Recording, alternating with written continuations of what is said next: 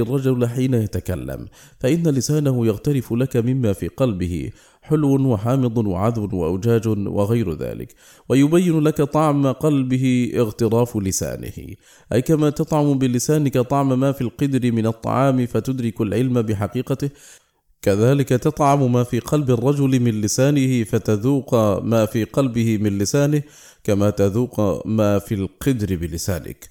وفي حديث أنس المرفوع: لا يستقيم إيمان عبد حتى يستقيم قلبه، ولا يستقيم قلبه حتى يستقيم لسانه.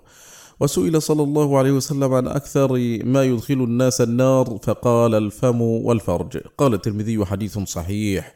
وقد سأل معاذ النبي صلى الله عليه وسلم عن العمل الذي يدخله الجنة ويباعده من النار، فأخبره برأسه وعموده وذروة سنامه، ثم قال: ألا أخبرك بملاك ذلك كله؟ قال: بلى يا رسول الله. فأخذ بلسان نفسه ثم قال: كف عليك هذا. فقال: وإنا لمؤاخذون بما نتكلم به. فقال: ثكلتك أمك يا معاذ، وهل يكب الناس في النار على وجوههم أو على مناخرهم إلا حصائد ألسنتهم؟ قال الترمذي: حديث صحيح. ومن العجب أن الإنسان يهون عليه التحفظ والاحتراز من أكل الحرام والظلم والزنا والسرقة وشرب الخمر ومن النظر المحرم وغير ذلك، ويصعب عليه التحفظ من حركة لسانه، حتى ترى الرجل يشار إليه بالدين والزهد والعبادة وهو يتكلم بالكلمات من سخط الله لا يلقي لها بالا، يزل بالكلمة الواحدة منها أبعد مما بين المشرق والمغرب. وكم ترى من رجل متورع عن الفواحش والظلم ولسانه يفري في أعراض الأحياء والأموات ولا يبالي ما يقول. وإذا أردت أن تعرف ذلك فانظر إلى ما رواه مسلم في صحيحه من حديث جندب بن عبد الله قال رسول الله صلى الله عليه وسلم: قال رجل: والله لا يغفر الله لفلان. فقال الله عز وجل: من ذا الذي يتألى علي أني لا أغفر لفلان؟ قال: غفرت له وأحبطت عملك. فهذا العابد الذي قد عبد الله ما شاء أن يعبده، أحبطت هذه الكلمة الواحدة عمله كله. وفي حديث أبي هريرة نحو ذلك. ثم قال أبو هريرة: تكلم بكلمة أوبقت دنياه وآخرته. وفي الصحيحين من حديث أبي هريرة رضي الله عنه عن النبي صلى الله عليه وسلم: إن العبد لا يتكلم بالكلمة من رضوان الله لا يلقي لها بالا يرفعه الله بها درجات، وإن العبد لا يتكلم بالكلمة من سخط الله لا يلقي لها بالا يهوي بها في جهنم. وعند مسلم: إن العبد لا يتكلم بالكلمة ما يتبين ما فيها يهوي بها في النار أبعد ما بين المشرق والمغرب. وعند الترمذي من حديث بلال بن الحارث المزني عن النبي صلى الله عليه وسلم: إن أحدكم لا يتكلم بالكلمة من رضوان الله ما يظن أن تبلغ ما بلغت، فيكتب الله له بها رضوانه إلى يوم يلقاه. وإن أحدكم لا يتكلم بالكلمة من سخط الله ما يظن أن تبلغ ما بلغت، فيكتب الله له بها سخطه إلى يوم يلقاه. فكان علقمة يقول: كم من كلام قد منعنيه حديث بلال بن الحارث. وفي جامع الترمذي أيضا من حديث أنس قال: توفي رجل من الصحابة، فقال رجل: أبشر بالجنة. فقال له رسول الله صلى الله عليه وسلم: أولا تدري؟ فلعله تكلم فيما لا يعنيه أو بخل بما لا ينقصه. قال: حديث حسن. وفي لفظ أن غلاما استشهد يوم أحد، فوجد على بطنه صخرة مربوطة من الجوع، فمسحت أمه التراب عن وجهه وقالت: هنيئا لك يا بني، لك الجنة. فقال النبي صلى الله عليه وسلم: وما يدريك لعله كان يتكلم فيما لا يعنيه ويمنع ما لا يضره. وفي الصحيحين من حديث أبي هريرة يرفعه: من كان يؤمن بالله واليوم الآخر فليقل خيرا أو ليصمت. وفي لفظ لمسلم: من كان يؤمن بالله واليوم الآخر فإذا شهد أمرا فليتكلم بخير أو ليسكت. وذكر الترمذي بإسناد صحيح عنه صلى الله عليه وسلم: من حسن إسلام المرء تركه ما لا يعنيه. وعن سفيان بن عبد الله الثقفي قال: قلت يا رسول الله قل لي في الإسلام قولا لا أسأل عنه أحدا بعدك. قال: قل آمنت بالله ثم استقم. قلت يا رسول الله ما أخوف ما تخاف علي؟ فأخذ بلسان نفسه ثم قال: هذا. والحديث صحيح. عن أم حبيبة زوج النبي صلى الله عليه وسلم عن النبي صلى الله عليه وسلم قال: كلام ابن آدم عليه لا له إلا أمر بمعروف أو نهي عن منكر أو ذكر الله. قال الترمذي: حديث حسن. وفي حديث آخر: إذا أصبح العبد فإن الأعضاء كلها تكفر اللسان تقول: اتق الله فينا فإنما نحن بك، فإن استقمت استقمنا وإن اعوججت اعوججنا. وقد كان السلف يحاسب أحدهم نفسه في قوله: يوم حار ويوم بارد. ولقد رؤي بعض الأكابر من أهل العلم في النوم فسئل عن حاله فقال: أنا موقوف على كلمة قلتها، قلت: ما أحوج الناس إلى غيث؟ فقيل لي: وما يدريك، أنا أعلم بمصلحة عبادي. وقال بعض الصحابة لخادمه يوما: هات السفرة نعبث بها، ثم قال: استغفر الله، ما أتكلم بكلمة إلا وأنا أخطمها وأزمها إلا هذه الكلمة خرجت مني بغير خطاب ولا زمام، أو كما قال. وأيسر حركات الجوارح حركة اللسان، وهي أضرها على العبد. واختلف السلف والخلف هل يكتب جميع ما يلفظ به العبد أو الخير والشر فقط، على قولين أظهرهما الأول. وقال بعض السلف: كل كلام ابن آدم عليه لا له إلا ما كان من ذكر الله وما والاه. وكان الصديق رضي الله عنه يمسك بلسانه ويقول: هذا أوردني الموارد. والكلام أسيرك، فإذا خرج من فيك صرت أسيره. والله عند لسان كل قائل، ما يلفظ من قول إلا لديه رقيب عتيد.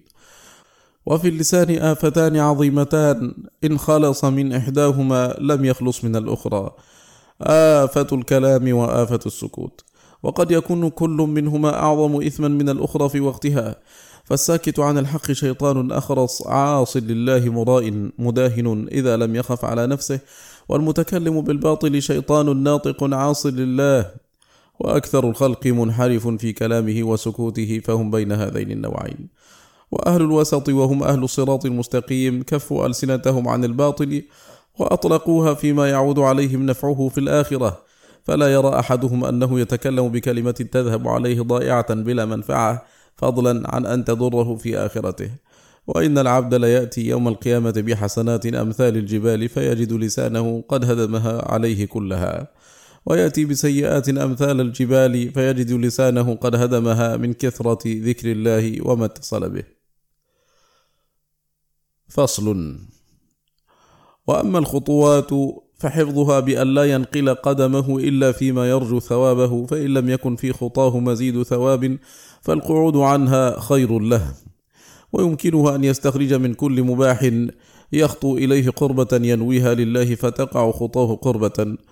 ولما كانت العثرة عثرتين، عثرة الرجل وعثرة اللسان، جاءت إحداهما قرينة الأخرى في قوله تعالى: وعباد الرحمن الذين يمشون على الأرض هونا وإذا خاطبهم الجاهلون قالوا سلاما، فوصفهم بالاستقامة في لفظاتهم وخطواتهم، كما جمع بين اللحظات والخطرات في قوله: يعلم خائنة الأعين وما تخفي الصدور.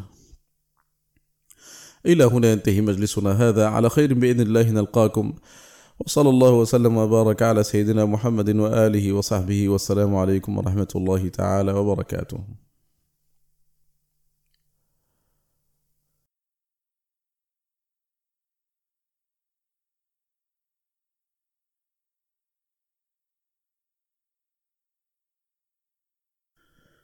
بسم الله الرحمن الرحيم. الحمد لله رب العالمين، وأشهد أن لا إله إلا الله وحده لا شريك له، وأشهد أن محمدا عبده ورسوله صلى الله وسلم وبارك عليه وعلى آله وصحبه. أما بعد، المجلس التاسع من مجالس سماع كتاب الداء والدواء، شيخ الإسلام ابن القيم رحمه الله تعالى، يقرأه عليكم عمرو البساطي. يقول رحمه الله: فصل. وهذا كله ذكرناه مقدمة بين يدي تحريم الفواحش ووجوب حفظ الفرج. وقد قال النبي صلى الله عليه وسلم: أكثر ما يدخل الناس النار الفم والفرج. وفي الصحيحين عنه صلى الله عليه وسلم: لا يحل دم امرئ مسلم إلا بإحدى ثلاث: الثيب الزاني، والنفس بالنفس، والتارك لدينه المفارق للجماعة. وهذا الحديث في اقتران الزنا بالكفر وقتل النفس نظير الآية التي في الفرقان، ونظير حديث ابن مسعود: وبدأ رسول الله صلى الله عليه وسلم بالأكثر وقوعا ثم بالذي يليه، فالزنا أكثر وقوعا من قتل النفس، وقتل النفس أكثر وقوعا من الردة، وأيضا فإنه انتقال من الأكبر إلى ما هو أكبر منه. ومفسدة الزنا مناقضة لصلاح العالم، فإن المرأة إذا زنت أدخلت العار على أهلها وزوجها وأقاربها ونكست رؤوسهم بين الناس، وإن حملت من الزنا فإن قتلت ولدها جمعت بين الزنا والقتل، وإن حملته الزوج أدخلت على أهله وأهلها أجنبيا ليس منهم فورثهم وليس منهم، ورآهم وخلا بهم وانتسب إليهم وليس منهم، إلى غير ذلك من مفاسد زناها. وأما زنا الرجل فإنه يوجب اختلاط الأنساب أيضا، وإفساد المرأة المصونة، وتعريضها للتلف والفساد، وفي هذه الكبيرة خراب الدنيا والدين. وإن عمرت القبور في البرزخ والنار في الآخرة. فكم في الزنا من استحلال محرمات وفوات حقوق ووقوع مظالم، ومن خاصته أنه يوجب الفقر ويقصر العمر ويكسو صاحبه سواد الوجه وثواب المقت بين الناس. ومن خاصيته أيضا أنه يشتت القلب ويمرضه إن لم يمته، ويجلب الهم والحزن والخوف، ويباعد صاحبه من الملك ويقرب منه الشيطان، فليس بعد مفسدة القتل أعظم من مفسدته. ولهذا شرع فيه القتل على أشنع الوجوه وأفحاشها وأصعبها، ولو بلغ العبد أن امرأته أو حرمته قتلت كان أسهل عليه من أن يبلغه أنها زنت. وقال سعد بن عبادة: لو رأيت رجلا مع امرأتي لضربته بالسيف غير مصفح. فبلغ ذلك رسول الله صلى الله عليه وسلم فقال: تعجبون من غيرة سعد؟ والله لأنا أغير منه والله أغير مني. ومن أجل غيرة الله حرم الفواحش ما ظهر منها وما بطن. متفق عليه. وفي الصحيحين أيضا عنه صلى الله عليه وسلم: إن الله يغار وإن المؤمن يغار، وغيرة الله أن يأتي العبد ما حرم عليه. وفي الصحيحين عنه صلى الله عليه وسلم: لا أحد أغير من الله، من أجل ذلك حرم الفواحش ما ظهر منها وما بطن، ولا أحد أحب إليه العذر من الله، من أجل ذلك أرسل الرسل مبشرين ومنذرين، ولا أحد أحب إليه المدح من الله، من أجل ذلك أثنى على نفسه. وفي الصحيحين في خطبته صلى الله عليه وسلم في صلاة الكسوف أنه قال: يا أمة محمد، والله إنه لا أحد أغير من الله أن يزني عبده أو تزني أمته. يا أمة محمد، والله لو تعلمون ما أعلم لضحكتم قليلا ولبكيتم كثيرا. ثم رفع يديه وقال: اللهم هل بلغت؟ وفي ذكر هذه الكبيرة بخصوصها عقيب صلاة الكسوف سر بديع لمن تأمله، وظهور الزنا من أمارات خراب العالم، وهو من أشراط الساعة، كما في الصحيحين عن أنس بن مالك أنه قال: لا أحدثنكم حديثا لا يحدثكموه أحد بعدي، سمعته من النبي صلى الله عليه وسلم. سمعت النبي صلى الله عليه وسلم يقول: من أشراط الساعة أن يرفع العلم ويظهر الجهل ويشرب الخمر ويظهر الزنا ويقل الرجال وتكثر النساء، حتى يكون ل50 امرأة القيم الواحد. وقد جرت سنة الله سبحانه في خلقه أنه عند ظهور الزنا يغضب الله سبحانه ويشتد غضبه، فلا بد أن يؤثر غضبه في الأرض عقوبة. قال عبد الله بن مسعود: ما ظهر الربا والزنا في قرية إلا أذن الله بهلاكها. ورأى بعض أحبار بني إسرائيل ابنا له يغامز امرأة، فقال: مهلا يا بني. فصرع الأب عن سريره فانقطع نخاعه وأسقطت امرأته، وقيل له: هكذا غضبت لي؟ لا يكون في جنسك حبر أبدا. وخص سبحانه حد الزنا من بين الحدود ب3 خصائص، أحدها القتل فيه أشنع القتلات، وحيث خففه فجمع فيه بين العقوبة على البدن بالجلد وعلى القلب بتغريبه عن وطنه سنة. الثاني أنه نهى عباده أن تأخذهم بالزنات رأفة في دينه، بحيث تمنعهم من إقامة الحد عليهم، فإنه سبحانه من رأفته ورحمته بهم شرع هذه العقوبة، فهو أرحم منكم، ولم تمنعه رحمته من أمره بهذه العقوبة، فلا يمنعكم أنتم ما يقوم بقلوبكم من الرأفة من إقامة أمره. وهذا وإن كان عاما في سائر الحدود، ولكن ذكر في حد الزنا خاصة لشدة الحاجة إلى ذكره، فإن الناس لا يجدون في قلوبهم من الغلظة والقسوة على الزاني ما يجدونه على السارق والقاذف وشارب الخمر، فقلوبهم ترحم الزاني أكثر مما ترحم غيرهم من أرباب الجرائم، والواقع شاهد بذلك، فنهوا أن تأخذهم هذه الرأفة وتحملهم على تعطيل حد الله. وسبب هذه الرحمة أن هذا ذنب يقع من الأشراف والأوساط والأرذال، وفي النفوس أقوى الدواعي إليه، والمشارك فيه كثير، وأكثر أسبابه العشق، والقلوب مجبولة على رحمة العاشق، وكثير من الناس يعد مساعدته طاعة وقربة، وإن كانت الصورة المعشوقة محرمة عليه، ولا يستنكر هذا الأمر، فهو مستقر عندما شاء الله من أشباه الأنعام، ولقد حكي لنا من ذلك شيء كثير أكثره عن ناقصي العقول كالخدام والنساء. وأيضا فإن هذا ذنب غالب ما يقع مع التراضي من الجانبين، ولا يقع فيه من العدوان والظلم والاغتصاب ما ينفر النفوس منه، وفيها شهوة غالبة فتصور ذلك لنفسها فيقوم بها رحمة تمنع إقامة الحد. وهذا كله من ضعف الإيمان. وكمال الإيمان أن يقوم به قوة يقيم بها أمر الله ورحمة يرحم بها المحدود فيكون موافقا لربه تعالى في أمره ورحمته. الثالث أنه سبحانه أمر أن يكون حدهما بمشهد من المؤمنين، فلا يكون خلوة حيث لا يراهما أحد، وذلك أبلغ في مصلحة الحد وحكمة الزجر. وحد الزاني المحصن مشتق من عقوبة الله سبحانه لقوم لوط بالقذف بالحجارة، وذلك لاشتراك الزنا واللواط في الفحش، وفي كل منهما فساد يناقض حكمة الله في خلقه وأمره، فإن في اللواط من المفاسد ما يفوت الحصر والتعداد، ولأن يقتل المفعول به خير له من أن يؤتى، فإنه يفسد فسادا لا يرجى له بعده صلاح أبدا، ويذهب خيره كله، وتمص الأرض ماوية الحياء من وجهه، فلا يستحي بعد ذلك لا من الله ولا من خلقه، وتعمل في قلبه وروحه نطفة الفاعل ما يعمل السم في البدن. وقد اختلف الناس هل يدخل الجنة مفعول به على قولين سمعت شيخ الإسلام يحكيهما. والذين قالوا لا يدخل الجنة احتجوا بأمور، منها أن النبي صلى الله عليه وسلم قال لا يدخل الجنة ولد زنية، فإذا كان هذا حال ولد الزنا مع أنه لا ذنب له في ذلك، ولكنه مظنة كل شر وخبث، وهو جدير أن لا يجيء منه خير أبدا لأنه مخلوق من نطفة خبيثة، وإذا كان الجسد الذي تربى على الحرام النار أولى به، فكيف بالجسد المخلوق من النطفة الحرام؟ قالوا والمفعول به شر من ولد الزنا، وأخزى وأخبث وأوقح، وهو جدير أن لا يوفق لخير وأن يحال بينه وبينه، وكلما عمل خيرا قيض ما يفسده عقوبة له. وقل أن ترى من كان كذلك في صغره إلا وهو في كبره شر مما كان، ولا يوفق لعلم نافع ولا عمل صالح ولا توبة نصوح.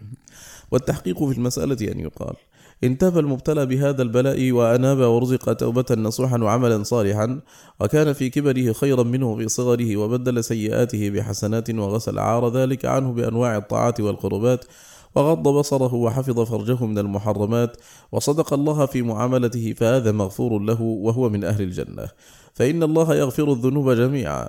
وإذا كانت التوبة تمحو كل ذنب حتى الشرك بالله وقتل أنبيائه وأوليائه والسحر والكفر وغير ذلك، فلا تقصر عن محو هذا الذنب.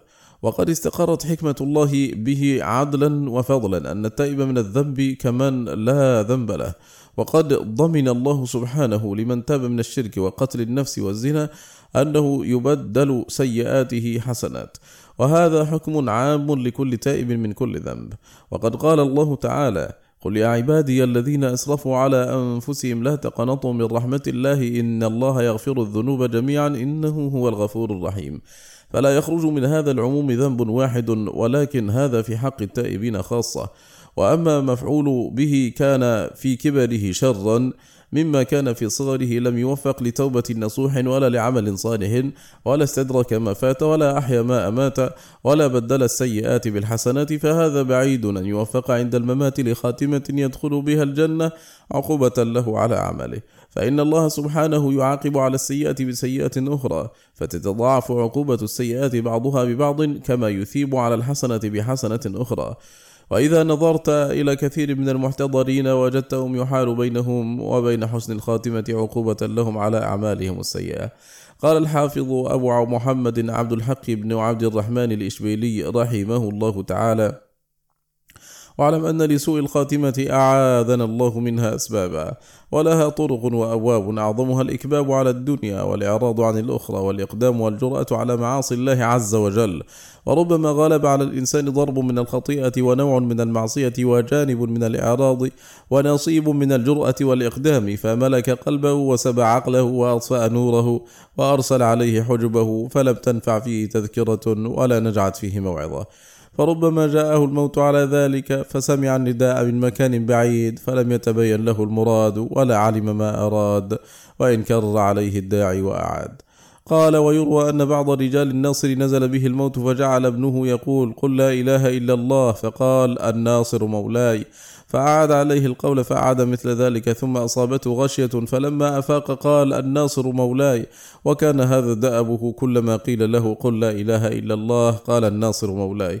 ثم قال لابنه: يا فلان، الناصر إنما يعرفك بسيفك، والقتل القتل، ثم مات. قال عبد الحق: وقيل لآخر ممن أعرفه: قل لا إله إلا الله، فجعل يقول: الدار الفلانية أصلحوا فيها كذا، والبستان الفلاني فعلوا فيه كذا. وقال: وفيما أذن لي أبو طاهر السلفي أن أحدث به عنه أن رجلا نزل به الموت فقيل له: قل لا إله إلا الله، فجعل يقول بالفارسية: ده ياس ده، تفسيره 10 ب11. وقيل لآخر: قل لا إله إلا الله، فجعل يقول: أين الطريق إلى حمام من جابي؟ قال: وهذا الكلام له قصة، وذلك أن رجل كان واقفا بإزاء داره، وكان بابها يشبه باب هذا الحمام، فمرت به جارية لها منظر، فقالت: أين الطريق إلى حمام من جابي؟ فقال: هذا حمام من جاب. فدخلت الدار ودخل وراءها، فلما رأت نفسها في داره وعلمت أنه قد خدعها أظهرت له البشر والفرح باجتماعها معه، وقالت له: يصلح أن يكون معنا ما يطيب به عيشنا وتقر به عيوننا. فقال لها: الساعة آتيك بكل ما تريدين وتشتهين.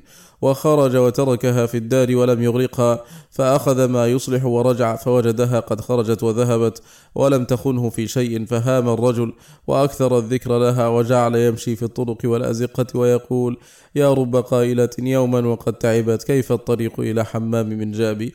فبينما هو يوما يقول ذلك، وإذا بجارية أجابته من طاق: قرنان هلا جعلت إذ ظفرت بها حرزا على الدار أو قفلا على الباب؟ فازداد هيمانه واشتد هيجانه، ولم يزل على ذلك حتى كان هذا البيت آخر كلامه من الدنيا. قال: ويروى أن رجلا علق شخصا فاشتد كلفه به، وتمكن حبه من قلبه حتى وقع لما به ولزم الفراش بسببه، وتمنع ذلك الشخص عليه، واشتد نفاره عنه، فلم تزل الوسائط يمشون بينهما حتى وعده أن يعوده، فأخبر بذلك البائس ففرح واشتد سروره وانجلى غمه، وجعل ينتظره للميعاد الذي ضربه له. فبينما هو كذلك إذ جاءه الساعي بينهما فقال: إنه وصل معي إلى بعض الطريق ورجع، فرغبت إليه وكلمته، فقال: إنه ذكرني وبرح بي، ولا أدخل مداخل الريب، ولا أعرض نفسي لمواقع التهم. فعاودته فأبى وانصرف، فلما سمع البائس أسقط في يده، وعاد إلى أشد مما كان به، وبرت عليه علائم الموت، فجعل يقول في تلك الحال: أسلم يا راحة العليل، ويا شفى المدن في النحيل، رضاك أشهى إلى فؤادي من رحمة الخالق الجليل. فقلت له: يا فلان اتق الله. قال: قد كان. فقمت عنه، فما جاوزت باب داره حتى سمعت ضجة الموت، فعياذا بالله من سوء العاقبة وشؤم الخاتمة. ولقد بكى سفيان الثوري ليلة إلى الصباح، فلما أصبح قيل له: كل هذا خوفا من الذنوب؟ فأخذت ابنة من الأرض وقال: الذنوب أهون من هذا، وإنما أبكي من خوف الخاتمة. وهذا من أعظم الفقه، أن يخاف الرجل أن تخذله ذنوبه عند الموت، فتحول بينه وبين الخاتمة بالحسنى. وقد ذكر الإمام أحمد عن أبي الدرداء أنه لما احتضر جعل يغمى عليه ثم يفيق ويقرأ: ونقلب أفئدتهم وأبصارهم كما لم يؤمنوا به أول مرة، ونذرهم في طغيانهم يعمهون. فمن هذا خاف السلف من الذنوب أن تكون حجابا بينهم وبين الخاتمة الحسنى.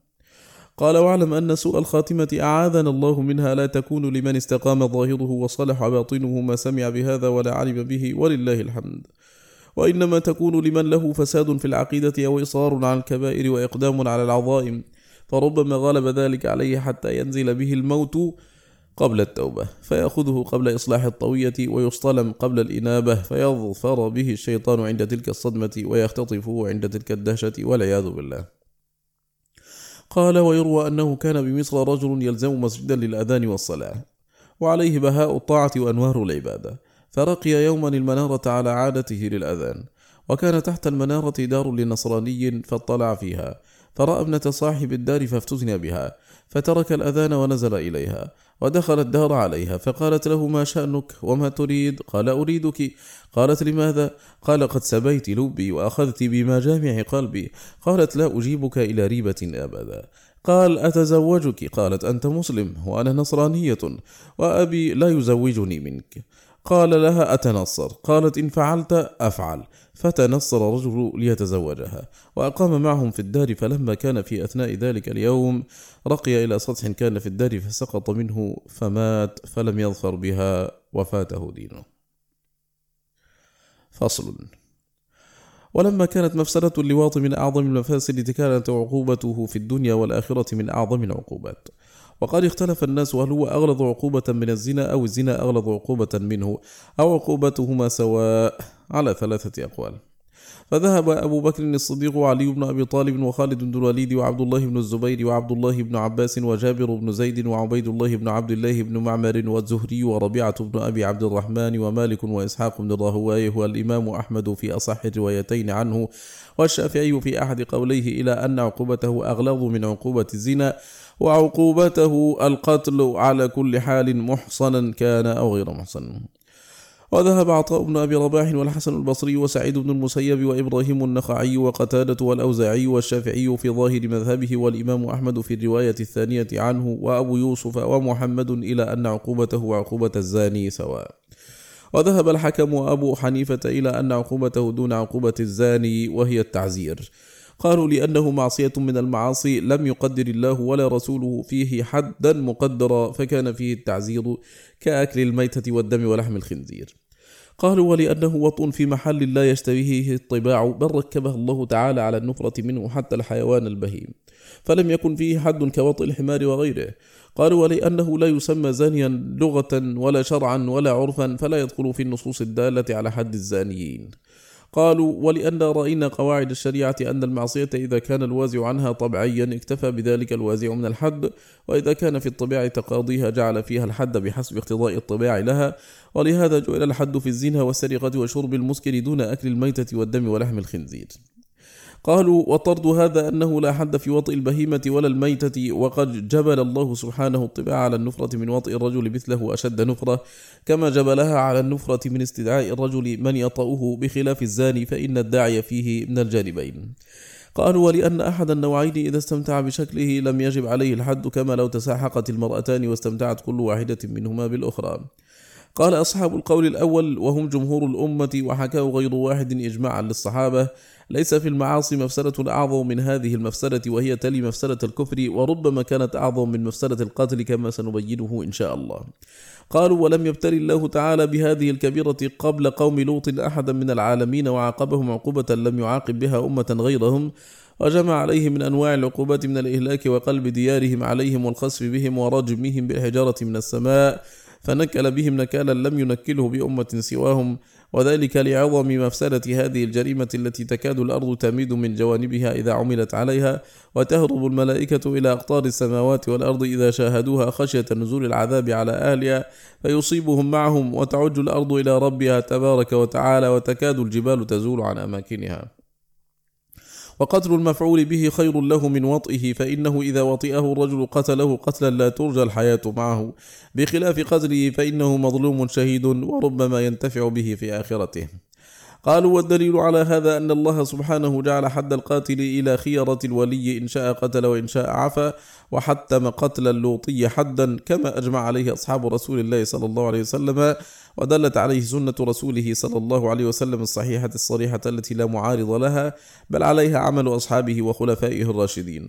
وقد ثبت عن خالد بن الوليد أنه وجد في بعض ضواحي العرب رجلا ينكح كما تنكح المرأة، فكتب إلى أبي بكر الصديق، فاستشار أبو بكر الصحابة رضي الله عنهم، فكان علي بن أبي طالب أشدهم قولا فيه، فقال: ما فعل هذا إلا أمة من الأمم واحدة، وقد علمتم ما فعل الله بها، أرى أن يحرق بالنار. فكتب أبو بكر إلى خالد فحرقه. وقال عبد الله بن عباس: ينظر أعلى بناء في القرية فيرمى اللوطي منه منكبا ثم يتبع بالحجارة. وأخذ عبد الله بن عباس هذا الحد من عقوبة الله للوطية قوم لوط. وابن عباس هو الذي روى عن النبي صلى الله عليه وسلم: من وجدتموه يعمل عمل قوم لوط فاقتلوا الفاعل والمفعول به، رواه أهل السنن وصححه ابن حبان وغيره. واحتج الإمام أحمد بهذا الحديث وإسناده على شرط البخاري. قالوا: وثبت عنه أنه قال: لعن الله من عمل عمل قوم لوط، لعن الله من عمل عمل قوم لوط، لعن الله من عمل عمل قوم لوط. ولم تجئ عنه لعنة الزاني في حديث واحد، وقد لعن جماعة من أهل الكبائر فلم يتجاوز بهم في اللعنة مرة واحدة، وكرر لعن اللوطية فأكده 3 مرات. وأطبق أصحاب رسول الله صلى الله عليه وسلم على قتله، لم يختلف فيه منهم رجلان، وإنما اختلفت أقوالهم في صفة قتله، فظن بعض الناس أن ذلك اختلاف منهم في قتله، فحكاها مسألة نزاع بين الصحابة، وهي بينهم مسألة إجماع لا مسألة نزاع. قالوا: ومن تأمل قوله سبحانه: ولا تقربوا الزنا إنه كان فاحشة وساء سبيلا، وقوله في اللواط: أتأتون الفاحشة ما سبقكم بها من أحد من العالمين، تبين له تفاوت ما بينهما، فإنه سبحانه نكر الفاحشة في الزنا، أي هو فاحشة من الفواحش، وعرفها في اللواط، وذلك يفيد أنه جامع لمعاني اسم الفاحشة، كما تقول زيد الرجل ونعم الرجل زيد، أي تأتون الخصلة التي استقر فحشها عند كل أحد، فهي لظهور فحشها وكماله غنية عن ذكرها، بحيث لا ينصرف الاسم إلى غيرها. وهذا نظير قول فرعون لموسى: وفعلت فعلتك التي فعلت، أي الفعلة الشنعاء الظاهرة المعلومة لكل أحد. ثم أكد سبحانه بيان فحشها بأنها لم يعملها أحد من العالمين قبلهم، فقال: ما سبقكم بها من أحد من العالمين. ثم زاد في التأكيد بأن صرح بما تشمئز منه القلوب وتنبو عنه الأسماع وتنفر منه أشد النفرة الطباع، وهو إتيان الرجل رجلا مثله ينكحه كما ينكح الأنثى، فقال: إنكم لتأتون الرجال. ثم نبه على استغنائهم عن ذلك، وأن الحامل لهم عليه ليس إلا مجرد الشهوة، لا الحاجة التي لأجلها مال الذكر إلى الأنثى من قضاء الوطر ولذة الاستمتاع وحصول المودة والرحمة التي تنسى المرأة لها أبويها وتذكر بعلها، وحصول النسل الذي هو حفظ هذا النوع الذي هو أشرف المخلوقات، وتحصيل المرأة وقضاء وطرها، وحصول علاقة المصاهرة التي هي أخت النسب، وقيام الرجال على النساء، وخروج أحب الخلق إلى الله من جماعهن كالأنبياء والأولياء والصالحين، ومكاثرة النبي صلى الله عليه وسلم الأنبياء بأمته، إلى غير ذلك من مصالح النكاح. والمفسدة التي في اللواط تقاوم ذلك كله وتربي عليه بما لا يمكن حصر فساده ولا يعلم تفصيله إلا الله. ثم أكد قبح ذلك بأن اللوطية عكسوا فطرة الله التي فطر عليها الرجال، وقلبوا الطبيعة التي ركبها الله في الذكور، وهي شهوة النساء دون شهوة الذكور، فقلبوا الأمر وعكسوا الفطرة والطبيعة، فأتوا الرجال شهوة من دون النساء، ولهذا قلب الله سبحانه عليهم ديارهم فجعل عاليها سافلها، وكذلك قلبوا هم ونكسوا في العذاب على رؤوسهم.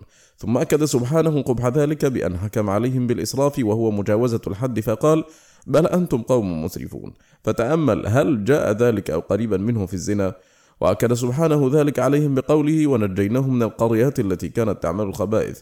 ثم أكد عليهم الذم بوصفين في غاية القبح، فقال: إنهم كانوا قوم سوء فاسقين، وسماهم مفسدين في قول نبيهم: رب انصرني على القوم المفسدين، وسماهم ظالمين في قول الملائكة لإبراهيم: إنا مهلكوا أهل هذه القرية إن أهلها كانوا ظالمين.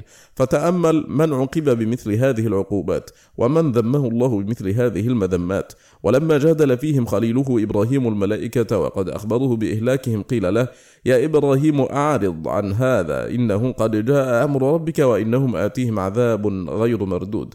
وتأمل خبث اللوطية وفرط تمردهم على الله، حيث جاءوا نبيهم لوطا لما سمعوا بأنه قد طرقه أضياف هم من أحسن البشر صورا، فأقبل اللوطية إليه يهرولون، فلما رآهم قال لهم: يا قوم هؤلاء بناتي هن أطهر لكم، ففدى أضيافه ببناته يزوجهم بهن خوفا على نفسه وأضيافه من العار الشديد، فقال: يا قوم هؤلاء بناتي هن أطهر لكم، فاتقوا الله ولا تخزوني في ضيفي، أليس منكم رجل رشيد؟ فردوا عليه ولكن رد جبار عنيد: لقد علمت ما لنا في بناتك من حق وإنك لتعلم ما نريد. فنفث نبي الله نفثة مصدود وخرجت من قلب مكروب عميد، فقال: لو أن لي بكم قوة أو آوي إلى ركن شديد. فنفس له رسل الله وكشفوا له عن حقيقة الحال وأعلموه أنهم ليسوا ممن يوصل إليهم ولا إليه بسببهم، فلا تخف منهم ولا تعبأ بهم وهون عليك. فقالوا: يا لوط إن رسل ربك لن يصلوا إليك. وبشروه بما جاءوا به من الوعد له ولقومه من الوعيد المصيب، فقالوا: فأسر بأهلك بقطع من الليل ولا يلتفت منكم أحد إلا امرأتك إنه مصيبها ما أصابهم إن موعدهم الصبح. فاستبطأ نبي الله موعد هلاكهم وقال: أريد أعجل من هذا. فقالت الملائكة: أليس الصبح بقريب؟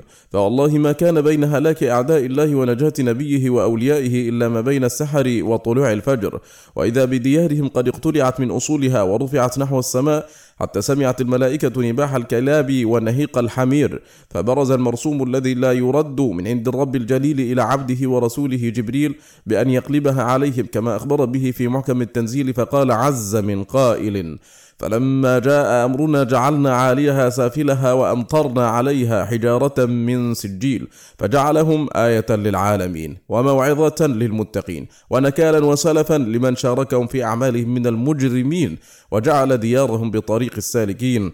إن في ذلك لآيات للمتوسمين وإنها لبسبيل مقيم. إن في ذلك لآية للمؤمنين. أخذهم على غرة وهم نائمون، وجاءهم بأسه وهم في سكرتهم يعمهون، فما أغنى عنهم ما كانوا يكسبون. فانقلبت تلك اللذات آلاما فأصبحوا بها يعذبون. مآرب كانت في الحياة لأهلها عذابا فصارت في الممات عذابا. ذهبت اللذات وأعقبت الحسرات، وانقضت الشهوة وأورثت الشقوى. تمتعوا قليلا وعذبوا طويلا، رتعوا مرتعا وخيما فأعقبهم عذابا أليما. أسكرتهم خمرة تلك الشهوة فما استفاقوا منها إلا في ديار المعذبين، وأرقدتهم تلك الغفلة فما استيقظوا إلا وهم في منازل الهالكين. فندموا والله أشد الندامة حين لا ينفع الندم، وبكوا على ما أسلفوه بدل الدموع بالدم. فلو رأيت الأعلى والأسفل من هذه الطائفة، والنار تخرج من منافذ وجوههم وأبدانهم، وهم بين أطباق الجحيم، وهم يشربون بدل لذيذ الشراب كؤوس الحميم، ويقال لهم وهم على وجوههم يسحبون: ذوقوا ما كنتم تكسبون، اصلوها فاصبروا أو لا تصبروا سواء عليكم إنما تجزون ما كنتم تعملون. ولقد قرب الله سبحانه مسافة العذاب بين هذه الأمة وبين إخوانهم في العمل، فقال مخوفا لهم أن يقع الوعيد: وما هي من الظالمين ببعيد. فيا ناكحي الذكران يهنيكم البشرى، فيوم معاد الناس إن لكم أجرا. كلوا واشربوا وزنوا ولوطوا وأبشروا، فإنكم زفا إلى الجنة الحمراء، فإخوانكم قد مهدوا الدار قبلكم وقالوا إلينا عجلوا لكم البشرى، وها نحن أسلاف لكم في انتظاركم. سيجمعنا الجبار في ناره الكبرى، ولا تحسبوا أن الذين نكحتم يغيبون عنكم بل ترونهم جهرا، ويلعن كل منكم لخليله، ويشقى به المحزون في الكرة الأخرى، يعذب كل منهم بشريكه كما اشتركا في لذة توجب الوزراء. فصل في الأجوبة عما احتج به من جعل عقوبة هذه الفاحشة دون عقوبة الزنا. أما قولهم إنها معصية لم يجعل الله فيها حدا معينا، فجوابه من وجوه: أحدها أن المبلغ عن الله جعل حد صاحبها القتل حتما، وما شرعه رسول الله صلى الله عليه وسلم فإنما شرعه عن الله. فإن أردتم أن حدها غير معلوم بالشرع فهو باطل، وإن أردتم أنه غير ثابت بنص الكتاب لم يلزم من ذلك انتفاء حكمه لثبوته بالسنة. الثاني أن هذا ينتقض عليكم بالرجم، فإنه إنما ثبت بالسنة. فإن قلتم بل ثبت بقرآن نسخ لفظه وبقي حكمه قلنا فينتقض عليكم بحد شارب الخمر. الثالث أن نفي دليل معين لا يستلزم نفي مطلق الدليل ولا نفي المدلول، فكيف وقد قدمنا أن الدليل الذي نفيتموه غير منتف. وأما قولكم إنه وطء في محل لا تشتهيه الطباع، بل ركب الله الطباع على النفرة منه فهو كوطء الميتة والبهيمة، فجوابه من وجوه: أحدها أنه قياس فاسد الاعتبار مردود بسنة رسول الله صلى الله عليه وسلم وإجماع الصحابة كما تقدم بيانه. الثاني أن قياس وطئ الأمراض الجميل الذي فتنته تربي على كل فتنة على وطئ أتان أو امرأة ميتة من أفسد القياس. وهل تغزل أحد قط بأتان أو بقرة أو ميتة أو سبى ذلك عقل عاشق أو أسر قلبه أو استولى على فكره ونفسه، فليس في القياس أفسد من هذا. الثالث أن هذا منتقض بوطئ الأم والبنت والأخت، فإن النفرة الطبيعية عنه حاصلة، مع أن الحد فيه من أغلظ الحدود في أحد القولين، وهو القتل بكل حال محصنا كان أو غير محصن، وهذا إحدى الروايتين عن الإمام أحمد، وهو قول إسحاق بن راهويه وجماعة من أهل الحديث. وقد روى أبو داود من حديث البراء بن عازب قال: لقيت عمي ومعه الراية، فقلت: إلى أين تريد؟ قال: بعثني رسول الله صلى الله عليه وسلم إلى رجل نكح امرأة أبيه من بعده أن أضرب عنقه وآخذ ماله. قال الترمذي: هذا حديث حسن. قال الجوزجاني: عم البراء اسمه الحارث بن عمرو. وفي سنن ابن ماجة من حديث ابن عباس قال: قال رسول الله صلى الله عليه وسلم: من وقع على ذات محرم فاقتلوه. ورفع إلى الحجاج رجل اغتصب أخته على نفسها، فقال: احبسوه واسألوا من ها هنا من أصحاب رسول الله صلى الله عليه وسلم. فسألوا عبد الله بن مطرف فقال: سمعت رسول الله صلى الله عليه وسلم يقول: من تخطى حرم المؤمنين فخطوا وسطه بالسيف. وفيه دليل على القتل بالتوسيط، وهذا دليل مستقل في المسألة، وهو أن من لا يباح وطئه بحال فحد وطئه القتل. دليله من وقع على أمه وابنته، وكذلك يقال في وطئ ذوات المحارم ووطئ من لا يباح له وطئه بحال، فكان حده القتل كاللوطي. والتحقيق أن يستدل على المسألتين بالنص، والقياس يشهد لصحة كل منهما. وقد اتفق المسلمون على أن من زنى بذات محرم فعليه الحد، وإنما اختلفوا في صفة الحد، هل هو القتل بكل حال أو حده حد الزاني، على قولين. فذهب الشافعي ومالك وأحمد في إحدى روايتيه أن حده حد الزاني، وذهب أحمد وإسحاق وجماعة من أهل الحديث إلى أن حده القتل بكل حال. وكذلك اتفقوا كلهم على أنه لو أصابها باسم النكاح عالما أنه يحد، إلا أبا حنيفة وحده، فإنه رأى ذلك شبهة مسقطة للحد، ومنازعوه يقولون إذا أصابها باسم النكاح فقد زاد الجريمة غلظا وشدة، فإنه ارتكب محذورين عظيمين: محذور العقد ومحذور الوطء، فكيف تخفف عنه العقوبة بضم محذور العقد إلى محذور الزنا؟ وأما وطء الميتة ففيه قولان للفقهاء، وهم في مذهب أحمد وغيره: أحدهما يجب به الحد، وهو قول الأوزاعي، فإن فعله أعظم جرما وأكثر ذنبا، لأنه انضم إلى فاحشته هتك حرمة الميتة. فصل. وأما وطء البهيمة فللفقهاء فيه 3 أقوال: أحدها أنه يؤدب ولا حد عليه، وهو قول مالك وأبي حنيفة والشافعي في أحد قوليه، وهو قول إسحاق. والقول الثاني أن حكمه حكم الزاني، يجلد إن كان بكرا ويرجم إن كان محصنا، وهذا قول الحسن. والقول الثالث أن حكمه حكم اللوطي، نص عليه أحمد، فيخرج على الروايتين في حده، هل هو القتل حتما أو هو كالزاني؟ والذين قالوا حده القتل احتجوا بما رواه أبو داود من حديث ابن عباس رضي الله عنهما عن النبي صلى الله عليه وسلم: من أتى بهيمة فاقتلوه واقتلوها معه. قالوا: ولأنه وطء لا يباح بحال فكان فيه القتل كحد اللوطي. ومن لم ير عليه حدا قالوا لم يصح فيه الحديث، ولو صح لقلنا به ولم يحل لنا مخالفته. قال إسماعيل بن سعيد الشالنجي: سألت أحمد عن الذي يأتي البهيمة فوقف عندها، ولم يثبت حديث عمرو بن أبي عمرو في ذلك. وقال الطحاوي: الحديث ضعيف، وأيضا فرويه ابن عباس وقد أفتى بأنه لا حد عليه. قال أبو داود: وهذا يضعف الحديث، ولا ريب أن الزاجر الطبعي عن إتيان البهيمة أقوى من الزاجر الطبعي عن التلوط، وليس الأمران في طباع الناس سواء، فإلحاق أحدهما بالآخر من أفسد القياس كما تقدم. فصل. وأما قياسكم وطأ الرجل لمثله على تدالك المرأتين فمن أفسد القياس، إذ لا إيلاج هناك، وإنما نظيره مباشرة الرجل من غير إيلاج، على أنه قد جاء في بعض الآثار المرفوعة: إذا أتت المرأة فهما زانيتان، ولكن لا يجب الحد بذلك لعدم الإيلاج، وإن أطلق عليهما اسم الزنا العام كزنا العين واليد والرجل والفم. إذا ثبت هذا فأجمع المسلمون على أن حكم التلوط مع المملوك كحكمه مع غيره، ومن ظن أن تلوط الإنسان بمملوكه جائز واحتج على ذلك بقوله تعالى إلا على أزواجهم أو ما ملكت أيمانهم فإنهم غير ملومين، وقاس ذلك على أمته المملوكة، فهو كافر يستتاب كما يستتاب المرتد، فإن تاب وإلا ضربت عنقه. وتلوط الإنسان بمملوكه كتلوطه بمملوك غيره في الإثم والحكم. فصل. وإن قيل وهل مع ذلك كله من دواء لهذا الداء العضال ورقية لهذا السحر القتال؟ وما الاحتيال لدفع هذا الخبال؟ وهل من طريق قاصد إلى التوفيق؟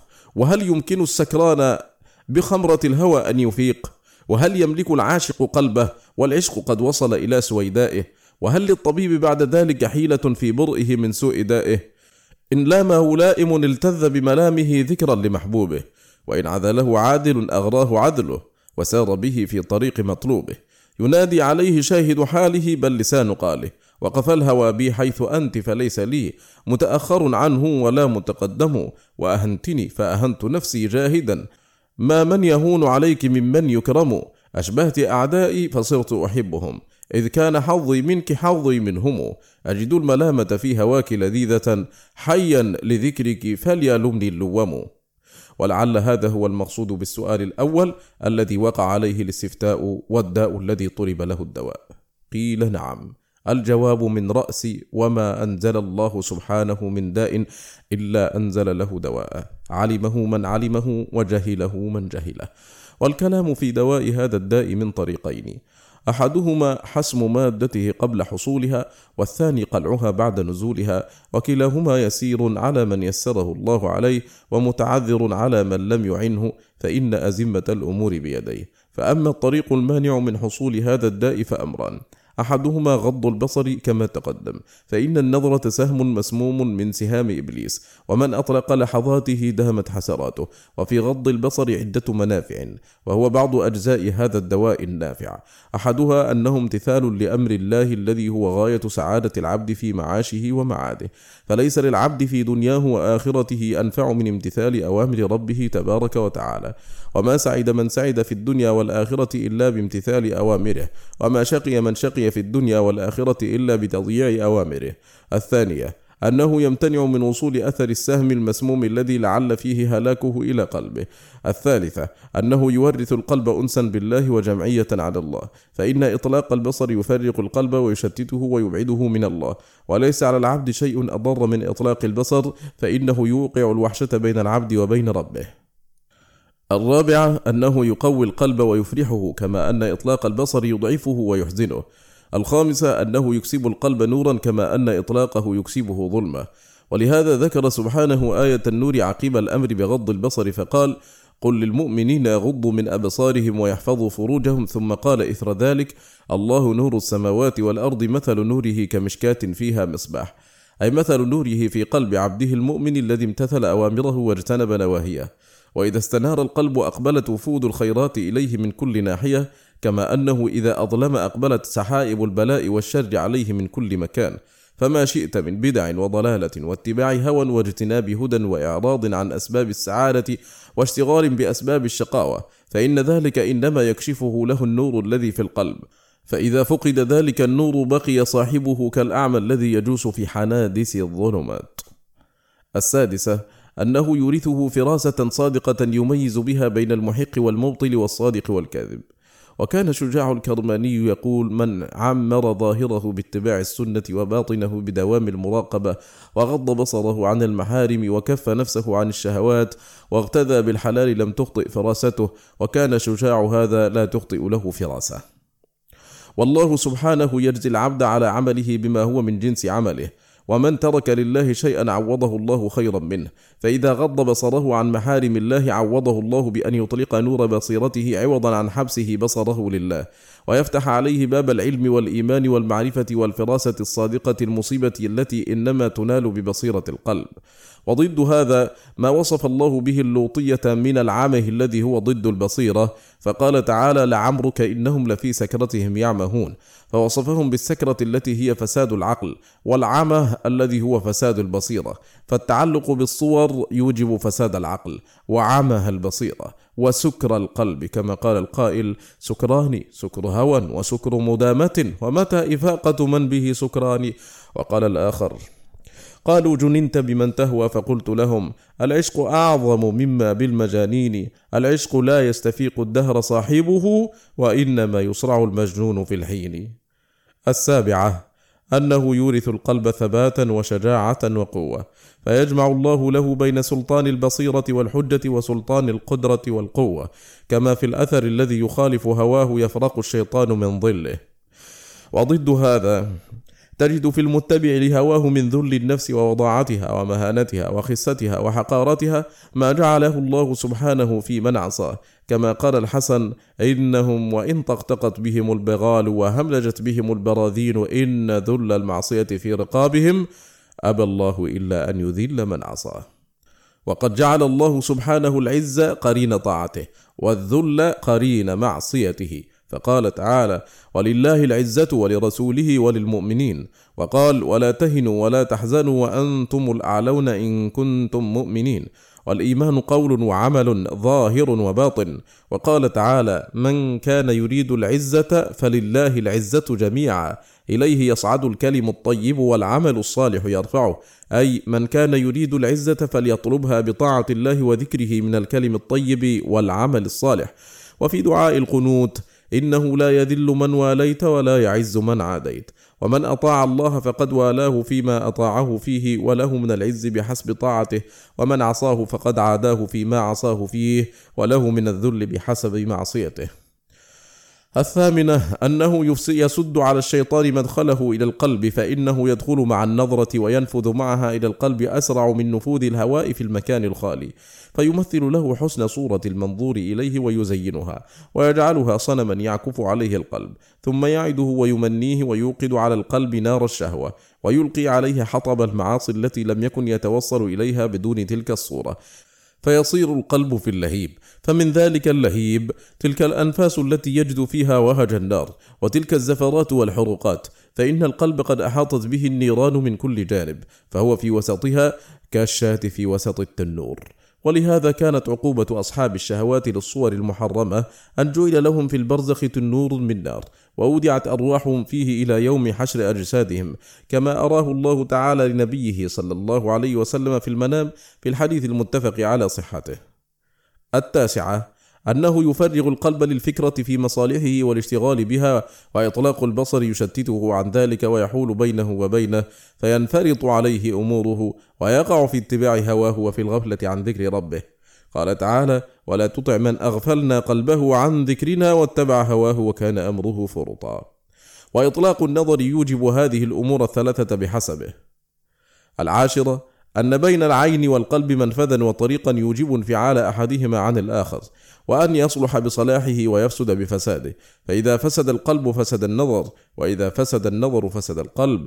وكذلك في جانب الصلاح، فإذا خربت العين وفسدت خرب القلب وفسد، وصار كالمزبلة التي هي محل النجاسات والقاذورات والأوساخ، فلا يصلح لسكن معرفة الله ومحبته والإنابة إليه والأنس به والسرور بقربه فيه، وإنما يسكن فيه أضداد ذلك. فهذه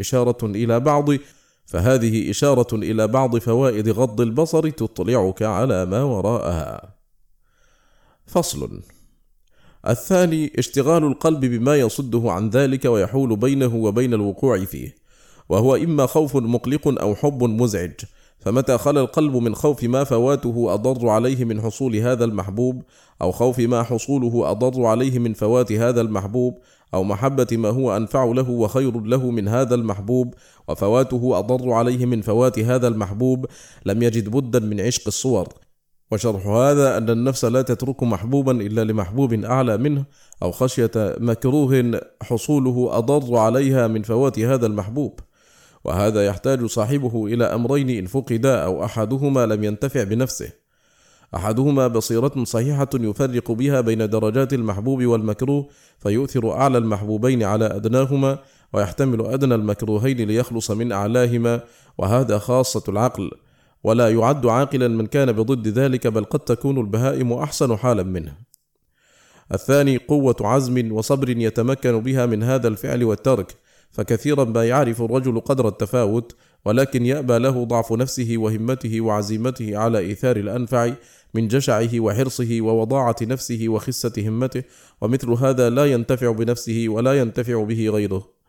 وقد منع الله سبحانه إمامة الدين إلا من أهل الصبر واليقين، فقال تعالى: وبقوله يهتدي المهتدون، وجعلنا منهم أئمة يهدون بأمرنا لما صبروا وكانوا بآياتنا يوقنون.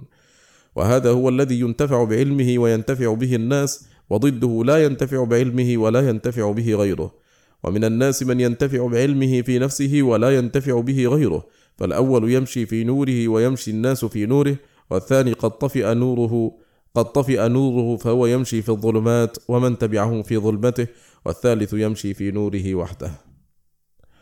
فصل: إذا عرفت هذه المقدمة فلا يمكن أن يجتمع في القلب حب المحبوب الأعلى وعشق الصور أبدا، بل هما ضدان لا يتلاقيان، بل لا بد أن يخرج أحدهما صاحبه، فمن كانت قوة حبه كلها للمحبوب الأعلى الذي محبة ما سواه باطلة وعذاب على صاحبها، صرفه ذلك عن محبة ما سواه، وإن أحبه لم يحبه إلا لأجله ولكونه وسيلة له إلى محبته، أو قاطعا له عما يضاد محبته وينقضها. والمحبة الصادقة تقتضي توحيد المحبوب، وألا يشرك بينه وبين غيره في محبته. وإذا كان المحبوب من الخلق يأنف ويغار أن يشرك محبه غيره في محبته ويمقته لذلك ويبعده، ولا يحظيه بقربه ويعده كاذبا في دعوى محبته، مع أنه ليس أهلا لصرف قوة المحبة إليه، فكيف بالحبيب الأعلى الذي لا تنبغي المحبة إلا له وحده، وكل محبة لغيره فهي عذاب على صاحبها ووبال. ولهذا لا يغفر الله سبحانه أن يشرك به في هذه المحبة، ويغفر ما دون ذلك لمن يشاء. فمحبة الصور تفوت محبة ما هو أنفع للعبد منها، بل تفوت محبة ما ليس له صلاح ولا نعيم ولا حياة نافعة إلا بمحبته وحده، فليختر إحدى المحبتين، فإنهما لا تجتمعان في القلب ولا ترتفعان منه.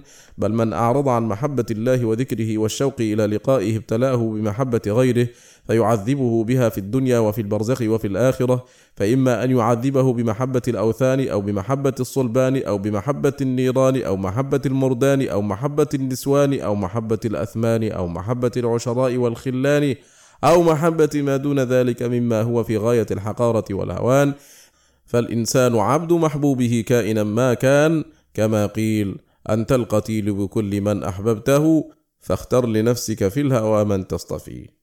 فمن لم يكن إلهه مالكه ومولاه كان إلهه هواه. قال تعالى: أفرأيت من اتخذ إلهه هواه وأضله الله على علم وختم على سمعه وقلبه وجعل على بصره غشاوة، فمن يهديه من بعد الله، أفلا تذكرون. إلى هنا ينتهي مجلسنا هذا، على خير بإذن الله نلقاكم، وصلى الله وسلم وبارك عليه وعلى آله وصحبه، والسلام عليكم ورحمة الله تعالى وبركاته.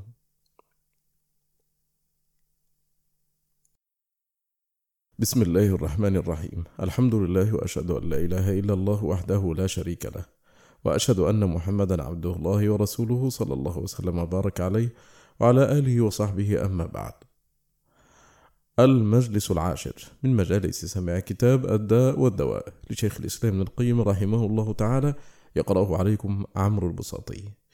يقول رحمه الله: فصل: وخاصية التعبد الحب مع الخضوع والذل للمحبوب، فمن أحب شيئا وخضع له فقد تعبد قلبه له، بل التعبد آخر مراتب الحب، ويقال له التتيم أيضا، فإن أول مراتبه العلاقة، وسميت علاقة لتعلق القلب بالمحبوب.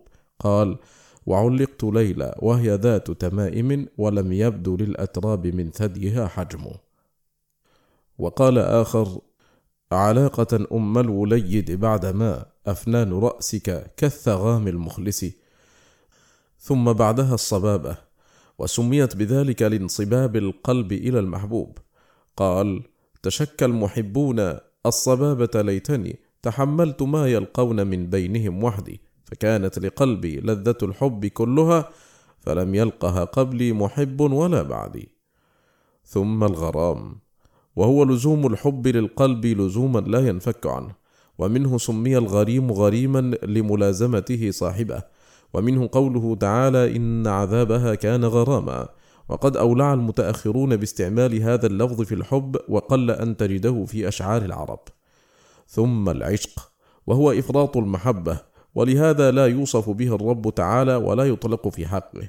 ثم الشوق، وهو سفر القلب إلى المحبوب أحث السفر، وقد جاء إطلاقه في حق الرب تعالى، كما في مسند الإمام أحمد من حديث عمار بن ياسر أنه صلى صلاة فأوجز فيها، فقيل له في ذلك فقال: أما إني دعوت فيها بدعوات كان النبي صلى الله عليه وسلم يدعو بهن: اللهم إني أسألك بعلمك الغيب وقدرتك على الخلق، أحيني إذا كانت الحياة خيرا لي، وتوفني إذا كانت الوفاة خيرا لي.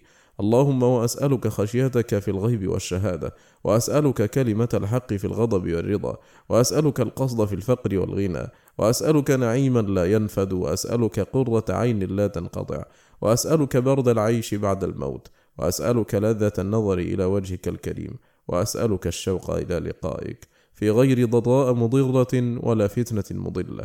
اللهم زينا بزينة الإيمان، واجعلنا هداة مهتدين. وفي أثر آخر: طال شوق الأبرار إلى لقائي، وأنا إلى لقائهم أشد شوقا. وهذا هو المعنى الذي عبر عنه النبي صلى الله عليه وسلم بقوله: من أحب لقاء الله أحب الله لقاءه. وقال بعض أهل البصائر في قوله تعالى: من كان يرجو لقاء الله فإن أجل الله لآت، لما علم الله سبحانه شدة شوق أوليائه إلى لقائه، وأن قلوبهم لا تهدأ دون لقائه، ضرب لهم أجلا وموعدا للقاء تسكن نفوسهم به. وأطيب العيش وألذه على الإطلاق عيش المحبين المشتاقين المستأنسين، فحياتهم هي الحياة الطيبة في الحقيقة، ولا حياة للعبد أطيب ولا أنعم ولا أهنأ منها، وهي الحياة الطيبة المذكورة في قوله تعالى: من عمل صالحا من ذكر أو أنثى وهو مؤمن فلنحيينه حياة طيبة.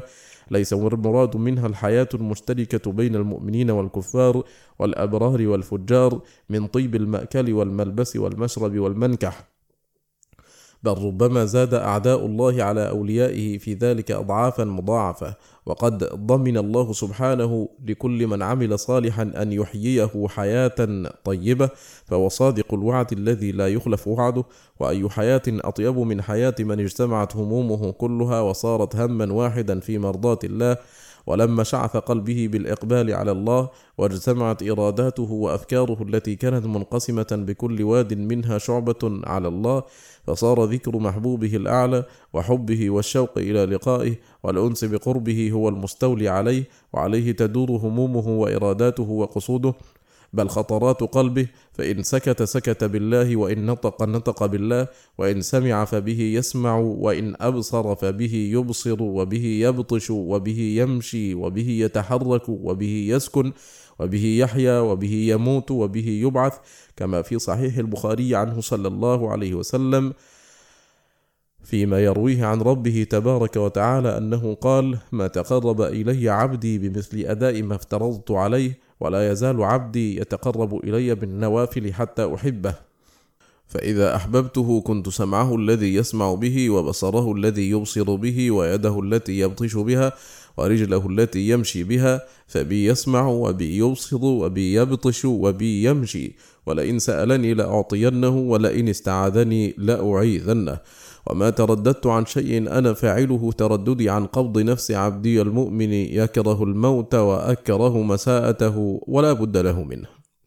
فتضمن هذا الحديث الشريف الإلهي الذي حرام على غليظ الطبع كثيف القلب فهم معناه والمراد به حصر أسباب محبته في أمرين: أداء فرائضه والتقرب إليه بالنوافل.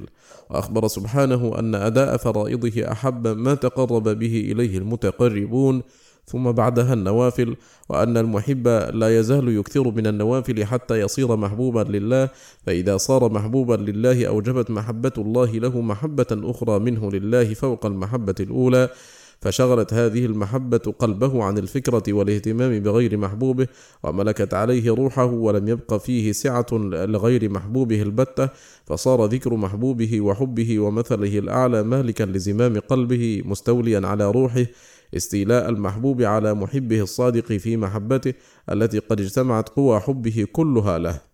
ولا ريب أن هذا المحب إن سمع بمحبوبه، وإن أبصر به، وإن بطش به، وإن مشى به، فهو في قلبه ومعه وأنيسه وصاحبه. فالباء ها هنا باء المصاحبة، وهي مصاحبة لا نظير لها، ولا تدرك بمجرد الإخبار عنها والعلم بها، فالمسألة حالية لا علمية محضة. وإذا كان المخلوق يجد هذا في محبة المخلوق التي لم يخلق لها ولم يفطر عليها، كما قال بعض المحبين: خيالك في عيني، وذكرك في فمي، ومثواك في قلبي، فأين تغيب؟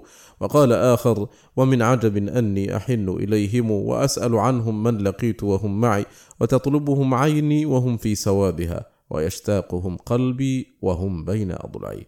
وهذا ألطف من قول الآخر: إن قلت غبت فقلبي لا يصدقني، إذ أنت فيه مكان السر لم تغبي. أو قلت ما غبت قال الطرف ذا كذب، فقد تحيرت بين الصدق والكذب. فليس شيء أدنى إلى المحب من محبوبه، وربما تمكنت منه المحبة حتى يصير أدنى إليه من نفسه، بحيث ينسى نفسه ولا ينساه، كما قال: أريد لأنسى ذكرها فكأنما تمثل لي ليلى بكل سبيلي. وقال آخر: يراد من القلب نسيانكم، وتأبى الطباع على الناقل. وخص في الحديث السمع والبصر واليد والرجل بالذكر، فإن هذه الآلات آلات الإدراك وآلات الفعل، والسمع والبصر يوردان على القلب الإرادة والكراهة، ويجلبان إليه الحب والبغض، فيستعمل اليد والرجل.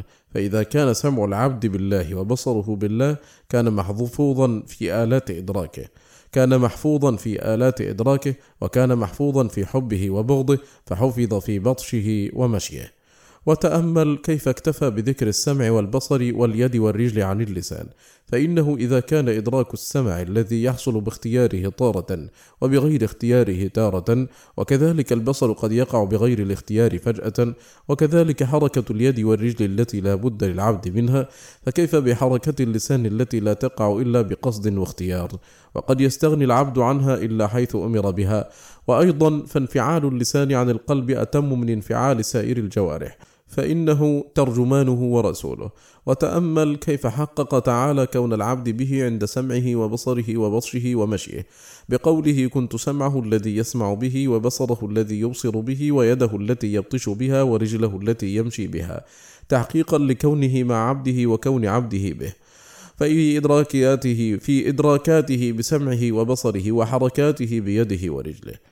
وتأمل كيف قال: فبي يسمع وبي يبصر وبي يبطش، ولم يقل فلي يسمع ولي يبصر ولي يبطش. وربما يظن الظان أن اللام أولى بهذا الموضع، إذ هي أدل على الغاية ووقوع هذه الأمور لله، وذلك أخص من وقوعها به. وهذا من الوهم والغلط، إذ ليست الباء ها هنا لمجرد الاستعانة، فإن حركات الأبرار والفجار وإدراكاتهم إنما هي بمعونة الله لهم، وإنما الباء ها هنا للمصاحبة، أي إنما يسمع ويبصر ويبطش ويمشي وأنا صاحبه ومعه، كقوله في الحديث الآخر: أنا مع عبدي ما ذكرني وتحركت بي شفتاه. وهذه هي المعية الخاصة المذكورة في قوله: لا تحزن إن الله معنا، وقول النبي صلى الله عليه وسلم: ما ظنك باثنين الله ثالثهما، وقوله تعالى: وإن الله لمع المحسنين، وقوله: إن الله مع الذين اتقوا والذين هم محسنون، وقوله: واصبروا إن الله مع الصابرين، وقوله: كلا إن معي ربي سيهدين، وقوله تعالى لموسى وهارون: إنني معكما أسمع وأرى. فهذه الباء مفيدة لمعنى هذه المعية دون اللام، ولا يتأتى للعبد الإخلاص والصبر والتوكل ونزوله في منازل العبودية إلا بهذه الباء وهذه المعية. فمتى كان العبد بالله هانت عليه المشاق وانقلبت المخاوف في حقه أمانا، فبالله يهون كل صعب ويسهل كل عسير ويقرب كل بعيد، وبالله تزول الهموم والغموم والأحزان، فلا هم مع الله ولا غم ولا حزن إلا حيث يفوته معنى هذه الباء، فيصير قلبه حينئذ كالحوت إذا فارق الماء، يثب ويتقلب حتى يعود إليه. ولما حصلت هذه الموافقة من العبد لربه في محابه، حصلت موافقة الرب لعبده في حوائجه ومطالبه، فقال: ولئن سألني لأعطينه ولئن استعاذني لأعيذنه، أي كما وافقني في مرادي بامتثال أوامري والتقرب إلي بمحابي، فأنا أوافقه في رغبته ورهبته فيما يسألني أن أفعله به ويستعيذني أن يناله. وقوي أمر هذه الموافقة من الجانبين، حتى اقتضى تردد الرب سبحانه في إماتة عبده لأنه يكره الموت، والرب تعالى يكره ما يكرهه عبده ويكره مساءته، فمن هذه الجهة يقتضي أن لا يميته، ولكن مصلحته في إماتته، فإنه ما أماته إلا ليحييه، ولا أمرضه إلا ليصحه، ولا أفقره إلا ليغنيه، ولا منعه إلا ليعطيه، ولم يخرجه من الجنة في صلب أبيه إلا ليعيده إليها على أحسن أحواله، ولم يقل لأبيه اخرج منها إلا هو يريد أن يعيده إليها. فهذا هو الحبيب على الحقيقة لا سواه، بل لو كان في كل منبت شعرة من العبد محبة تامة لله لكان بعض ما يستحقه على عبده. نقل فؤادك حيث شئت من الهوى، ما الحب إلا للحبيب الأول، كم منزل في الأرض يألفه الفتى وحنينه أبدا لأول منزل. فصل. ثم التتيم، وهو آخر مراتب الحب، وهو تعبد المحبوب لمحبوبه. يقال تيمه الحب إذا عبده، ومنه تيم الله أي عبد الله، وحقيقة التعبد الذل والخضوع للمحبوب، ومنه قولهم طريق معبد أي مذلل قد ذللته الأقدام، فالعبد هو ذلله الحب والخضوع لمحبوبه، ولهذا كانت أشرف أحوال العبد ومقاماته هي العبودية، فلا منزل له أشرف منها. وقد ذكر الله سبحانه أكرم الخلق عليه وأحبهم إليه، وهو رسوله محمد صلى الله عليه وسلم بالعبودية في أشرف مقاماته، وهي مقام الدعوة إليه، ومقام التحدي بالنبوة، ومقام الإسراء. فقال: وأنه لما قام عبد الله يدعوه كادوا يكونون عليه لبدا. وقال: وإن كنتم في ريب مما نزلنا على عبدنا فأتوا بسورة من مثله. وقال: سبحان الذي أسرى بعبده ليلا من المسجد الحرام إلى المسجد الأقصى. وفي حديث الشفاعة: اذهبوا إلى محمد عبد غفر الله له ما تقدم من ذنبه وما تأخر، فنال مقام الشفاعة بكمال عبوديته وكمال مغفرة الله له. والله سبحانه خلق الخلق لعبادته وحده لا شريك له، التي هي أكمل أنواع المحبة مع أكمل أنواع الخضوع والذل، وهذا هو حقيقة الإسلام وملة إبراهيم، التي من رغب عنها فقد سفه نفسه. قال تعالى: ومن يرغب عن ملة إبراهيم إلا من سفه نفسه ولقد اصطفيناه في الدنيا وإنه في الآخرة لمن الصالحين. إذ قال له ربه أسلم قال أسلمت لرب العالمين. ووصى بها إبراهيم بنيه ويعقوب يا بني إن الله اصطفى لكم الدين فلا تموتن إلا وأنتم مسلمون. أم كنتم شهداء إذ حضر يعقوب الموت إذ قال لبنيه ما تعبدون من بعدي قالوا نعبد إلهك وإله آبائك إبراهيم وإسماعيل وإسحاق إلها واحدا ونحن له مسلمون. ولهذا كان أعظم الذنوب عند الله الشرك، والله لا يغفر أن يشرك به. وأصل الشرك بالله الإشراك به في المحبة، كما قال تعالى: ومن الناس من يتخذ من دون الله أندادا يحبونهم كحب الله والذين آمنوا أشد حبا لله. فأخبر سبحانه أن من الناس من يشرك به فيتخذ من دونه ندا يحبه كحب الله، وأخبر أن الذين آمنوا أشد حبا لله من أصحاب الأنداد لأندادهم. وقيل بل المعنى أنهم أشد حبا لله من أصحاب الأنداد لله، فإنهم وإن أحبوا الله لكن لما أشركوا بينه وبين أندادهم في المحبة ضعفت محبتهم لله. والموحدون لله لما خلصت محبتهم له كانت أشد من محبة أولئك. والعدل برب العالمين والتسوية بينه وبين الأنداد هو في هذه المحبة كما تقدم. ولما كان مراد الله من خلقه هو خلوص هذه المحبة له أنكر على من اتخذ من دونه وليا أو شفيعا غاية الإنكار، وجمع ذلك تارة وأفرد أحدهما عن الآخر بالإنكار تارة، فقال تعالى: الله الذي خلق السماوات والأرض وما بينهما في 6 أيام ثم استوى على العرش ما لكم من دونه من ولي ولا شفيع أفلا تتذكرون. وقال: وأنذر به الذين يخافون أن يحشروا إلى ربهم ليس لهم من دونه ولي ولا شفيع لعلهم يتقون.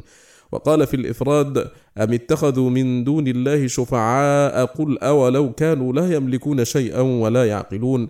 وقال تعالى: من ورائهم جهنم ولا يغني عنهم ما كسبوا شيئا ولا ما اتخذوا من دون الله أولياء ولهم عذاب عظيم. فإذا والى العبد ربه وحده أقام له الشفعاء وعقد الموالاة بينه وبين عباده المؤمنين، فصاروا أولياءه في الله بخلاف من اتخذ مخلوقا وليا من دون الله. فهذا لون وذاك لون، كما أن الشفاعة الشركية الباطلة لون، والشفاعة الحق الثابتة التي إنما تنال بالتوحيد لون.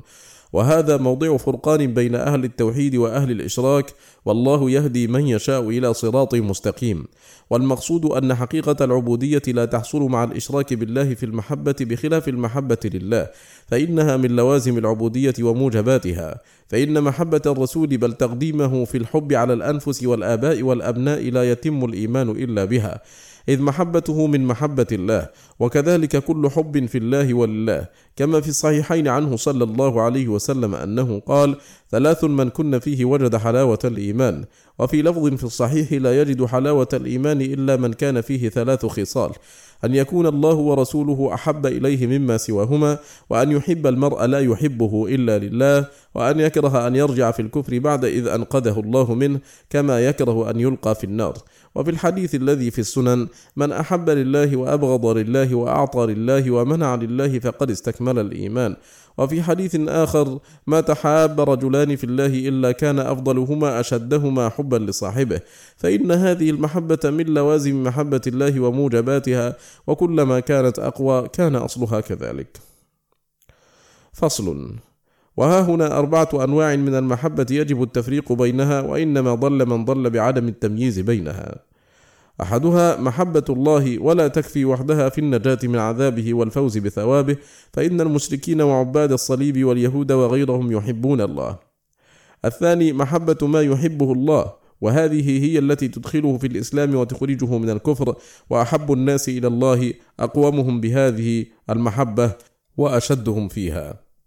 الثالث الحب لله وفيه، وهي من لوازم محبة ما يحب، ولا يستقيم محبة ما يحب إلا بالحب فيه وله.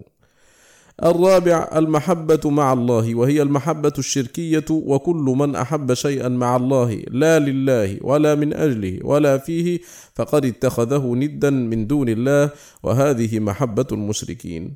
وبقي قسم خامس ليس مما نحن فيه، وهو المحبة الطبيعية، وهي ميل الإنسان إلى ما يلائم طبعه، كمحبة العطشان للماء والجائع للطعام، ومحبة النوم والزوجة والولد، فتلك لا تذم إلا إذا ألهت عن ذكر الله وشغلت عن محبته، كما قال تعالى: يا أيها الذين آمنوا لا تلهكم أموالكم ولا أولادكم عن ذكر الله. وقال: رجال لا تلهيهم تجارة ولا بيع عن ذكر الله. فصل. ثم الخلة، وهي تتضمن كمال المحبة ونهايتها، بحيث لا يبقى في قلب المحب سعة لغير محبوبه، وهي منصب لا يقبل المشاركة بوجه ما. وهذا المنصب خلص لخليلين صلوات الله وسلامه عليهما، إبراهيم ومحمد، كما قال صلى الله عليه وسلم: إن الله اتخذني خليلا كما اتخذ إبراهيم خليلا. وفي الصحيح عنه صلى الله عليه وسلم: لو كنت متخذا خليلا من أهل الأرض لاتخذت أبا بكر خليلا، ولكن صاحبكم خليل الله. وفي حديث آخر: إني أبرأ إلى كل خليل من خلته. ولما سأل إبراهيم الولد فأعطيه، وتعلق حبه بقلبه فأخذ منه شعبة، غار الحبيب على خليله أن يكون في قلبه موضع لغيره فأمره بذبحه، وكان الأمر في المنام ليكون تنفيذ المأمور به أعظم ابتلاء وامتحانا، ولم يكن المقصود ذبح الولد ولكن المقصود ذبحه من قلبه ليخلص القلب للرب. فلما بادر الخليل إلى الامتثال وقدم محبة الله على محبة ولده حصل المقصود فرفع الذبح وفدي بذبح عظيم، فإن الرب تعالى ما أمر بشيء ثم أبطله رأسا، بل لا بد أن يبقى بعضه أو بدله، كما أبقى شرعية الفداء، وكما أبقى استحباب الصدقة بين يدي المناجاة، وكما أبقى ال5 صلوات بعد رفع ال50 وأبقى ثوابها، وقال: لا يبدل القول لدي، هي 5 وهي 50 في الأجر. فصل. وأما ما يظنه بعض الغالطين أن المحبة أكمل من الخلة، وأن إبراهيم خليل الله ومحمد حبيب الله، فمن جهله، فإن المحبة عامة والخلة خاصة، والخلة نهاية المحبة. وقد أخبر النبي صلى الله عليه وسلم أن الله اتخذه خليلا، ونفى أن يكون له خليل غير ربه، مع إخباره بمحبته لعائشة ولأبيها ولعمر بن الخطاب وغيرهم. وأيضا فإن الله سبحانه يحب التوابين ويحب المتطهرين ويحب الصابرين ويحب المحسنين ويحب المتقين ويحب المقسطين، وخلته خاصة بالخليلين، والشاب التائب حبيب الله، وإنما هذا من قلة العلم والفهم عن الله ورسوله. فصل. وقد تقدم أن العبد لا يترك ما يحبه ويهواه إلا لما يحبه ويهواه، لكن يترك أضعفهما محبة لأقواهما محبة، كما أنه يفعل ما يكرهه لحصول ما محبته أقوى عنده من كراهة ما يفعله، أو لخلاصة من مكروه كراهته عنده أقوى من كراهة ما يفعله. وتقدم أن خاصية العقل إيثار أعلى المحبوبين على أدناهما، وأيسر المكروهين على أقواهما. وتقدم أن هذا كمال قوة الحب والبغض، ولا يتم له هذا إلا بأمرين: قوة الإدراك وشجاعة القلب، فإن التخلف عن ذلك والعمل بخلافه يكون إما لضعف الإدراك بحيث إنه لم يدرك مراتب المحبوب والمكروه على ما هي عليه، وإما لضعف في النفس وعجز في القلب لا يطاوعه لإيثار الأصلح له مع علمه بأنه الأصلح. فإذا صح إدراكه وقويت نفسه وتشجع القلب على إيثار المحبوب الأعلى والمكروه الأدنى، فقد وفق لأسباب السعادة. فمن الناس من يكون سلطان شهوته أقوى من سلطان عقله وإيمانه فيقهر الغالب الضعيف، ومنهم من يكون سلطان إيمانه وعقله أقوى من سلطان شهوته، وإذا كان كثير من المرضى يحميه الطبيب عما يضره فتأبى عليه نفسه وشهوته إلا تناوله، ويقدم شهوته على عقله، وتسميه الأطباء عديم المروءة. فهكذا أكثر مرضى القلوب يؤثرون ما يزيد مرضهم لقوة شهوتهم له. فأصل الشر من ضعف الإدراك وضعف النفس ودناءتها، وأصل الخير من كمال الإدراك وقوة النفس وشرفها وشجاعتها.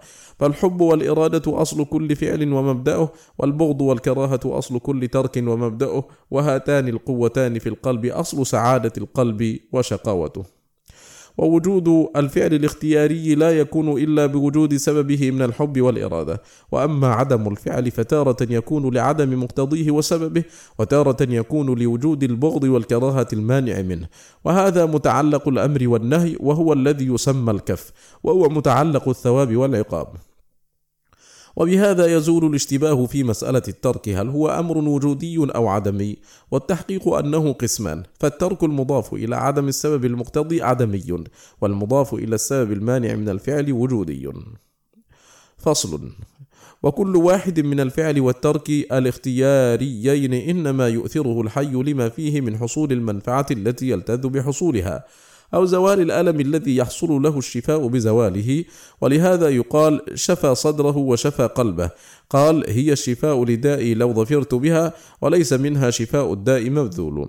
وهذا مطلوب يؤثره العاقل بل الحيوان البهيم، ولكن يغلط فيه أكثر الناس غلطا قبيحا، فيقصد حصول اللذة بما يعقب عليه أعظم الألم، فيؤلم نفسه من حيث يظن أنه يحصل لذاتها، ويشفي قلبه بما يعقب عليه غاية المرض. وهذا وهذا شأن من قصر نظره على العاجل ولم يلاحظ العواقب، وخاصة العقل النظر في العواقب، فأعقل الناس من آثر لذته وراحته الآجلة الدائمة على العاجلة المنقضية الزائلة، وأسفه الخلق من باع نعيم الأبد وطيب الحياة الدائمة واللذة العظمى التي لا تنغيص فيها ولا نقص بوجه ما بلذة منغصة مشوبة الآلام والمخاوف، وهي سريعة الزوال وشيكة الانقضاء. قال بعض العلماء: فكرت فيما يسعى فيه العقلاء فرأيت سعيهم كله في مطلوب واحد، وإن اختلفت طرقهم في تحصيله.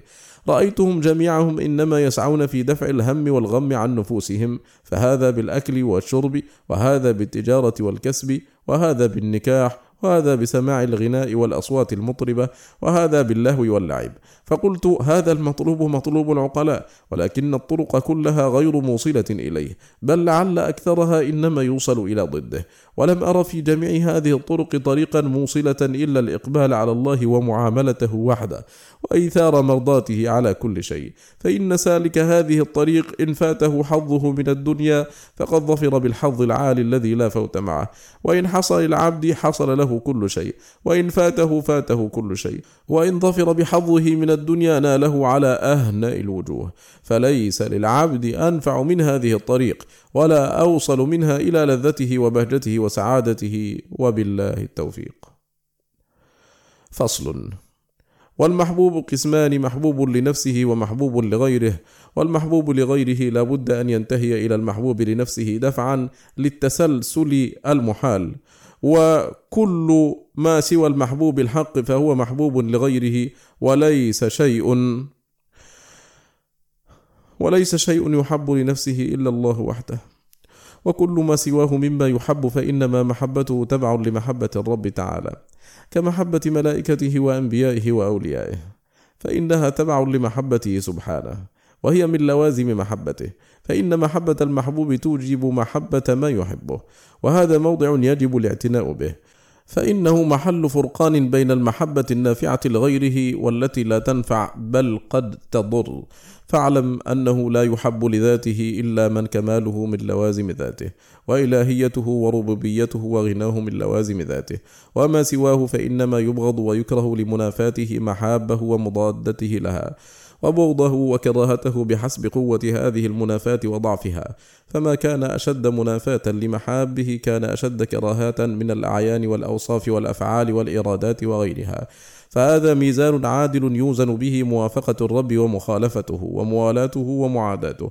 فإذا رأينا شخصا يحب ما يكرهه الرب تعالى ويكره ما يحبه، علمنا أن فيه من معاداته بحسب ذلك.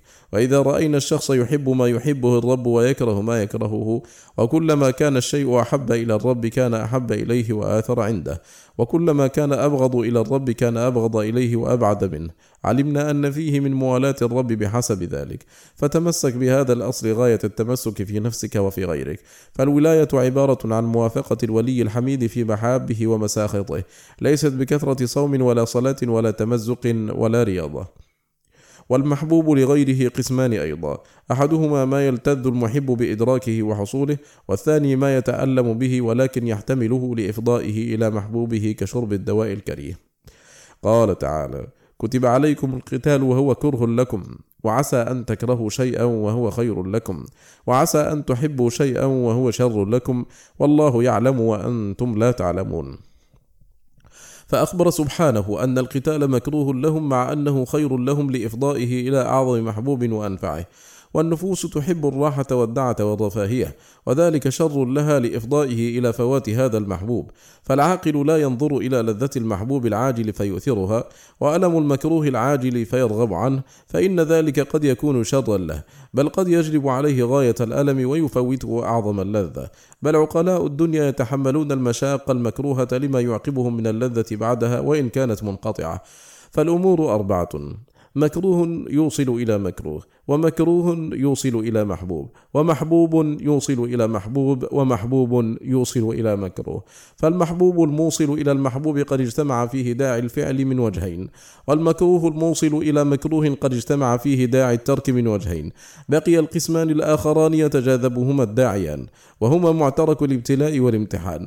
فالنفس تؤثر أقربهما جوارا منهما وهو العاجل، والعقل والإيمان يؤثران أنفسهما أنفعهما وأبقاهما، والقلب بين الداعيين، وهو إلى هذا مرة وإلى هذا مرة. وها هنا محل الابتلاء شرعا وقدرا، فداعي العقل والإيمان ينادي كل وقت حي على الفلاح، عند الصباح يحمد القوم السرى، وفي الممات يحمد العبد التقى. فإن اشتد ظلام ليل المحبة وتحكم سلطان الشهوة والإرادة يقول: يا نفس اصبري، فما هي إلا ساعة ثم تنقضي، ويذهب هذا كله ويزول. فصل. وإذا كان الحب أصل كل عمل من حق وباطل، فأصل الأعمال الدينية حب الله ورسوله، كما أن أصل الأقوال الدينية تصديق الله ورسوله. وكل إرادة تمنع كمال الحب لله ورسوله وتزاحم هذه المحبة، أو شبهة تمنع كمال التصديق، فهي معارضة لأصل الإيمان أو مضعفة له. فإن قويت حتى عارضت أصل الحب والتصديق كانت كفرا وشركا أكبر، وإن لم تعارضه قدحت في كماله وأثرت فيه ضعفا وفتورا في العزيمة والطلب، وهي تحجب الواصل وتقطع الطالب وتنكس الراغب. فلا تصح الموالاة إلا بالمعاداة، كما قال تعالى عن إمام الحنفاء المحبين أنه قال لقومه: أفرأيتم ما كنتم تعبدون أنتم وآباؤكم الأقدمون فإنهم عدو لي إلا رب العالمين.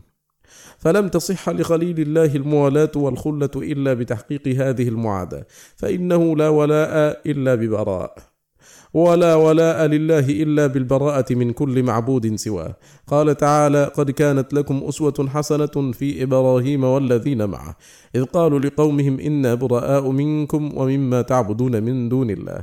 وقال تعالى: وإذ قال إبراهيم لأبيه وقومه إنني براء مما تعبدون إلا الذي فطرني فإنه سيهدين، وجعلها كلمة باقية في عقبه لعلهم يرجعون، أي جعل هذه الموالاة لله والبراءة من كل معبود سواه كلمة باقية في عقبه يتوارثها الأنبياء وأتباعهم بعضهم عن بعض، وهي كلمة لا إله إلا الله، وهي التي ورثها إمام الحنفاء لأتباعه إلى يوم القيامة، وهي الكلمة التي قامت بها الأرض والسماوات، وفطر الله عليها جميع المخلوقات، وعليها أسست الملة ونصبت القبلة وجردت سيوف الجهاد، وهي محض حق الله على جميع العباد، وهي الكلمة العاصمة للدم والمال والذرية في هذه الدار، والمنجية من عذاب القبر وعذاب النار، وهي المنشور الذي لا يدخل أحد الجنة إلا به، والحبل الذي لا يصل إلى الله من لم يتعلق بسببه، وهي كلمة الإسلام ومفتاح دار السلام،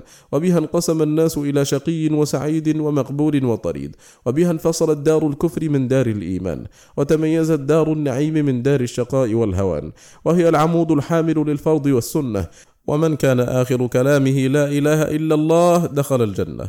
وروح هذه الكلمة وسرها إفراد الرب جل ثناؤه وتقدست أسماؤه وتبارك اسمه وتعالى جده ولا إله غيره، بالمحبة والإجلال والتعظيم والخوف والرجاء، وتوابع ذلك من التوكل والإنابة والرغبة والرهبة، فلا يحب سواه، وكل ما يحب غيره فإنما يحب تبعا لمحبته وكونه وسيلة إلى زيادة محبته، ولا يخاف سواه ولا يرجى سواه، ولا يتوكل إلا عليه، ولا يرغب إلا إليه، ولا يرهب إلا منه، ولا يحلف إلا باسمه، ولا ينذر إلا له، ولا يتاب إلا إليه، ولا يطاع إلا أمره، ولا يتحسب إلا به، ولا يستغاث في الشدائد إلا به، ولا يلتجأ إلا إليه، ولا يسجد إلا له، ولا يذبح إلا وله وباسمه، ويجتمع ذلك كله في حرف واحد، وهو أن لا يعبد إلا إياه بجميع أنواع العبادة، فهذا هو تحقيق شهادة أن لا إله إلا الله. ولهذا حرم الله على النار من شهد أن لا إله إلا الله حقيقة الشهادة، ومحال أن يدخل النار من تحقق بحقيقة هذه الشهادة وقام بها، كما قال تعالى: والذين هم بشهاداتهم قائمون، فيكون قائما بشهادته في ظاهره وباطنه في قلبه وقالبه. فإن من الناس من تكون شهادته ميتة، ومنهم من تكون نائمة إذا نبهت انتبهت، ومنهم من تكون مضطجعة، ومنهم من تكون إلى القيام أقرب، وهي في القلب بمنزلة الروح في البدن، فروح ميتة وروح مريضة إلى الموت أقرب، وروح إلى الحياة أقرب، وروح صحيحة قائمة بمصالح البدن. وفي الحديث الصحيح عنه صلى الله عليه وسلم: إني لأعلم كلمة لا يقولها عبد عند الموت إلا وجدت روحه لها روحا. فحياة الروح بحياة هذه الكلمة فيها، كما أن حياة البدن بوجود الروح فيها، وكما أن من مات على هذه الكلمة فهو في الجنة يتقلب فيها، فمن عاش على تحقيقها والقيام بها فروحه تتقلب في جنة المأوى وعيشه أطيب عيش. قال تعالى: وأما من خاف مقام ربه ونهى النفس عن الهوى فإن الجنة هي المأوى. فالجنة مأواه يوم اللقاء، وجنة المعرفة والمحبة والأنس بالله والشوق إلى لقائه والفرح والرضا به وعنه مأوى روحه في هذه الدار. فمن كانت هذه الجنة مأواه هاهنا كانت جنة الخلد مأواه يوم المعاد. ومن حرم هذه الجنة فهو لتلك أشد حرمانا. والأبرار في النعيم وإن اشتد بهم العيش وضاقت عليهم الدنيا، والفجار في جحيم وإن اتسعت عليهم الدنيا. قال تعالى: من عمل صالحا من ذكر أو أنثى وهو مؤمن فلنحيينه حياة طيبة، وطيب الحياة جنة الدنيا. وقال تعالى: فمن يرد الله أن يهديه يشرح صدره للإسلام، ومن يرد أن يضله يجعل صدره ضيقا حرجا. فأي نعيم أطيب من شرح الصدر، وأي عذاب أمر من ضيق الصدر. وقال تعالى: ألا إن أولياء الله لا خوف عليهم ولا هم يحزنون، الذين آمنوا وكانوا يتقون، لهم البشرى في الحياة الدنيا وفي الآخرة، لا تبديل لكلمات الله، ذلك هو الفوز العظيم. فالمؤمن المخلص لله من أطيب الناس عيشا وأنعمهم بالا وأشرحهم صدرا وأسرهم قلبا، وهذه جنة عاجلة قبل الجنة الآجلة. قال النبي صلى الله عليه وسلم: إذا مررتم برياض الجنة فارتعوا. قالوا: وما رياض الجنة؟ قال: حلق الذكر. ومن هذا قوله صلى الله عليه وسلم: ما بين بيتي ومنبري روضة من رياض الجنة. ومن هذا قوله: وقد سألوه عن وصاله في الصوم فقال: إني لست كهيئتكم، إني أظل عند ربي يطعمني ويسقيني. فأخبر صلى الله عليه وسلم أن ما يحصل له من الغذاء عند ربه يقوم مقام الطعام والشراب الحسي، وأن ما يحصل له من ذلك أمر يختص به لا يشركه فيه غيره، فإذا أمسك عن الطعام والشراب فله عنه عوض يقوم مقامه وينوب منابه ويغني عنه، كما قيل: لها أحاديث من ذكراك تشغلها عن الشراب وتلهيها عن الزاد، لها بوجهك نور تستضيء به، ومن حديثك في أعقابها حادي، إذا شكت من كلال السير أوعدها روح اللقاء فتحيا عند ميعادي. فصل. وكلما كان وجود الشيء أنفع للعبد وهو إليه أحوج كان تألمه بفقده أشد، وكلما كان عدمه أنفع له كان تألمه بوجوده أشد. ولا شيء على الإطلاق أنفع للعبد من إقباله على الله واشتغاله بذكره وتنعمه بحبه وإيثاره لمرضاته، بل لا حياة له ولا نعيم ولا سرور ولا بهجة إلا بذلك، فعدمه آلم شيء له وأشده عذابا عليه. وإنما يغيب الروح عن الشهود هذا الألم والعذاب اشتغالها بغيره واستغراقها في ذلك الغير، فتغيب به عن شهود ما هي فيه من ألم الفوات بفراق أحب شيء إليها وأنفعه لها. وهذا بمنزلة السكران المستغرق في سكره الذي احترقت داره وأمواله وأهله وأولاده، وهو لاستغراقه في السكر لا يشعر بألم ذلك الفوت وحسرته، حتى إذا صحى وكشف عنه غطاء السكر وانتبه من رقدة الخمر فهو أعلم بحاله حينئذ. وهكذا الحال سواء عند كشف الغطاء ومعاينة طلائع الآخرة والإشراف على مفارقة الدنيا والانتقال منها إلى الله، بل الألم والحسرة والعذاب هناك أشد بأضعاف مضاعفة. فإن المصاب في الدنيا يرجو جبر مصيبته بالعوض، ويعلم أنه قد أصيب بشيء زائل لا بقاء له، فكيف بمن مصيبته بما لا عوض عنه ولا بدل منه ولا نسبة بينه وبين الدنيا جميعها. فلو قضى الله سبحانه بالموت من هذه الحسرة والألم لكان العبد جديرا به، وإن الموت لا يعود أعظم أمنيته وأكبر حسراته. هذا لو كان الألم على مجرد الفوات، فكيف وهناك من العذاب على الروح والبدن بأمور أخرى وجودية ما لا يقدر قدره. فتبارك من حمل هذا الخلق الضعيف هذين الألمين العظيمين اللذين لا تحملهما الجبال الرواسي. فاعرض الآن على نفسك أعظم محبوب لك في الدنيا بحيث لا تطيب لك الحياة إلا معه، فأصبحت وقد أخذ منك وحيل بينك وبينه أحوج ما كنت إليه، كيف يكون حالك؟ هذا ومنه كل عوض، فكيف بمن لا عوض عنه؟ من كل شيء إذا ضيعته عوض، وما من الله إن ضيعته عوض. وفي أثر إلهي: ابن آدم خلقتك لعبادتي فلا تلعب، وتكفلت برزقك فلا تتعب. ابن آدم اطلبني تجدني، فإن وجدتني وجدت كل شيء، وإن فتك فاتك كل شيء، وأنا أحب إليك من كل شيء. فصل. ولما كانت المحبة جنسا تحته أنواع متفاوتة في القدر والوصف، كان أغلب ما يذكر فيها في حق الله تعالى ما يختص به ويليق به من أنواعها، ولا يصلح إلا له وحده، مثل العبادة والإنابة ونحوهما، فإن العبادة لا تصلح إلا له وحده، وكذلك الإنابة. وقد تذكر المحبة باسمها المطلق، كقوله تعالى: فسوف يأتي الله بقوم يحبهم ويحبونه، وقوله: ومن الناس من يتخذ من دون الله أندادا يحبونهم كحب الله، والذين آمنوا أشد حبا لله. وأعظم أنواع المحبة المذمومة المحبة مع الله، التي يسوي المحب فيها بين محبته لله ومحبته للند الذي اتخذه من دونه. وأعظم أنواعها المحمودة محبة الله وحده ومحبة ما أحب، وهذه المحبة هي أصل السعادة ورأسها، التي لا ينجو أحد من العذاب إلا بها. والمحبة المذمومة الشركية هي أصل الشقاوة ورأسها، التي لا يبقي في العذاب إلا أهلها. فأهل المحبة الذين أحبوا الله وعبدوه وحده لا شريك له لا يدخلون النار، ومن دخلها منهم بذنوبه فإنه لا يبقى فيها منهم أحد. ومدار القرآن على الأمر بتلك المحبة ولوازمها، والنهي عن المحبة الأخرى ولوازمها، وضرب الأمثال والمقاييس للنوعين، وذكر قصص النوعين، وتفصيل أعمال النوعين وأوليائهم ومعبود كليهما، وإخباره عن فعله بالنوعين، وعن حال النوعين في الدور الثلاثة: دار الدنيا ودار البرزخ ودار القرار. فالقرآن في شأن النوعين.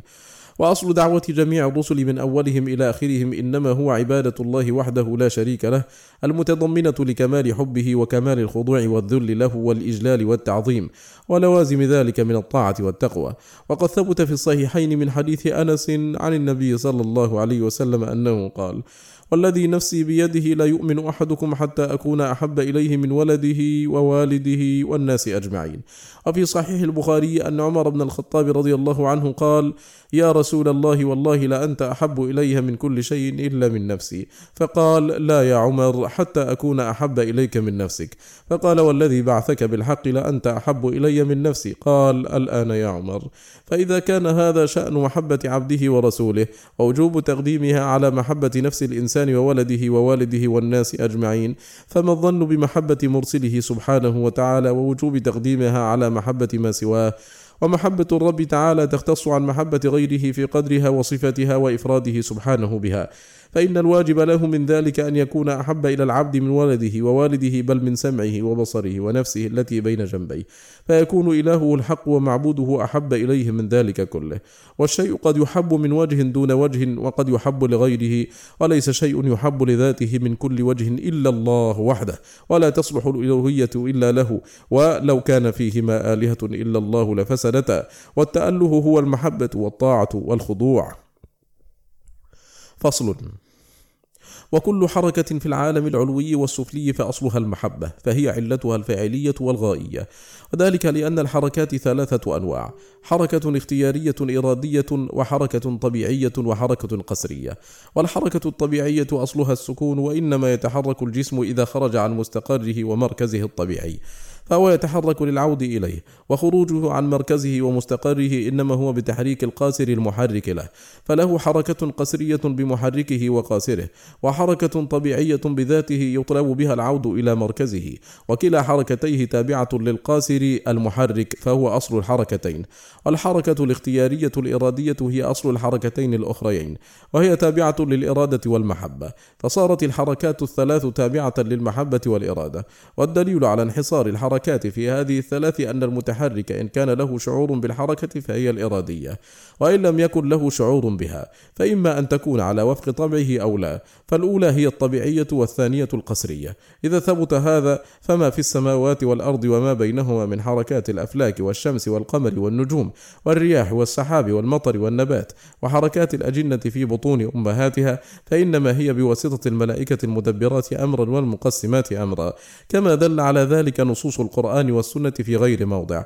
والإيمان بذلك من تمام الإيمان بالملائكة، فإن الله وكل بالرحم ملائكة وبالقطر ملائكة وبالنبات ملائكة وبالرياح وبالأفلاك وبالشمس والقمر والنجوم، ووكل بكل عبد 4 من الملائكة كاتبين على يمينه وشماله وحافظان من بين يديه ومن خلفه، ووكل ملائكة بقبض روحه وتجهيزها إلى مستقرها من الجنة أو النار، وملائكة بمسألته وامتحانه في قبره وعذابه هناك أو نعيمه، وملائكة تسوقه إلى المحشر إذا قام من قبره، وملائكة بتعذيبه في النار أو نعيمه في الجنة، ووكل بالجبال ملائكة وبالسحاب ملائكة تسوقه حيث أمرت به، وبالقطر ملائكة تنزله بأمر الله بقدر معلوم كما شاء الله، ووكل ملائكة بغرس الجنة وعمل آلتها وفرشها وبنائها والقيام عليها، وملائكة بالنار كذلك. فأعظم جند الله الملائكة، ولفظ الملك يشعر بأنه رسول منفذ لأمر غيره، وليس لهم من الأمر شيء، بل الأمر كله لله، وهم يدبرون الأمر ويقسمونه بأمر الله وإذنه. قال تعالى إخبارا عنهم: وما نتنزل إلا بأمر ربك له ما بين أيدينا وما خلفنا وما بين ذلك وما كان ربك نسيا. وقال تعالى: وكم من ملك في السماوات لا تغني شفاعتهم شيئا إلا من بعد أن يأذن الله لمن يشاء ويرضى. وأقسم سبحانه بطوائف الملائكة المنفذين لأمره في الخليقة، كما قال: والصافات صفا فالزاجرات زجرا فالتاليات ذكرا. وقال: والمرسلات عرفا فالعاصفات عصفا والناشرات نشرا فالفارقات فرقا فالملقيات ذكرا. وقال تعالى: والنازعات غرقا والناشطات نشطا والسابحات سبحا فالسابقات سبقا فالمدبرات أمرا. وقد ذكرنا معنى ذلك وسر الإقسام به في كتاب أيمان القرآن. وإذا عرف ذلك فجميع تلك المحبات والحركات والإرادات والأفعال هي عبادة منهم لرب الأرض والسماوات، وجميع الحركات الطبيعية والقسرية تابعة لها، فلولا الحب ما دارت الأفلاك، ولا تحركت الكواكب النيرات، ولا هبت الرياح المسخرات، ولا مرت السحب الحاملات، ولا تحركت الأجنة في بطون الأمهات، ولا انصدع عن الحب أنواع النبات، ولا اضطربت أمواج البحار الزاخرات، ولا تحركت المدبرات والمقسمات، ولا سبحت بحمد فاطرها الأرضون والسماوات وما فيها من أنواع المخلوقات، فسبحان من تسبحه السماوات السبع والأرض ومن فيهن، وإن من شيء إلا يسبح بحمده ولكن لا تفقهون تسبيحهم إنه كان حليما غفورا. فصل: إذا عرف ذلك فكل حي له إرادة ومحبة وعمل بحسبه، وكل متحرك فأصل حركته المحبة والإرادة، ولا صلاح للموجودات إلا بأن تكون حركاتها ومحبتها لفاطرها وبارئها وحده، كما لا وجود لها إلا بإبداعه وحده. ولهذا قال تعالى: لو كان فيهما آلهة إلا الله لفسدتا، ولم يقل سبحانه لما وجدتا ولكانتا معدومتين، ولا قال لعدمتا، إذ هو سبحانه قادر على أن يبقيهما على وجه الفساد، لكن لا يمكن أن يكون على وجه الصلاح والاستقامة إلا بأن يكون الله وحده هو معبودهما ومعبود ما حوتاه وسكن فيهما.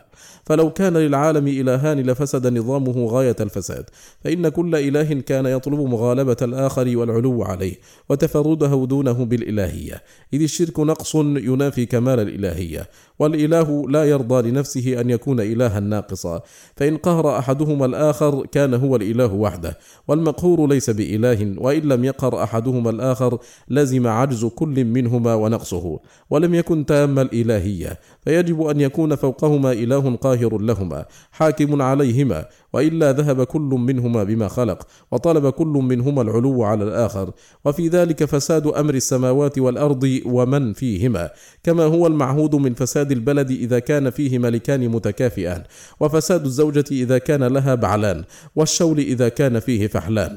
وأصل فساد العالم إنما هو من اختلاف الملوك والخلفاء، ولهذا لم يطمع أعداء الإسلام فيه في زمن من الأزمنة إلا في زمن تعدد ملوك المسلمين واختلافهم وانفراد كل منهم ببلاد، وطلب بعضهم العلو على بعض. فصلاح السماوات والأرض واستقامتهما وانتظام أمر المخلوقات على أتم نظام من أظهر الأدلة على أنه لا إله إلا الله وحده لا شريك له، له الملك وله الحمد وهو على كل شيء قدير، وأن كل معبود من لدن عرشه إلى قرار أرضه باطل إلا وجهه الأعلى.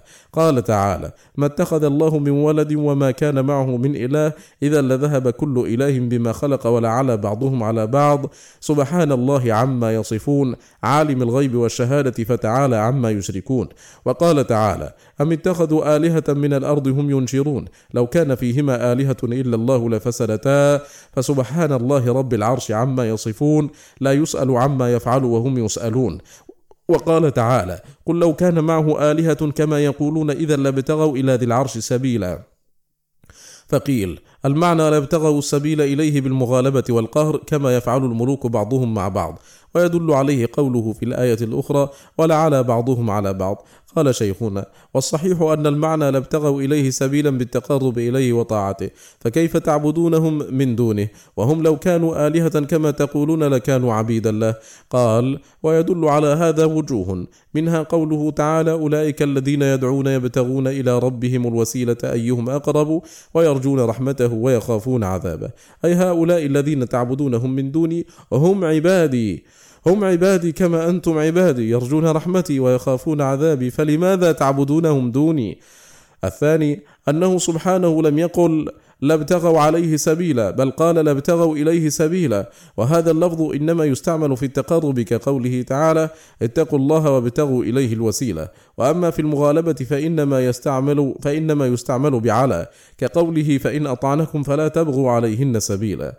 الثالث أنهم لم يقولوا إن آلهتهم تغالبه وتطلب العلو عليه، وهو سبحانه قد قال: قل لو كان معه آلهة كما يقولون، وهم إنما كانوا يقولون إن آلهتهم تبتغي التقرب إليه وتقربهم زلفى إليه، فقال: لو كان الأمر كما تقولون لكانت تلك الآلهة عبيدا له، فلماذا تعبدون عبيده من دونه؟ إلى هنا ينتهي مجلسنا هذا، نلقاكم بخير وعلى خير في مجلس آخر، وصلى الله وسلم وبارك على سيدنا محمد وآله وصحبه، والسلام عليكم ورحمة الله تعالى وبركاته.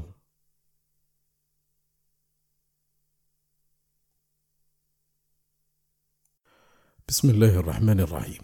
الحمد لله، وأشهد أن لا إله إلا الله وحده لا شريك له، وأشهد أن محمدا عبده ورسوله، صلى الله وسلم وبارك عليه وعلى آله وصحبه. أما بعد، المجلس 11 من مجالس سماع كتاب الداء والدواء لشيخ الإسلام ابن القيم رحمه الله تعالى بقراءة عمرو البساطي. يقول رحمه الله: فصل: والمحبة لها آثار وتوابع ولوازم وأحكام، سواء كانت محمودة أو مذمومة، نافعة أو ضارة، من الذوق والوجد والحلاوة والشوق والأنس والاتصال بالمحبوب والقرب منه والانفصال عنه والبعد منه والصد والهجران والفرح والسرور والبكاء والحزن وغير ذلك من أحكامها ولوازمها. والمحبة المحمودة هي المحبة النافعة التي تجلب لصاحبها ما ينفعه في دنياه وآخرته، وهذه المحبة هي عنوان سعادته، والضارة هي التي تجلب لصاحبها ما يضره في دنياه وآخرته، وهي عنوان شقاوته. ومعلوم أن الحي العاقل لا يختار محبة ما يضره ويشقيه، وإنما يصدر ذلك عن جهل وظلم، فإن النفس قد تهوى ما يضرها ولا ينفعها، وذلك ظلم من الإنسان لنفسه، إما بأن تكون جاهلة بحال محبوبها، بأن تهوى الشيء وتحبه غير عالمة بما في محبته من المضرة، وهذه حال من اتبع هواه بغير علم، وإما عالمة بما في محبته من المضرة لكن تؤثر هواها على علمها، وقد تتركب محبتها من أمرين: اعتقاد فاسد وهوى مذموم، وهذا حال من اتبع الظن وما تهوى الأنفس.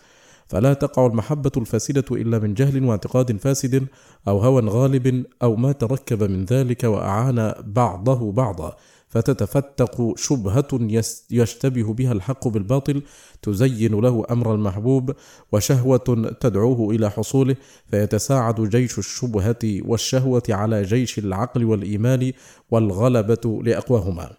وإذا عرف هذا فتوابع كل نوع من أنواع المحبة له حكم متبوعه. فالمحبة النافعة المحمودة التي هي عنوان سعادة العبد توابعها كلها نافعة له، حكمها حكم متبوعها، فإن بكى نفعه، وإن حزن نفعه، وإن فرح نفعه، وإن انقبض نفعه، وإن انبسط نفعه، فهو يتقلب في منازل المحبة وأحكامها في مزيد وربح وقوة. والمحبة الضارة المذمومة توابعها وآثارها كلها ضارة لصاحبها، مبعدة له من ربه، كيفما تقلب في آثارها ونزل في منازلها فهو في خسارة وبعد. وهذا شأن كل فعل تولد عن طاعة ومعصية، فكل ما تولد عن الطاعة فهو زيادة لصاحبه وقربة، وكل ما تولد عن المعصية فهو خسران لصاحبه وبعد. قال تعالى: ذلك بأنهم لا يصيبهم ظمأ ولا نصب ولا مخمصة في سبيل الله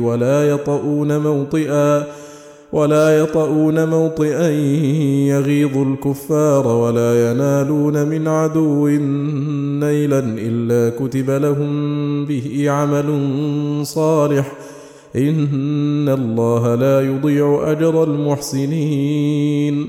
ولا ينفقون نفقة صغيرة ولا كبيرة ولا يقطعون واديا إلا كتب لهم ليجزيهم الله أحسن ما كانوا يعملون. فأخبر سبحانه في الآية الأولى أن المتولد عن طاعتهم وأفعالهم يكتب لهم به عمل صالح، وأخبر في الثانية أن أعمالهم الصالحة التي باشروها تكتب لهم أنفسها. والفرق بينهما أن الأول ليس من فعلهم وإنما تولد عنه فكتب لهم به عمل صالح، والثاني نفس أفعالهم فكتبت لهم. فليتأمل قتيل المحبة هذا الفصل حق التأمل ليعلم ما له وما عليه. سيعلم يوم العرض أي بضاعة أضاع، وعند الوزن ما كان حصلا. فصل. وكما أن المحبة والإرادة أصل كل فعل كما تقدم، فهي أصل كل دين سواء كان حقا أو باطلا، فإن الدين هو من الأعمال الباطنة والظاهرة، والمحبة والإرادة أصل ذلك كله. والدين هو الطاعة والعادة والخلق، فهو الطاعة اللازمة الدائمة التي صارت خلقا وعادة، ولهذا فسر الخلق بالدين في قوله تعالى: وإنك لعلى خلق عظيم. قال الإمام أحمد عن ابن عيينة قال ابن عباس: لعلى دين عظيم. وسئلت عائشة عن خلق رسول الله صلى الله عليه وسلم فقالت: كان خلقه القرآن. والدين فيه معنى الإذلال والقهر، وفيه معنى الذل والخضوع والطاعة، فلذلك يكون من الأعلى إلى الأسفل، كما يقال: دنته فدان، أي قهرته فذل. قال الشاعر: هو دان الرباب إذ كره الدين فأضحوا بعزة وصيال. ويكون من الأدنى للأعلى، كما يقال: دنت الله ودنت لله، وفلان لا يدين الله دينا ولا يدين الله بدين. فدان الله أي أطاع الله وأحبه وخافه، ودان لله أي خشع له وخضع وذل وانقاد. والدين الباطن لا بد فيه من الحب والخضوع كالعبادة سواء، بخلاف الدين الظاهر فإنه لا يستلزم الحب، وإن كان فيه انقياد وذل في الظاهر. وسمى الله سبحانه يوم القيامة يوم الدين، لأنه اليوم الذي يدين فيه الناس بأعمالهم، إن خيرا فخير وإن شرا فشر، وذلك يتضمن جزاءهم وحسابهم، فلذلك فسر بيوم الجزاء ويوم الحساب. وقال تعالى: فلولا إن كنتم غير مدينين ترجعونها، أي هل لا تردون الروح إلى مكانها إن كنتم غير مربوبين ولا مقهورين ولا مرزيين. وهذه الآية تحتاج إلى تفسير، فإنها سيقت للاحتجاج عليهم في إنكارهم البعث والحساب، ولا بد أن يكون الدليل مستلزما لمدلوله، بحيث ينتقل الذهن منه إلى المدلول لما بينهما من التلازم، فكل ملزوم دليل على لازمه ولا يجب العكس. ووجه الاستدلال أنهم إذا أنكروا البعث والجزاء فقد كفروا بربهم، وأنكروا قدرته وربوبيته وحكمته، فإما أن يقروا بأن لهم ربا قاهرا لهم متصرفا فيهم كما يشاء، يميتهم إذا شاء ويحييهم إذا شاء، ويأمرهم وينهاهم ويثيب محسنهم ويعاقب مسيئهم، وإما أن لا يقروا برب هذا شأنه، فإن أقروا به آمنوا بالبعث والنشور والدين الأمري والجزائي، وإن أنكروه وكفروا به فقد زعموا أنهم غير مربوبين ولا محكوم عليهم، ولا لهم رب يتصرف فيهم كما أراد، فهل لا يقدرون على دفع الموت عنهم إذا جاءهم، وعلى رد الروح إلى مستقرها إذا بلغت الحلقوم. وهذا خطاب للحاضرين عند محتضر وهم يعاينون موته، أي فهل لا تردون روحه إلى مكانها إن كان لكم قدرة وتصرف، ولستم مربوبين ولا مقهورين لقاهر قادر يمضي عليكم أحكامه وينفذ فيكم أوامره، وهذا غاية التعجيز لهم، إذ تبين عجزهم عن رد نفس واحدة من مكان إلى مكان ولو اجتمع على ذلك الثقلان. فيا لها من آية دالة على ربوبيته سبحانه ووحدانيته وتصرفه في عباده ونفوذ أحكامه فيهم وجريانها عليهم. والدين دينان، دين شرعي أمري ودين حسابي جزائي، وكلاهما لله وحده، فالدين كله لله أمرا أو جزاء، والمحبة أصل كل واحد من الدينين، فإن ما شرعه سبحانه وأمر به يحبه ويرضاه، وما نهى عنه فإنه يكرهه ويبغضه لمنافاته لما يحبه ويرضاه، فهو يحب ضده، فعاد دينه الأمري كله إلى محبته ورضاه. ودين العبد لله به إنما يقبل إذا كان عن محبة ورضا، كما قال النبي صلى الله عليه وسلم: ذاق طعم الإيمان من رضي بالله ربا وبالإسلام دينا وبمحمد رسولا. فهذا الدين قائم بالمحبة، وبسببها شرع، ولأجلها شرع، وعليها أسس. وكذلك دينه الجزائي، فإنه يتضمن مجازاة المحسن بإحسائه والمسيء بإساءته، وكل من الأمرين محبوب للرب، فإنهما عدله وفضله، وكلاهما من صفات كماله، وهو سبحانه يحب أسماءه وصفاته ويحب من يحبها، وكل واحد من الدينين فهو صراطه المستقيم الذي هو عليه سبحانه، فهو على صراط مستقيم في أمره ونهيه وثوابه وعقابه، كما قال تعالى إخبارا عن نبيه هود أنه قال لقومه: إني أشهد الله واشهدوا أني بريء مما تشركون من دونه، فكيدوني جميعا ثم لا تنظرون، إني توكلت على الله ربي وربكم، ما من دابة إلا هو آخذ بناصيتها، إن ربي على صراط مستقيم. ولما علم نبي الله أن ربه على صراط مستقيم في خلقه وأمره وثوابه وعقابه وقضائه وقدره ومنعه وعطائه وعافيته وبلائه وتوفيقه وخذلانه، لا يخرج في ذلك عن موجب كماله المقدس الذي تقتضيه أسماؤه وصفاته من العدل والحكمة والرحمة والإحسان والفضل، ووضع الثواب في موضعه والعقوبة في موضعها اللائق بها، ووضع التوفيق والخذلان والعطاء والمنع والهداية والإضلال، كل ذلك في أماكنه ومحاله اللائقة به، بحيث يستحق على ذلك كمال الحمد والثناء. أوجب له ذلك العلم والعرفان أن نادى على رؤوس الملأ من قومه بجنان ثابت وقلب غير خائف بل متجرد لله: إني أشهد الله وأشهد أني بريء مما تشركون من دونه، فكيدوني جميعا ثم لا تنظروني، إني توكلت على الله ربي وربكم. ثم أخبر عن عموم قدرته وقهره لكل ما سواه، وذل كل شيء لعظمته، فقال: ما من دابة إلا هو آخذ بناصيتها، فكيف أخاف ما ناصيته بيد غيره وهو في قبضته وتحت قهره وسلطانه دونه؟ وهل هذا إلا من أجهل الجهل وأقبح الظلم؟ ثم أخبر أنه سبحانه على صراط مستقيم في كل ما يقضيه ويقدره، فلا يخاف العبد جوره ولا ظلمه، فلا أخاف ما دونه فإن ناصيته بيده، ولا أخاف جوره ولا ظلمه فإنه على صراط مستقيم، فهو سبحانه ماض في عبده حكمه، عدل فيه قضاؤه، له الملك وله الحمد، لا يخرج تصرفه في عباده عن العدل والفضل، إن أعطى وأكرم وهدى ووفق فبفضله ورحمته، وإن منع وأهان وأضل وخذل وأشقى فبعدله وحكمته، وهو على صراط مستقيم في هذا وهذا.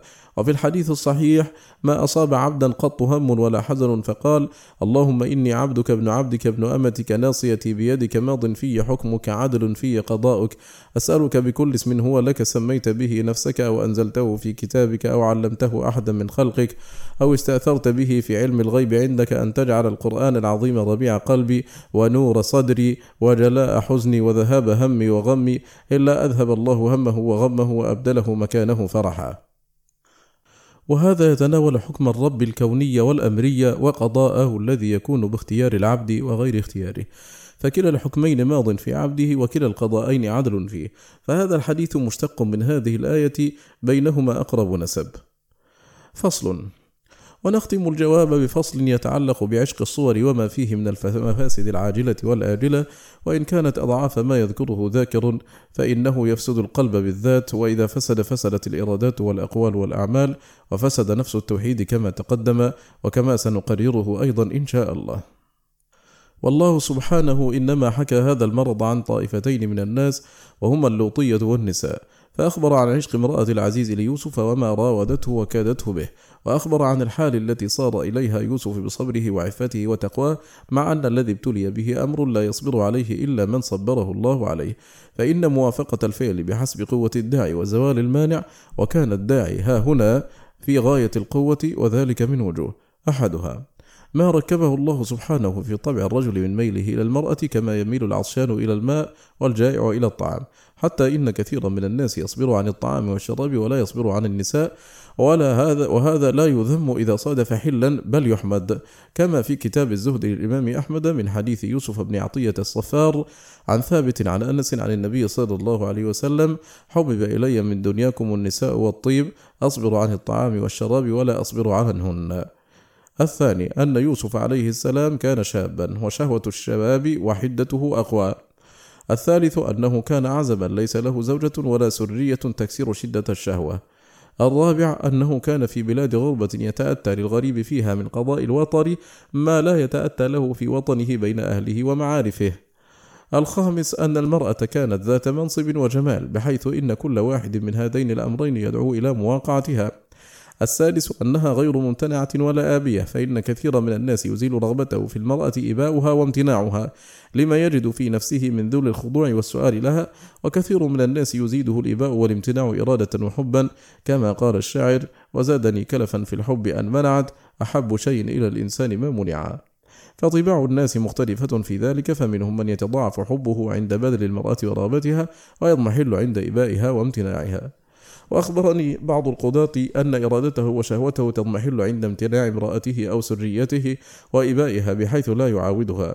ومنهم من يتضاعف حبه وإرادته بالمنع، وتشتد شهوته كلما منع، ويحصل له من اللذة بالظفر نظير ما يحصل من لذة بالظفر بالصيد بعد امتناعه ونفاره، واللذة بإدراك المسألة بعد استعصائها وشدة الحرص على إدراكها. السابع أنها طلبت وأرادت وراودت وبذلت الجهد، فكفتهم مؤنة الطلب وذل الرغبة إليها، بل كانت هي الراغبة الذليلة وهو العزيز المرغوب إليه. الثامن أنه في دارها وتحت سلطانها وقهرها، بحيث يخشى إن لم يطاوعها من أذاها له، فاجتمع داعي الرغبة والرهبة. التاسع أنه لا يخشى أن تنم عليه هي ولا أحد من جهتها، فإنها هي الطالبة والراغبة، وقد غلقت الأبواب وغيبت الرقباء. العاشر أنه كان في الظاهر مملوكا لها في الدار، بحيث يدخل ويخرج ويحضر معها ولا ينكر عليه، فكان الأنس سابقا على الطلب، وهو من أقوى الدواعي، كما قيل لامرأة شريفة من أشراف العرب: ما حملك على الزنا؟ قالت: قرب الوساد وطول السواد، تعني قرب وساد الرجل من وسادي، وطول السواد بيننا. 11 أنها استعانت عليه بأئمة المكر والاحتيال، فأردته إياهن، وشكت حالها إليهن لتستعين بهن عليه، فاستعان هو بالله عليهن، فقال: وإلا تصرف عني كيدهن أصب إليهن وأكن من الجاهلين. 12 أنها تواعدته بالسجن والصغار، وهذا نوع إكراه، إذ هو تهديد ممن يغلب على الظن وقوع ما هدد به، فيجتمع داعي الشهوة وداعي السلامة من ضيق السجن والصغار. 13 أن الزوج لم يظهر منه من الغيرة والنخوة ما يفرق به بينهما ويبعد كل منهما عن صاحبه، بل كان غاية ما قابله به أن قال ليوسف: أعرض عن هذا، وللمرأة: واستغفري لذنبك إنك كنت من الخاطئين. وشدة الغيرة في الرجل من أقوى الموانع، وهذا لم يظهر منه غيره. ومع هذه الدواعي كلها فآثر مرضاة الله وخوفه، وحمله حبه لله على أن اختار السجن على الزنا، فقال: رب السجن أحب إلي مما يدعونني إليه. وعلم أنه لا يطيق صرف ذلك عن نفسه، وأن ربه تعالى إن لم يعصمه ويصرفه عنه صبى إليهن بطبعه، وكان من الجاهلين، وهذا من كمال معرفته بربه وبنفسه. وفي هذه القصة من العبر والفوائد والحكم ما يزيد على 1000 فائدة، لعلنا إن وفق الله أن نفردها في مصنف مستقل. فصل. والطائفة الثانية الذين حكى عنهم العشق هم اللوطية، كما قال تعالى: وجاء أهل المدينة يستبشرون، قال إن هؤلاء ضيفي فلا تفضحون، واتقوا الله ولا تخزون. قالوا: أولم ننهك عن العالمين؟ قال: هؤلاء بناتي إن كنتم فاعلين، لعمرك إنهم لفي سكرتهم يعمهون. فهذه عشقت، فحكاه سبحانه عن طائفتين عشق كل منهما ما حرم عليه من الصور ولم يبال بما في عشقه من الضرر، وهذا داء أعيا الأطباء دواؤه وعز عليهم شفاؤه، وهو لعمر الله الداء العضال والسم القتال الذي ما علق بقلب إلا وعز على الورى استنقاذه من إساره، ولا اشتعلت ناره في مهجة إلا وصعب على الخلق تخليصها من ناره، وهو أقسام. فإنه تارة يكون كفرا كمن اتخذ معشوقه ندا يحبه كما يحب الله، فكيف إذا كانت محبته أعظم من محبة الله في قلبه؟ فهذا عشق لا يغفر لصاحبه، فإنه من أعظم الشرك، والله لا يغفر أن يشرك به، وإنما يغفر بالتوبة الماحية. وعلامة هذا العشق الشركي الكفري أن يقدم العاشق رضا معشوقه على رضا ربه، وإذا تعارض عنده حق معشوقه وحظه وحق ربه وطاعته قدم حق معشوقه على حق ربه وآثر رضاه على رضاه، وبذل لمعشوقه أنفس ما يقدر عليه، وبذل لربه إن بذل أرضى ما عنده واستفرغ وسعه في مرضاة معشوقه وطاعته والتقرب إليه، وجعل لربه إن أطاعه الفضلة التي تفضل عن معشوقه من ساعاته. فتأمل حال أكثر عشاق الصور، هل تجدها مطابقة لذلك؟ ثم ضع حالهم في كفة وتوحيدهم وإيمانهم في كفة، وزن وزنا يرضي الله ورسوله ويطابق العدل. وربما صرح العاشق منهم بأن وصل معشوقه أحب إليه من توحيد ربه، كما قال العاشق الخبيث: يترشفن من فم رشفات هن أحلى فيه من التوحيد. وكما صرح الخبيث الآخر بأن وصل معشوقه أشهى إليه من رحمة ربه، فعياذا بك اللهم من هذا الخذلان، فقال: وصلك أشهى إلى فؤادي من رحمة الخالق الجليل.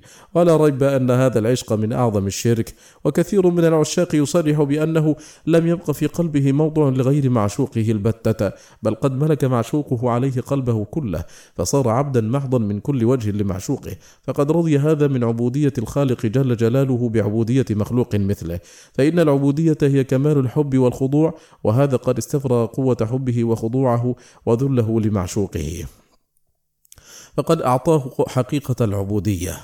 ولا نسبة بين مفسدة هذا الأمر العظيم ومفسدة الفاحشة، فإن تلك ذنب كبير لفاعله حكم أمثاله، ومفسدة هذا العشق مفسدة الشرك. وكان بعض الشيوخ من العارفين يقول: لأن أبتلى بالفاحشة مع تلك الصورة أحب إلي من أن أبتلى فيها بعشق يتعبد لها قلبي ويشغله عن الله. فصل. ودواء هذا الداء القتال أن يعرف ما ابتلي به من الداء المضاد للتوحيد أولا، ثم يأتي من العبادات الظاهرة والباطنة بما يشغل قلبه عن دوام الفكرة فيه، ويكثر اللجأ والتضرع إلى الله سبحانه في صرف ذلك عنه، وأن يراجع بقلبه إليه. وليس له دواء أنفع من الإخلاص لله، وهو الدواء الذي ذكره الله في كتابه حيث قال: كذلك لنصرف عنه السوء والفحشاء إنه من عبادنا المخلصين. فأخبر سبحانه أنه صرف عنه السوء من العشق والفحشاء من الفعل بإخلاصه، فإن القلب إذا خلص وأخلص عمله لله لم يتمكن منه عشق الصور، فإنه إنما يتمكن من قلب فارغ، كما قال: فصادف قلبا خاليا فتمكنا. وليعلم العاقل أن العقل والشرع يوجبان تحصيل المصالح وتكميلها، وإعدام المفاسد وتقليلها. فإذا عرض للعاقل أمر يرى فيه مصلحة ومفسدة وجب عليه أمران: أمر علمي وأمر عملي. فالعلمي طلب معرفة الراجح من طرفي المصلحة والمفسدة، فإذا تبين له الرجحان وجب عليه إيثار الأصلح له. ومن المعلوم أنه ليس في عشق الصور مصلحة دينية ولا دنيوية، بل مفسدته الدينية والدنيوية أضعاف ما يقدر فيه من المصلحة، وذلك من وجوه: أحدها الاشتغال بحب المخلوق وذكره عن حب الرب تعالى وذكره، فلا يجتمع في القلب هذا وهذا إلا ويقهر أحدهما صاحبه، ويكون السلطان والغلبة له. الثاني عذاب قلبه بمعشوقه، فإن من أحب شيئا غير الله عذب به ولا بد. فما في الأرض أشقى من محب، وإن وجد الهوى حلو المذاق، تراه باكيا في كل حين مخافة فرقة أو الاشتياق، فيبكي إن ناءوا شوقا إليهم، ويبكي إن دنوا حذر الفراق، فتسخن عينه عند الفراق، وتسخن عينه عند التلاقي. والعشق وإن استعذبه العاشق فهو من أعظم عذاب القلب. الثالث أن العاشق قلبه أسير في قبضة معشوقه يسومه الهوان، ولكن لسكرة العشق لا يشعر بمصابه، فقلبه كعصفورة في كف طفل يسومها حياض الردى، والطفل يلهو ويلعب. فعيش العاشق عيش الأسير الموثق، وعيش الخلي عيش المسيب المطلق. فالعاشق كما قيل طريق برأي العين وهو أسير، عليل على قطب الهلاك يدور، وميت يرى في صورة الحي غاديا، وليس له حتى حتى النشور نشور، أخو غمرات ضاع فيهن قلبه، فليس له حتى الممات حضور. الرابع أنه يشتغل به عن مصالح دينه ودنياه، فليس شيء أضيع لمصالح الدين والدنيا من عشق الصور. أما مصالح الدين فإنها منوطة بلم شعة القلب وإقباله على الله، وعشق الصور أعظم شيء تشعيثا وتشتيتا له.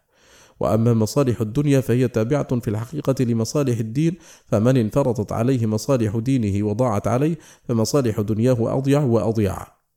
الخامس أن آفات الدنيا والآخرة أسرع إلى عشاق الصور من النار في يابس الحطب، وسبب ذلك أن القلب كلما قرب من العشق وقوي اتصاله به بعد من الله، فأبعد القلوب من الله قلوب عشاق الصور، وإذا بعد القلب من الله طرقته الآفات من كل ناحية، فإن الشيطان يتولاه، ومن تولاه عدوه واستولى عليه لم يأله وبالا، ولم يدع أذى يمكنه إيصاله إليه إلا أوصله. فما الظن بقلب تمكن منه عدوه، وأحرص الخلق على غيه وفساده، وبعد منه وليه، ومن لا سعادة له ولا فلاح ولا سرور إلا بقربه وولايته. السادس أنه إذا تمكن من القلب واستحكم وقوي سلطانه أفسد الذهن وأحدث الوسواس، وربما التحق صاحبه بالمجانين الذين فسدت عقولهم فلا ينتفعون بها، وأخبار العشاق في ذلك موجودة في مواضعها، بل بعضها مشاهد بالعيان. وأشرف ما في الإنسان عقله، وبه يتميز عن سائر الحيوان، فإذا عدم عقله التحق بالحيوان البهيم، بل ربما كان حال الحيوان أصلح من حاله، وهل هذا عقل مجنون ليلى وأضرابه إلا العشق، وربما زاد جنونه على جنون غيره، كما قيل: قالوا جننت بمن تهوى، فقلت لهم العشق أعظم مما بالمجانين، العشق لا يستفيق الدهر صاحبه، وإنما يصرع المجنون في الحين. السابع أنه ربما أفسد الحواس أو بعضها، إما فسادا معنويا أو صوريا. أما الفساد المعنوي فهو تابع لفساد القلب، فإن القلب إذا فسد فسدت العين والأذن واللسان، فيرى القبيح حسنا منه ومن معشوقه، كما في المسند مرفوعا: حبك للشيء يعمي ويصم، فهو يعمي عين القلب عن رؤية مساوي المحبوب وعيوبه، فلا ترى العين ذلك، ويصم أذنه عن الإصغاء إلى العدل فيه، فلا تسمع الأذن ذلك. والرغبات تستر العيوب، فالراغب في الشيء لا يرى عيوبه، حتى إذا زالت رغبته فيه أبصر عيوبه. فشدة الرغبة غشاوة على العين تمنع من رؤية الشيء على ما هو به، كما قيل: هويتك إذ عيني عليها غشاوة، فلما انجلت قطعت نفسي ألومها. والداخل في الشيء لا يرى عيوبه، والخارج منه الذي لم يدخل فيه لا يرى عيوبه، ولا يرى عيوبه إلا من دخل فيه ثم خرج منه. ولهذا كان الصحابة الذين دخلوا في الإسلام بعد الكفر خيرا من الذين ولدوا في الإسلام، كما قال عمر بن الخطاب: إنما تنقض عرى الإسلام عروة عروة إذا ولد في الإسلام من لم يعرف الجاهلية. وأما إفساده للحواس ظاهرا فإنه يمرض البدن وينهكه، وربما أدى إلى تلفه، كما هو معروف في أخبار من قتلهم العشق. وقد رفع إلى ابن عباس رضي الله عنهما وهو بعرفة شاب قد انتحل حتى عاد عظما بلا لحم، فقال: ما شأن هذا؟ قالوا: به العشق. فجعل ابن عباس يستعيذ بالله من العشق عامة يومه. الثامن أن العشق كما تقدم هو الإفراط في المحبة، بحيث يستولي المعشوق على قلب العاشق حتى لا يخلو من تخيله وذكره والفكر فيه، بحيث لا يغيب عن خاطره وذهنه. فعند ذلك تشتغل النفس عن استخدام القوى الحيوانية والنفسانية، فتتعطل تلك القوى، فيحدث بتعطلها من الآفات على البدن والروح ما يعز دواؤه أو يتعذر، فتتغير أفعاله وصفاته ومقاصده، ويختل جميع ذلك، فيعجز البشر عن صلاحه، كما قيل: الحب أول ما يكون لجاجة تأتي به وتسوقه الأقدار، حتى إذا خاض الفتى لجج الهوى جاءت أمور لا تطاق كبار. والعشق مبادئه سهلة حلوة، وأوسطه هم وشول قلب وسقم، وآخره عطب وقتل، إن لم يتداركه عناية من الله، كما قيل: وعش خاليا فالحب أوله عنا، وأوسطه سقم وآخره قتل. وقال آخر: تولع بالعشق حتى عشق، فلما استقل به لم ينطق، رأى لجة ظنها موجة، فلما تمكن منها غرق. والذنب له فهو الجاني على نفسه، وقد قال تحت المثل السائر: يداك أوكت وفوك نفخ. فصل. والعاشق له 3 مقامات: مقام ابتداء، ومقام توسط، ومقام انتهاء. فأما مقام ابتدائه فالواجب عليه فيه مدافعته بكل ما يقدر عليه، إذا كان الوصول إلى معشوقه متعذرا قدرا أو شرعا، فإن عجز عن ذلك وأبى قلبه إلا السفر إلى محبوبه، وهذا مقام التوسط والانتهاء، فعليه كتمان ذلك وألا يفشيه إلى الخلق ولا يشبب بمحبوبه ويهتكه بين الناس، فيجمع بين الشرك والظلم، فإن الظلم في هذا الباب من أعظم أنواع الظلم، وربما كان أعظم ضررا على المعشوق وأهله من ظلمه في ماله، فإنه يعرض المعشوق بتهتكه في عشقه إلى وقوع الناس فيه وانقسامهم إلى مصدق ومكذب، وأكثر الناس يصدق في هذا الباب بأدنى شبهة. وإذا قيل فلان فعل بفلان أو فلانة كذبه واحد وصدقه 999، وخبر العاشق المتهتك عند الناس في هذا الباب يفيد القطع اليقيني، بل إذا أخبرهم المفعول به عن نفسه كذبا وافتراء على غيره جزموا بصدقه جزما لا يحتمل النقيض، بل لو جمعهما مكان واحد اتفاقا جزموا أن ذلك عن وعد واتفاق بينهما، وجزمهم في هذا الباب على الظنون والتخيل والشبه والأوهام والأخبار الكاذبة كجزمهم بالحسيات المشاهدة، وبذلك وقعوا أهل الإفك في الطيبة المطيبة حبيبة رسول الله صلى الله عليه وسلم المبرأة من فوق 7 سماوات بشبهة مجيء صفوان بن المعطل بها وحده خلف العسكر حتى هلك من هلك، ولولا أن تولى الله سبحانه براءتها والذب عنها وتكذيب قاذفها، وإلا كان أمرا آخر. والمقصود أن في إظهار المبتلى عشق من لا يحل له الاتصال به من ظلمه وأذاه ما هو عدوان عليه وعلى أهله، وتعريض لتصديق كثير من الناس ظنونهم فيه، فإن استعان عليه بمن يستميله إليه إما برغبة أو رهبة تعدى الظلم وانتشر، وصار ذلك الواسطة ديوثا ظالما. وإذا كان النبي صلى الله عليه وسلم قد لعن الرائش وهو الواسطة بين الراشي والمرتشي في إيصال الرشوة، فما الظن بالديوث الواسطة بين العاشق والمعشوق في الوصلة المحرمة، فيتساعد العاشق والديوث على ظلم المعشوق وظلم غيره ممن يتوقف حصول غرضهما على ظلمه في نفس أو مال أو عرض، فإنه كثيرا ما يتوقف المطلوب فيه على قتل نفس تكون حياتها مانعة من غرضه، فكم من قتيل طل دمه بهذا السبب من زوج وسيد وقريب، وكم خببت امرأة على بعلها وجارية وعبد على سيدهما، وقد لعن رسول الله صلى الله عليه وسلم من فعل ذلك وتبرأ منه، وهو من أكبر الكبائر. وإذا كان النبي صلى الله عليه وسلم قد نهى أن يخطب الرجل على خطبة أخيه أو يستهم على سوم أخيه، فكيف بمن يسعى في التفريق بينه وبين امرأته وأمته حتى يتصل بهما؟ وعشاق الصور ومساعدوهم من الدياثة لا يرون ذلك ذنبا، فإن طلب العاشق وصل معشوقه ومشاركة الزوج والسيد ففي ذلك من إثم ظلم الغير ما لعله لا يقصر عن إثم الفاحشة إن لم يرب عليها، ولا يسقط حق الغير بالتوبة من الفاحشة، فإن التوبة وإن أسقطت حق الله فحق العبد باق له المطالبة به يوم القيامة، فإن ظلم الوالد بإفساد فلذة كبده ومن هو أعز عليه من نفسه، وظلم الزوج بإفساد حبيبته والجناية على فراشه أعظم من ظلمه بأخذ ماله كله، ولهذا يؤذيه ذلك أعظم مما يؤذيه أخذ ماله، ولا يعدل ذلك عنده إلا سفك دمه، فيا له من ظلم أعظم إثما من فعل الفاحشة. فإن كان ذلك حقا لغاز في سبيل الله وقف له الجاني الفاعل يوم القيامة، وقيل له خذ من حسناته ما شئت، كما أخبر بذلك النبي صلى الله عليه وسلم. ثم قال النبي صلى الله عليه وسلم فما ظنكم، أي فما تظنون يبقي له من حسناته، فإن انضاف إلى ذلك أن يكون المظلوم جارا أو ذا رحم تعدد الظلم وصار ظلما مؤكدا بقطيعة الرحم وأذى الجار، ولا يدخل الجنة قاطع رحم ولا من لا يأمن جاره بوائقه. فإن استعان العاشق على وصال معشوقه بشياطين الجن إما بسحر أو استخدام أو نحو ذلك ضم إلى الشرك والظلم كفر السحر، فإن لم يفعله هو ورضي به كان راضيا بالكفر غير كاره لحصول مقصوده به، وهذا ليس ببعيد من الكفر.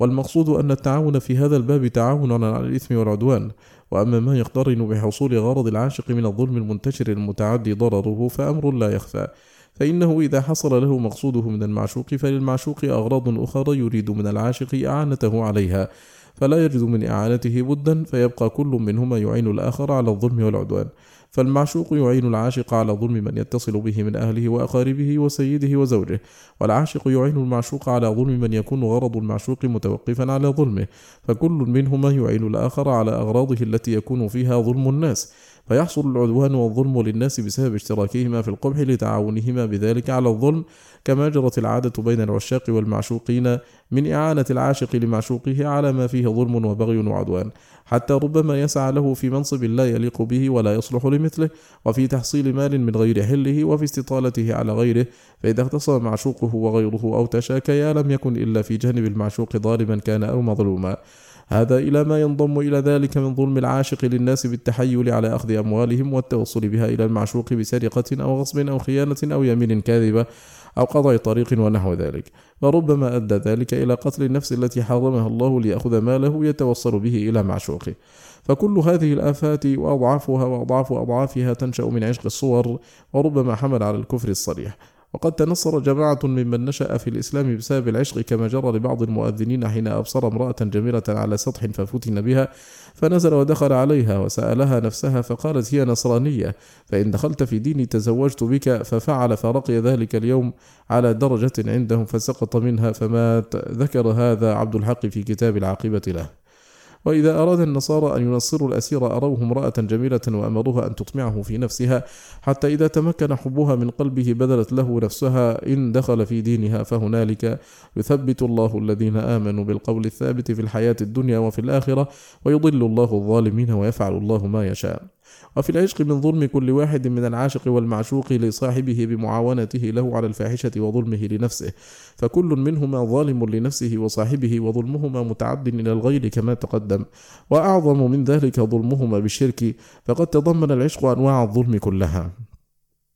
والمعشوق إذا لم يتق الله فإنه يعرض العاشق للتلف، وذلك ظلم منه بأن يطمعه في نفسه ويتزين له ويستميله بكل طريق حتى يستخرج منه ماله ونفعه، ولا يمكنه من نفسه لئلا يزول غرضه بقضاء وطره منه، فهو يسومه سوء العذاب. والعاشق ربما قتل معشوقه ليشفي نفسه منه، ولا سيما إذا جاد بالوصال لغيره، فكم للعشق من قتيل من الجانبين، وكم قد أزال من نعمة وأفقر من غنى وأسقط من مرتبة وشتت من شمل، وكم أفسد من أهل للرجل وولد. فإن المرأة إذا رأت بعلها عاشقا لغيرها اتخذت هي معشوقة لنفسها، فيصير الرجل مترددا بين خراب بيته بالطلاق وبين القيادة، فمن الناس من يؤثر هذا ومنهم من يؤثر هذا. فعلى العاقل ألا يحكم على نفسه عشق الصور لئلا يؤديه ذلك إلى هذه المفاسد أو أكثرها أو بعضها، فمن فعل ذلك فهو المفرط بنفسه المغرر بها، فإذا هلكت فهو الذي أهلكها. فلولا تكراره النظر إلى وجه معشوقه وطمعه في وصاله لم يتمكن عشقه من قلبه، فإن أول أسباب العشق الاستحسان، سواء تولد عن نظر أو سماع، فإن لم يقارنه طمع في الوصال، وقارنه الإياس من ذلك لم يحدث له العشق، فإن اقترن به الطمع فصرفه عن فكره ولم يشتغل قلبه به لم يحدث له ذلك، فإن أطال مع ذلك الفكر في محاسن المعشوق وقارنه خوف ما هو أكبر عنده من لذة وصاله، إما خوف ديني كدخول النار وغضب الجبار واحتقاب الأوزار، وغلب هذا الخوف على ذلك الطمع والفكر لم يحدث له العشق، فإن فاته هذا الخوف فقارنه خوف دنيوي كخوف تلاف نفسه وماله وذهاب جاهه وسقوط مرتبته عند الناس وسقوطه من عين من يعز عليه، وغلب هذا الخوف لداعي العشق دفعه. وكذلك إذا خاف من فوات محبوب هو أحب إليه وأنفع له من ذلك المعشوق، وقدم محبته على محبة المعشوق دفع عنه العشق، فإن انتفى ذلك كله أو غلبت محبة المعشوق لذلك انجذب إليه القلب بكليته ومالت إليه النفس كل الميل. فإن قيل قد ذكرتم آفات العشق ومضاره ومفاسده، فهلا ذكرتم منافعه وفوائده التي من جملتها رقة الطبع وترويح النفس وخفتها وزوال ثقلها ورياضتها وحملها على مكارم الأخلاق من الشجاعة والكرم والمروءة ورقة الحاشية ولطف الجانب. وقد قيل ليحيى بن معاذ الرازي إن ابنك عشق فلانة، فقال الحمد لله الذي صيره إلى طبع الآدمي. وقال بعضهم العشق داء أفئدة الكرام، وقال غيره العشق لا يصلح إلا لذي مروءة ظاهرة وخليقة طاهرة، أو لذي لسان فاضل وإحسان كامل، أو لذي أدب بارع وحسب ناصع. وقال آخر العشق يشجع جنان الجبان ويصفي ذهن الغبي ويسخي كف البخيل ويذل عزة الملوك ويسكن نوافر الأخلاق، وهو أنيس من لا أنيس له وجليس من لا جليس له. وقال آخر: العشق يزيل الأثقال ويلطف الروح ويصفي كدر القلب ويوجب الارتياح لأفعال الكرام، كما قال: سيهلك في الدنيا شفيق عليكم إذا غاله من حادث الحب غائله، كريم يميت السر حتى كأنه إذا استفهموه عن حديثك جاهله، يود بأن يمسي سقيما لعلها إذا سمعت عنه بشكوى تراسله، ويهتز للمعروف في طلب العلا لتحمد يوما عند ليلى شمائله. فالعشق يحمل على مكارم الأخلاق. وقال بعض الحكماء: العشق يروض النفس ويهذب الإخلاق، إظهاره طبعي وإضماره تكلفي. وقال آخر: من لم تبتهج نفسه بالصوت الشجي والوجه البهي فهو فاسد المزاج محتاج إلى علاج. وأنشدوا في ذلك: إذا أنت لم تعشق ولم تدري ما الهوى فأنت وعير في الفلاة سواء. وقال آخر: إذا أنت لم تعشق ولم تدري ما الهوى فكن حجرا من جانب الصخر جلمدا. وقال آخر: إذا أنت لم تعشق ولم تدري ما الهوى فقم معترف تبنا فأنت حمار. وقال آخر: إذا أنت لم تعشق ولم تدري ما الهوى فما لك في طيب الحياة نصيب. وقال بعض العشاق: أولو العفة والصيانة، عفوا تشرفوا وعشقوا تظرفوا. وقيل لبعض العشاق: ما كنت تصنع لو ظفرت بمن تهوى؟ فقال: كنت أمتع طرفي بوجهه وأروح قلبي بذكره وحديثه، وأستر منه ما لا يحب كشفه، ولا أصير بقبح الفعل إلى ما ينقض عهده. ثم أنشد: أخلو به فأعف عنه تكرما خوف الديانة، لست من عشاقه كالماء في يد صائم يلتذه ظمأ فيصبر عن لذيذ مذاقه. وقال إسحاق بن إبراهيم: أرواح العشاق عطرة لطيفة، وأبدانهم رقيقة خفيفة، نزهتهم المؤانسة، وكلامهم يحيي موات القلوب ويزيد في العقول، ولولا العشق والهوى لبطل نعيم الدنيا. وقال آخر: العشق للأرواح بمنزلة الغذاء للأبدان، إن تركته ضرك وإن أكثرت منه قتلك. وفي ذلك قيل: خليلي إن الحب فيه لذاذة وفيه شقاء دائم وكروب، على ذاك ما عيش يطيب بغيره، ولا عيش إلا بالحبيب يطيب، ولا خير في الدنيا بغير صبابة، ولا في نعيم ليس فيه حبيب. وذكر الخرائطي عن أبي غسان قال: مر أبو بكر الصديق رضي الله عنه بجارية وهي تقول: وهويته من قبل قطع تمائم متمايسا مثل القضيب الناعم، فسألها: أحرة أنت أم مملوكة؟ قالت: بل مملوكة. فقال: من هواك؟ فتلكأت فأقسم عليها، فقالت: وأنا التي لعب الهوى بفؤادها قتلت بحب محمد بن القاسم. فاشتراها من مولاها وبعث بها إلى محمد بن القاسم بن جعفر بن أبي طالب، وقال: هؤلاء فتن الرجال، وكم والله قد مات بهن كريم وعطب بهن سليم. وجاءت عثمان بن عفان جارية تستدعي على رجل من الأنصار، فقال له عثمان: ما قصتك؟ فقالت: كلفت يا أمير المؤمنين بابن أخيه فما أنفك راعيه. فقال له عثمان: إما أن تهبها لابن أخيك أو أعطيك ثمنها من مالي. فقال: أشهدك يا أمير المؤمنين أنها له. ونحن لا ننكر فساد العشق الذي متعلقه فعل الفاحشة بالمعشوق، وإنما الكلام في العشق العفيف من الرجل الظريف الذي يأبى له دينه وعفته ومروءته أن يفسد ما بينه وبين الله وما بينه وبين معشوقه بالحرام، وهكذا كعشق السلف الكرام والأئمة الأعلام. فهذا عبيد الله بن عبد الله بن عتبة بن مسعود أحد الفقهاء السبعة، عشق حتى اشتهر أمره ولم ينكر عليه، وعد ظالما من لامه. ومن شعره: كتمت الهوى حتى أضر بك الكتم، ولامك أقوام ولومهم ظلم، فنم عليك الكاشحون وقبلهم عليك الهوى قد نم لو ينفع الكتم، فأصبحت كالنهدي إذ مات حسرة على إثر هند، أو كمن شفاه سقم، تجنبت إتيان الحبيب تأثما، ألا إن هجران الحبيب هو الإثم، فذق هجرها قد كنت تزعم أنه رشاد، ألا يا ربما كذب الزعم.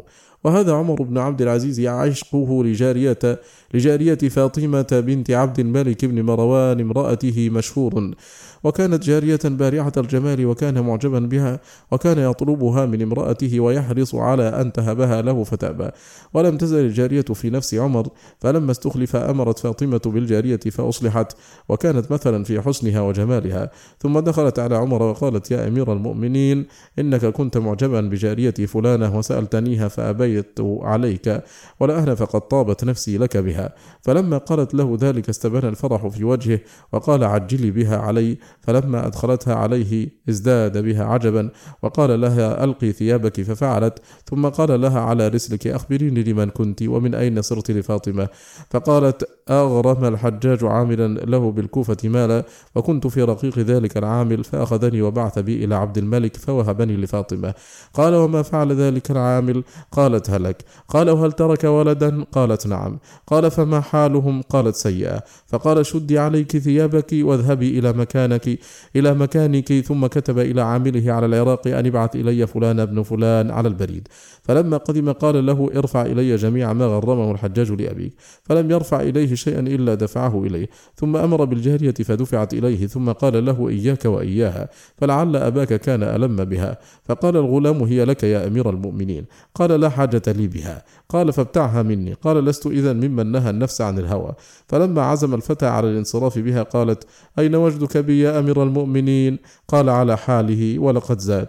ولم تزل الجارية في نفس عمر حتى مات رحمه الله. وهذا أبو بكر محمد بن داود الظاهري، العالم المشهور في فنون العلم من الفقه والحديث والتفسير والأدب، وله قول في الفقه وهو من أكابر العلماء وعشقه مشهور. قال نفطويه دخلت عليه في مرضه الذي مات فيه فقلت كيف تجدك؟ فقال حب من تعلم أورثني ما ترى. فقلت وما يمنعك من الاستمتاع به مع القدرة عليه؟ فقال الاستمتاع على وجهين، أحدهما النظر المباح والآخر اللذة المحظورة. فأما النظر المباح فهو الذي أورثني ما ترى، وأما اللذة المحظورة فمنعني منها ما حدثني أبي. حدثنا سويد بن سعيد حدثنا علي بن مسهر عن أبي يحيى القتاتي عن مجاهد عن ابن عباس يرفعه من عشق وكتم وعف وصبر غفر الله له وأدخله الجنة. ثم أنشد انظر إلى السحر يجري في لواحظه، وانظر إلى دعج في طرفه الساجي، وانظر إلى شعرات فوق عارضه كأنهن نمال دب في عاج. ثم أنشد ما لهم أنكروا سوادا بخديه ولا ينكروا ورد الغصون، إن يكن عيب خده بدد الشعر فعيب العيون شعر الجفون. فقلت له نفيت القياس في الفقه وأثبته في الشعر. فقال غلبة الوجد وملكة النفس دعوا إليه، ثم مات من ليلته. وبسبب معشوقه صنف كتاب الزهرة، ومن كلامه فيه من يأس ممن يهواه ولم يمت من وقته سلاه، وذلك أن أول روعات اليأس تأتي القلب وهو غير مستعد لها، فأما الثانية فتأتي القلب وقد وطأته لها الروعة الأولى. والتقى هو وأبو العباس بن سريج في مجلس أبي الحسن علي بن عيسى الوزير، فتناظرا في مسألة من الإيماء، فقال له ابن سريج أنت بأن تقول من دامت لحظاته كثرت حسراته أحذق منك بالكلام على الفقه. فقال لئن كان ذلك فإني أقول أنزه في روض المحاسن مغلتي، وأمنع نفسي أن تنال محرما، وأحمل من ثقل الهوى ما لو أنه يصب على الصخر الأصم تهدما، وينطق طرفي عن مترجم خاطري، فلولا اختلاسي رده لتكلم. رأيت الهوى دعوى من الناس كلهم، فلست أرى ودا صحيحا مسلما. فقال له أبو العباس بن سريج بما تفخر علي؟ ولو شئت قلت ومطاع منك الشهد في نغماته، قد بت أمنعه لذيذ سيناته، ظنا به وبحسنه وحديثه، وأنزه اللحظات في وجناته، حتى إذا ما الصبح لاح عموده ولا بخاتم ربه وبراته. فقال أبو بكر يحفظ عليه الوزير ما أقره به حتى يقيم شاهدين على أنه ولا بخاتم ربه وبراءته. فقال ابن سريج يلزمني في هذا ما يلزمك في قولك أنزه في روض المحاسن مقلتي وأمنع نفسي أن تنال محرما. فضحك الوزير فقال لقد جمعتما لطفا وظرفا. ذكر ذلك أبو الخطيب في تاريخه. وجاءته يوما فتيا مضمونها يا ابن داود يا فقيه العراق، أفتنا في قواتل الأحداق، هل عليها بما أتت من جناحي أم حلال لها دم العشاق؟ فكتب الجواب تحت البيتين بخطه عندي جواب مسائل العشاق، فاسمعه من قرح الحشا مشتاقي، لما سألت عن الهوى هيجتني وأرقت دمعا لم يكن بمراقي، إن كان معشوق يعذب عاشقا كان المعذب أنعم العشاق. قال صاحب كتاب منازل الأحباب شهاب الدين محمود بن سلمان بن فهد صاحب الإنشاء، وقلت في جواب البيتين على وزنهما مجيبا للسائل قل لمن جاء سائلا عن لحاظي، هن يلعبن في دم العشاق، ما على السيف في الورى من جناحي، إن ثنى الحد عن دم مهراق، وسيوف اللحاظ أولى بأن تصفح عما جنت على العشاق، إنما كل من قتلن شهيد ولهذا يفنى ضنا وهو باقي. ونظير ذلك فتوى وردت على الشيخ أبي الخطاب محفوظ بن أحمد الكلوذاني شيخ الحنابلة في وقته، قل للإمام أبي الخطاب مسألة جاءت إليك وما خلق سواك لها، ماذا على رجل رام الصلاة فمذ لاحت لخاطره ذات الجمال لها؟ فأجابه تحت سؤاله قل للأديب الذي وافى بمسألة سرت فؤادي لما أن أصخت لها، إن الذي فتنته عن عبادته خريدة ذات حسن فانثنى ولها، إن تاب ثم قضى عنه عنه عبادته، فرحمة الله تغشى من عصى ولها. وقال عبد الله بن معمر القيسي: حججت سنة ثم دخلت مسجد المدينة لزيارة قبر رسول الله صلى الله عليه وسلم، فبين أنا جالس ذات ليلة بين القبر والمنبر إذ سمعت أنينا فأصغيت إليه فإذا هو يقول: أشجاك نوح حمائم السدر فأهجن منك بلابل الصدر، أم عز نومك ذكر غانية أهدت إليك وساوس الفكر، يا ليلة طالت على دنف يشكو السهاد وقلة الصبر، أسلمت من يهوى لحر جوى متوقد كتوقد الجمر، فالبدر يشهد أنني كلف مغرا بحب شبيهة البدر، ما كنت أحسبني أهيم بها حتى بليت وكنت لا أدري. ثم انقطع الصوت فلم أدري من أين جاء، وإذا به قد أعاد البكاء والأنين ثم أنشد: أشجاك من ريا خيال زائر، والليل مسود الذوائب عاكر، واعتاد مهجتك الهوى برسيسه، واهتاج مقلتك الخيال الزائر، ناديت ريا والظلام كأنه يم تلاطم فيه موج ذاخر، والبدر يسري في السماء كأنه ملك ترجل والنجوم عساكر، وترى به الجوزاء ترقص في الدجى رقص الحبيب علاه سكر ظاهر، يا ليل طلت على محب ما له إلا الصباح مساعد ومؤازر، فأجابني مدحت فأنفك واعلما أن الهوى لهو الهوان الحاضر. قال: وكنت ذهبت عند ابتدائه بالأبيات فلم ينتهي إلا وأنا عنده، فرأيت شابا مقتبلا شبابه قد خرق الدمع في خده خرقين، فسلمت عليه فقال: اجلس، من أنت؟ فقلت: عبد الله بن معمر القيسي. قال: ألك حاجة؟ قلت: نعم. كنت جالسا في الروضة فما راعني إلا صوتك، فبنفسي أفديك، فما الذي تجد؟ فقال: أنا عتبة بن الحواب بن المنذر بن الجموح الأنصاري، غدوت يوما إلى مسجد الأحساب فصليت فيه، ثم اعتزلت غير بعيد، فإذا بنسوة قد أقبلن يتهادين مثل القطا، وفي وسطهن جارية بديعة الجمال كاملة الملاحة، فوقفت علي وقالت: يا عتبة، ما تقول في وصل من يطلب وصلك؟ ثم تركتني وذهبت، فلم أسمع لها خبرا ولا خفوت لها أثرا، وأنا حيران أنتقل من مكان إلى مكان. ثم صرخ وأكب مغشيا عليه، ثم أفاق كأنما صبغت وجنتاه بورس، ثم أنشأ يقول: أراكم بقلبي من بلاد بعيدة، فيا هل تروني بالفؤاد على بعدي، فؤادي وطرفي يأسفان عليكم، وعندكم روحي وذكركم عندي، ولست ألذ العيش حتى أراكم، ولو كنت في الفردوس في جنة الخلد. فقلت: يا ابن أخي، تب إلى ربك واستغفر من ذنبك، فبين يديك هول المطلع. فقال: ما أنا بسال حتى يؤوب القارضان. ولم أزل معه إلى أن طلع الصبح، فقلت: قم بنا إلى مسجد الأحزاب فلعل الله أن يكشف كربتك. قال: أرجو ذاك إن شاء الله ببركة طلعتك. فذهبنا حتى أتينا مسجد الأحزاب، فسمعته يقول: يا للرجال اليوم الأربعاء يا أما، ينفك يحدث لي بعد النهى طربا، ما إن يزال غزال منه يقلقني، يأتي إلى مسجد الأحزاب منتقبا، يخبر الناس أن الأجر همته، وما أتى طالبا للأجر محتسبا، لو كان يبغي ثوابا ما أتى صالفا، مضمخا بفتيت المسك مختضبا.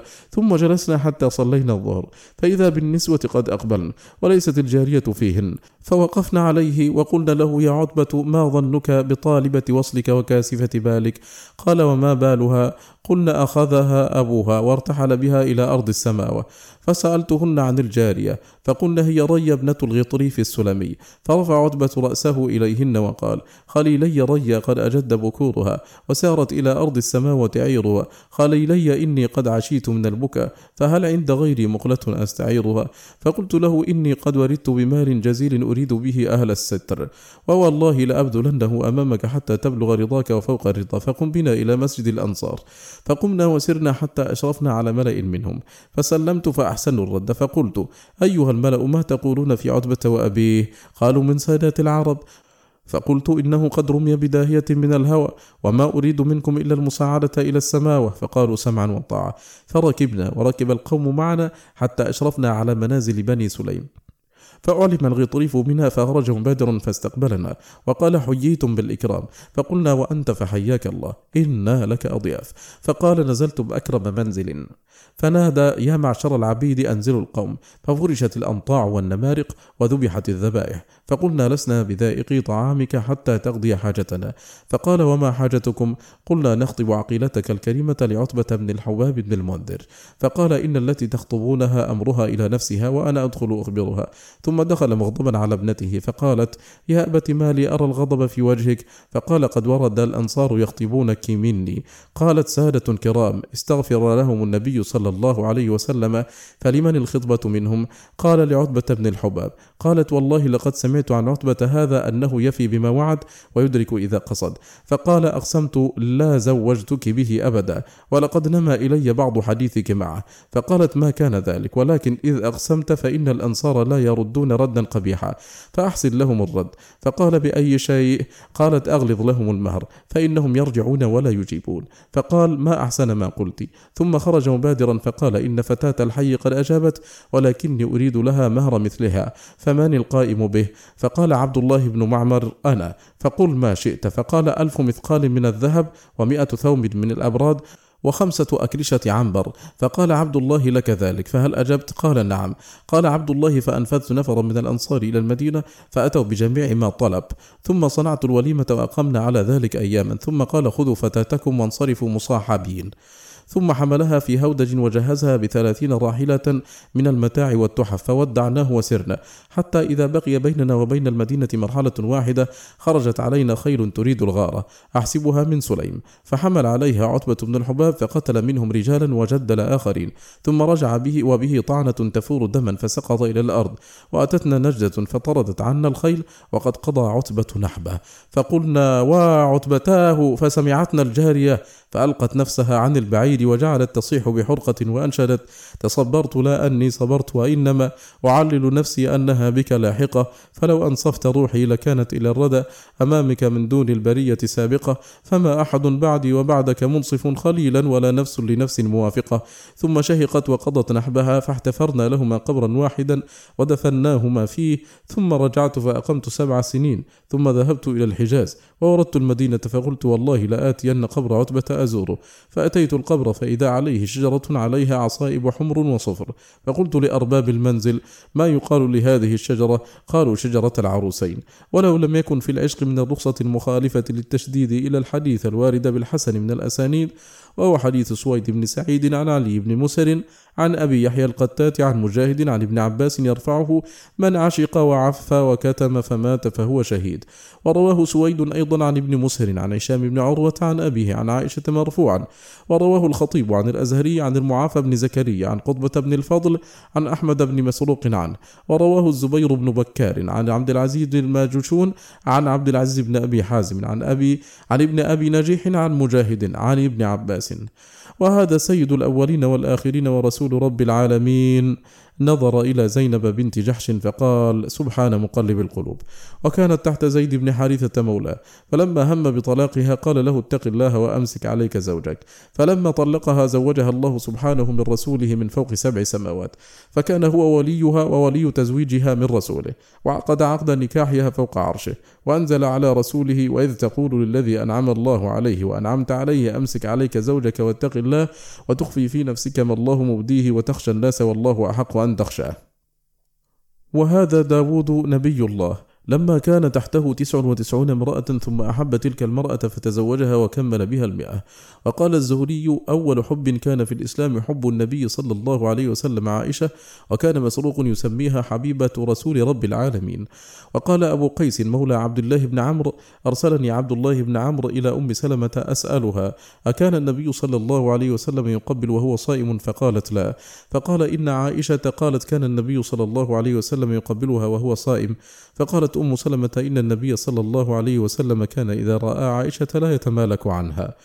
وذكر سعد بن إبراهيم عن عامر بن سعد عن أبيه قال: كان إبراهيم خليل الله صلى الله عليه وسلم يزور هاجر في كل يوم من الشام على البراق من شغفه بها وقلة صبره عنها. وذكر الخرائطي أن عبد الله بن عمر اشترى جارية رومية فكان يحبها حبا شديدا، فوقعت ذات يوم عن بغلة له فجعل يمسح التراب عن وجهها ويفديها، وكانت تكثر أن تقول له: يا بطرون أنت قالون، تعني يا مولاي أنت جيد. ثم إنها هربت منه فوجد عليها وجدا شديدا وقال: قد كنت أحسبني قالون فانصرفت، فاليوم أعلم أني غير قالوني. قال أبو محمد بن حزم: وقد أحب من الخلفاء الراشدين والأئمة المهديين كثير. وقال رجل لعمر بن الخطاب: يا أمير المؤمنين، رأيت امرأة فعشقتها. فقال: ذاك ما لا تملك. فالجواب: وبالله التوفيق. أن الكلام في هذا الباب لا بد فيه من التمييز بين الواقع والجائز والنافع والضار، ولا يسجل عليه بالذم والإنكار ولا بالمدح والقبول من حيث الجملة، وإنما يتبين حكمه وينكشف أمره بذكر متعلقه، وإلا فالعشق من حيث هو لا يحمد ولا يذم، ونحن نذكر النافع من الحب والضار والجائز والحرام. اعلم أن أنفع المحبة على الإطلاق وأوجبها وأعلاها وأجلها محبة من جبلت القلوب على محبته وفطرت الخليقة على تألهه، وبها قامت الأرض والسماوات وعليها فطر المخلوقات، ويسر شهادة أن لا إله إلا الله، فإن الإله هو الذي تألهه القلوب بالمحبة والإجلال والتعظيم والذل والخضوع وتعبده، والعبادة لا تصح إلا له وحده، والعبادة هي كمال الحب مع كمال الخضوع والذل، والشرك في هذه العبودية من أظلم الظلم الذي لا يغفره الله، والله تعالى يحب لذاته من جميع الوجوه، وما سواه فإنما يحب تبعا لمحبته. وقد دل على وجوب محبته سبحانه جميع كتبه المنزلة ودعوة جميع رسله وفطرته التي فطر عباده عليها، وما ركب فيهم من العقول وما أسبغ عليهم من النعم، فإن القلوب مفطورة مجبولة على محبة من أنعم عليها وأحسن إليها، فكيف بمن كل الإحسان منه، وما بخلقه جميعهم من نعمة فمنه وحده لا شريك له، كما قال تعالى: وما بكم من نعمة فمن الله ثم إذا مسكم الضر فإليه تجأرون، وما تعرف به إلى عباده من أسمائه الحسنى وصفاته العلى، وما دلت عليه آثار مصنوعاته من كماله ونهاية جلاله وعظمته.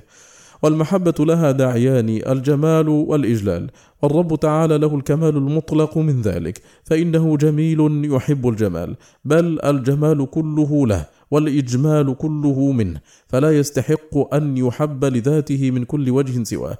قال تعالى: قل إن كنتم تحبون الله فاتبعوني يحببكم الله. وقال تعالى: يا أيها الذين آمنوا من يرتد منكم عن دينه فسوف يأتي الله بقوم يحبهم ويحبونه، أذلة على المؤمنين أعزة على الكافرين، يجاهدون في سبيل الله ولا يخافون لومة لائم، ذلك فضل الله يؤتيه من يشاء والله واسع عليم.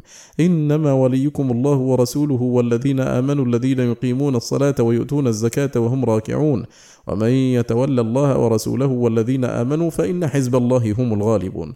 والولاية أصلها الحب فلا موالاة إلا بحب، كما أن العداوة أصلها البغض، والله ولي الذين آمنوا وهم أولياؤه، فهم يوالونه بمحبتهم له وهو يواليهم بمحبته لهم، فالله يوالي عبده بحسب محبته له. ولهذا أنكر سبحانه على من اتخذ من دونه أولياء بخلاف من والى أولياءه، فإنه لم يتخذهم من دونه، بل موالاته لهم من تمام موالاته. وقد أنكر على من سوى بينه وبين غيره في المحبة، وأخبر أن من فعل ذلك فقد اتخذ من دونه أندادا يحبهم كحب الله، والذين آمنوا أشد حبا لله. وأخبر عمن سوى بينه وبين الأنداد في الحب أنهم يقولون في النار لمعبوديهم: تالله إن كنا لفي ضلال مبين إذ نسويكم برب العالمين. وبهذا التوحيد في الحب أرسل الله سبحانه جميع رسله وأنزل جميع كتبه، وأطبقت عليه دعوة الرسل من أولهم إلى آخرهم، ولأجله خلق السماوات والأرض والجنة والنار، فجعل الجنة لأهله والنار للمشركين به فيه. وقد أقسم النبي صلى الله عليه وسلم أنه لا يؤمن عبد حتى يكون هو أحب إليه من ولده ووالده والناس أجمعين، فكيف بمحبة الرب جل جلاله؟ وقال لعمر بن الخطاب: لا حتى أكون أحب إليك من نفسك، أي لا تؤمن حتى تصل محبتك لي إلى هذه الغاية. وإذا كان النبي صلى الله عليه وسلم أولى بنا من أنفسنا في المحبة ولوازمها، أفليس الرب جل جلاله وتقدست أسماؤه وتبارك اسمه وتعالى جده ولا إله غيره أولى بمحبيه وعباده من أنفسهم؟ وكل ما منه إلى عبده المؤمن يدعوه إلى محبته مما يحب العبد أو يكره، فعطاؤه ومنعه ومعافاته وابتلاؤه وقبضه وبسطه وعدله وفضله وإماتته وإحياؤه ولطفه وبره ورحمته وإحسانه وستره وعفوه وحلمه وصبره على عبده وإجابته لدعائه وكشف كربه وإغاثة لافته وتفريج كربته من غير حاجة منه إليه، بل مع غناه التام عنه من جميع الوجوه. كل ذلك داع للقلوب إلى تألهه ومحبته. بل تمكينه عبده من معصيته وإعانته عليه وستره حتى يقضي وطره منها، وكلاءته وحراسته له وهو يقضي وطره من معصيته بعينه، ويستعين عليها بنعمه من أقوى الدواعي إلى محبته.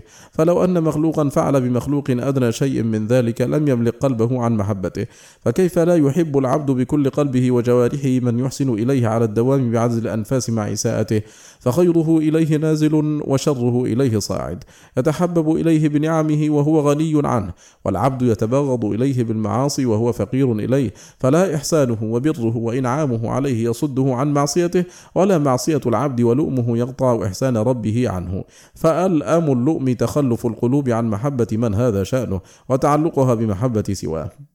وأيضا فكل من تحبه من الخلق ويحبك إنما يريدك لنفسه وغرضه منك، والله سبحانه وتعالى يريدك لك، كما في الأثر الإلهي: عبدي كل يريدك لنفسه وأنا أريدك لك. فكيف لا يستحي العبد أن يكون ربه له بهذه المنزلة وهو معرض عنه، مشغول بحب غيره قد استغرق قلبه محبة سواه؟ وأيضا فكل من تعامله من الخلق إن لم يربح عليك لم يعاملك ولا بد له من نوع من أنواع الربح، والرب تبارك وتعالى إنما يعاملك لتربح أنت عليه أعظم الربح وأعلاه. فالدرهم ب10 أمثاله إلى 700 ضعف إلى أضعاف كثيرة، والسيئة بواحدة وهي أسرع شيء محوى. وأيضا فهو سبحانه خلقك لنفسه وخلق كل شيء لك في الدنيا والآخرة، فمن أولى منه باستفراغ الوسع في محبته وبذل الجهد في مرضاته؟ وأيضا فمطالبك بل مطالب الخلق كلهم جميعا لديه، وهو أجود الأجودين وأكرم الأكرمين، وأعطى عبده قبل أن يسأله فوق ما يؤمله، يشكر القليل من العمل وينميه، ويغفر الكثير من الزلل ويمحوه. يسأله من في السماوات والأرض كل يوم هو في شأن، لا يشغله سمع عن سمع، ولا يغلطه كثرة المسائل، ولا يتبرم بإلحاح الملحين، بل يحب الملحين في الدعاء، ويحب أن يسأل ويغضب إذا لم يسأل. يستحيي من عبده حيث لا يستحيي العبد منه، ويستره حيث لا يستر نفسه، ويرحمه حيث لا يرحم نفسه. دعاه بنعمه وإحسانه وأياديه إلى كرامته ورضوانه فأبى، فأرسل رسله في طلبه وبعث إليهم معهم عهده، ثم نزل سبحانه إليه بنفسه وقال: من يسألني فأعطيه، من يستغفرني فأغفر له. أدعوك للوصل تأبى، أبعث رسولي في الطلب، أنزل إليك بنفسي، ألقاك في النوام. وكيف لا تحب القلوب من لا يأتي بالحسنات إلا هو، ولا يذهب بالسيئات إلا هو، ولا يجيب الدعوات إلا هو، ولا يقيل العثرات ويغفر الخطيئات ويستر العورات ويكشف الكربات ويغيث اللهفات وينوي الطلبات سواه؟ فهو أحق من ذكر وأحق من شكر وأحق من عبد وأحق من حمد، وأنصر من ابتغي وأرأف من ملك وأجود من سئل، وأوسع من أعطى وأرحم من استرحم وأكرم من قصد، وأعز من التجئ إليه وأكفى من توكل عليه، أرحم بعبده من الوالدة بولدها، وأشد فرحا بتوبة التائب من الفاقد لراحلته التي عليها طعامه وشرابه في الأرض المهلكة إذا يئس من الحياة ثم وجدها. وهو الملك لا شريك له، والفرد فلا ند له، كل شيء هالك إلا وجهه، لن يطاع إلا بإذنه ولن يعصى إلا بعلمه. يطاع فيشكر، وبتوفيقه ونعمته أطيع، ويعصى فيغفر ويعفو وحقه أضيع. فهو أقرب شهيد وأجل حفيظ، وأوفى وفي بالعهد، وأعدل قائم بالقسط. حال دون النفوس وأخذ بالنواصي، وكتب الآثار ونسخ الآجال. فالقلوب له مفضية، والسر عنده علانية، والغيب لديه مكشوف، وكل أحد إليه ملهوف. عنت الوجوه لنور وجهه، وعجزت القلوب عن إدراك كنهه، ودلت الفطر والأدلة كلها على امتناع مثله وشبهه. أشرقت لنور وجهه الظلمات، واستنارت له الأرض والسماوات، وصلحت عليه جميع المخلوقات. لا ينام ولا ينبغي له أن ينام، يحفظ القسط ويرفعه. يرفع إليه عمل الليل قبل النهار، وعمل النهار قبل الليل. حجابه النور، لو كشفه لأحرقت سبحات وجهه ما انتهى إليه بصره من خلقه، ما اعتاض باذل حبه لسواه من عوض، ولو ملك الوجود بأسره. إلى هنا ينتهي مجلسنا هذا، على خير بإذن الله نلقاكم، وصلى الله وسلم وبارك على سيدنا محمد وآله وصحبه، والسلام عليكم ورحمة الله تعالى وبركاته.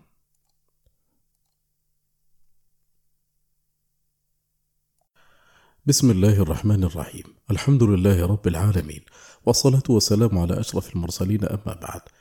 المجلس 12 من مجالس سماع كتاب الداء والدواء لشيخ الإسلام ابن القيم رحمه الله تعالى. يقرأ عليكم عمرو البساطي. يقول رحمه الله: فصل.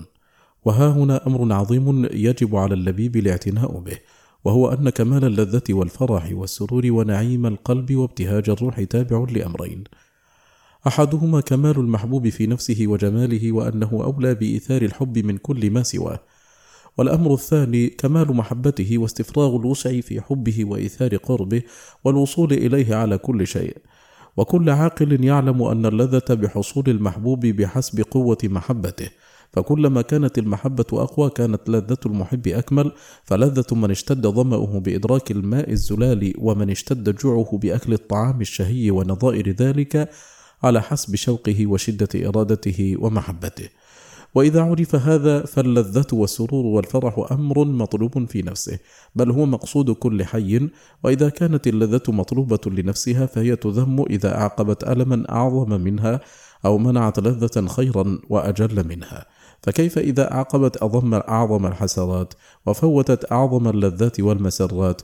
وتحمد إذا أعانت على لذة عظيمة دائمة مستقرة لا تنغيص فيها ولا نكد بوجه ما، وهي لذة الآخرة ونعيمها وطيب العيش فيها. قال تعالى: بل تؤثرون الحياة الدنيا والآخرة خير وأبقى. وقال السحرة لفرعون لما آمنوا: فاقض ما أنت قاض إنما تقضي هذه الحياة الدنيا إنا آمنا بربنا ليغفر لنا خطايانا وما أكرهتنا عليه من السحر والله خير وأبقى. والله سبحانه خلق الخلق لينيلهم هذه اللذة الدائمة في دار الخلد، وأما الدنيا فمنقطعة ولذاتها لا تصفو أبدا ولا تدوم، بخلاف الآخرة فإن لذاتها دائمة ونعيمها خالص من كل كدر وألم، وفيها ما تشتهيه الأنفس وتلذ الأعين مع الخلود أبدا، ولا تعلم نفس ما أخفى الله لعباده فيها من قرة أعين، بل فيها ما لا عين رأت ولا أذن سمعت ولا خطر على قلب بشر. وهذا المعنى الذي قصده الناصح لقومه بقوله: يا قوم اتبعون أهدكم سبيل الرشاد. يا قوم إنما هذه الحياة الدنيا متاع، وإن الآخرة هي دار القرار. فأخبرهم أن الدنيا متاع يستمتع بها إلى غيرها، وأن الآخرة هي المستقر. وإذا عرف أن لذات الدنيا ونعيمها متاع ووسيلة إلى لذات الآخرة، ولذلك خلقت الدنيا ولذاتها، فكل لذة أعانت على لذة الآخرة وأوصلت إليها لم يذم تناولها، بل يحمد بحسب إيصالها إلى لذة الآخرة. إذا عرف هذا فأعظم نعيم الآخرة ولذاتها النظر إلى وجه الرب جل جلاله وسماع كلامه منه والقرب منه، كما ثبت في الصحيح في حديث الرؤيا: فوالله ما أعطاهم شيئا أحب إليهم من النظر إليه. وفي حديث آخر: إنه إذا تجلى لهم ورأوه نسوا ما هم فيه من النعيم. وفي النسائي ومسند الإمام أحمد من حديث عمار بن ياسر عن النبي صلى الله عليه وسلم في دعائه: وأسألك لذة النظر إلى وجهك والشوق إلى لقائك. وفي كتاب السنة لعبد الله بن الإمام أحمد مرفوعا: كأن الناس يوم القيامة لم يسمعوا القرآن، إذا سمعوه من الرحمن كأنهم لم يسمعوه قبل ذلك. وإذا عرف هذا فأعظم الأسباب التي تحصل هذه اللذة هو أعظم لذات الدنيا على الإطلاق، وهو لذة معرفته سبحانه ولذة محبته، فإن ذلك هو جنة الدنيا ونعيمها العالي، ونسبة لذاتها الفانية إليه كتفلة في بحر، فإن الروح والقلب والبدن إنما خلق لذلك.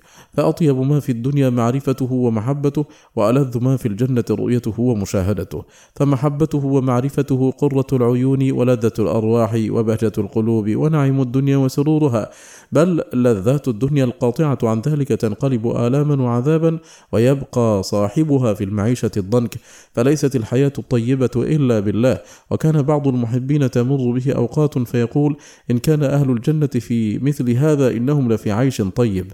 وكان غيره يقول: لو علم الملوك ما نحن فيه لجالدون عليه بالسيوف. وإذا كان صاحب المحبة الباطلة التي هي عذاب على قلب المحب يقول في حاله: وما الناس إلا العاشقون ذو الهوى، ولا خير في من لا يحب ويعشق. ويقول الآخر: أف للدنيا متى ما لم يكن صاحب الدنيا محبا أو حبيبا. ويقول الآخر: ولا خير في الدنيا ولا في نعيمها وأنت وحيد مفرد غير عاشق. ويقول الآخر: اسكن إلى سكن تلذ بحبه ذهب الزمان وأنت منفرد. ويقول الآخر: تشكى المحبون الصبابة ليتني تحملت ما يلقون من بينهم وحدي، فكانت لقلبي لذة الحب كلها فلم يلقها قبلي محب ولا بعدي. فكيف بالمحبة التي هي حياة القلوب وغذاء الأرواح، وليس للقلب لذة ولا نعيم ولا فلاح ولا حياة إلا بها. وإذا فقدها القلب كان ألمه أعظم من ألم العين إذا فقدت نورها، والأذن إذا فقدت سمعها، والأنف إذا فقد شمه، واللسان إذا فقد نطقه. بل فساد القلب إذا خلا من محبة فاطره وبارئه وإلهه الحق أعظم من فساد البدن إذا خلا من الروح. وهذا أمر لا يصدق به إلا من فيه حياة، وما لجرح بميت إيلام. والمقصود أن أعظم لذات الدنيا هو السبب الموصل إلى أعظم لذة في الآخرة. ولذات الدنيا 3 أنواع، فأعظمها وأكملها ما أوصل إلى لذة الآخرة، ويثاب الإنسان على هذه اللذة أتم ثواب. ولهذا كان المؤمن يثاب على ما يصيد به وجه الله من أكله وشربه ولبسه ونكاحه وشفاء غيظه بقهر عدو الله وعدوه. فكيف بلذة إيمانه ومعرفته بالله ومحبته له وشوقه إلى لقائه وطمعه في رؤية وجهه الكريم في جنات النعيم. النوع الثاني لذة تمنع لذة الآخرة وتعقب آلاما أعظم منها، كلذة الذين اتخذوا من دون الله أوثانا مودة بينهم في الحياة الدنيا، يحبونهم كحب الله ويستمتعون بعضهم ببعض، كما يقولون في الآخرة إذا لقوا ربهم: ربنا استمتع بعضنا ببعض وبلغنا أجلنا الذي أجلت لنا، قال النار مثواكم خالدين فيها إلا ما شاء الله إن ربك حكيم عليم.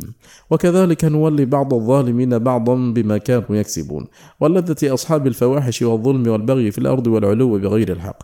وهذه اللذات في الحقيقة إنما هي استدراج من الله لهم ليذيقهم بها أعظم الآلام ويحرمهم بها أكمل اللذات، بمنزلة من قدم لغيره طعاما لذيذا مسموما يستدرجه به إلى هلاكه. قال الله عز وجل: سنستدرجهم من حيث لا يعلمون وأملي لهم إن كيدي متين. قال بعض السلف في تفسيرها: كلما أحدثوا ذنبا أحدثنا له نعمة، حتى إذا فرحوا بما أوتوا أخذناهم بغتة فإذا هم مبلسون فقطع دابر القوم الذين ظلموا والحمد لله رب العالمين. وقال تعالى في أصحاب هذه اللذات: أيحسبون أنما نمدهم به من مال وبنين نسارع لهم في الخيرات بل لا يشعرون. وقال في حقهم: فلا تعجبك أموالهم ولا أولادهم إنما يريد الله ليعذبهم بها في الحياة الدنيا وتزهق أنفسهم وهم كافرون.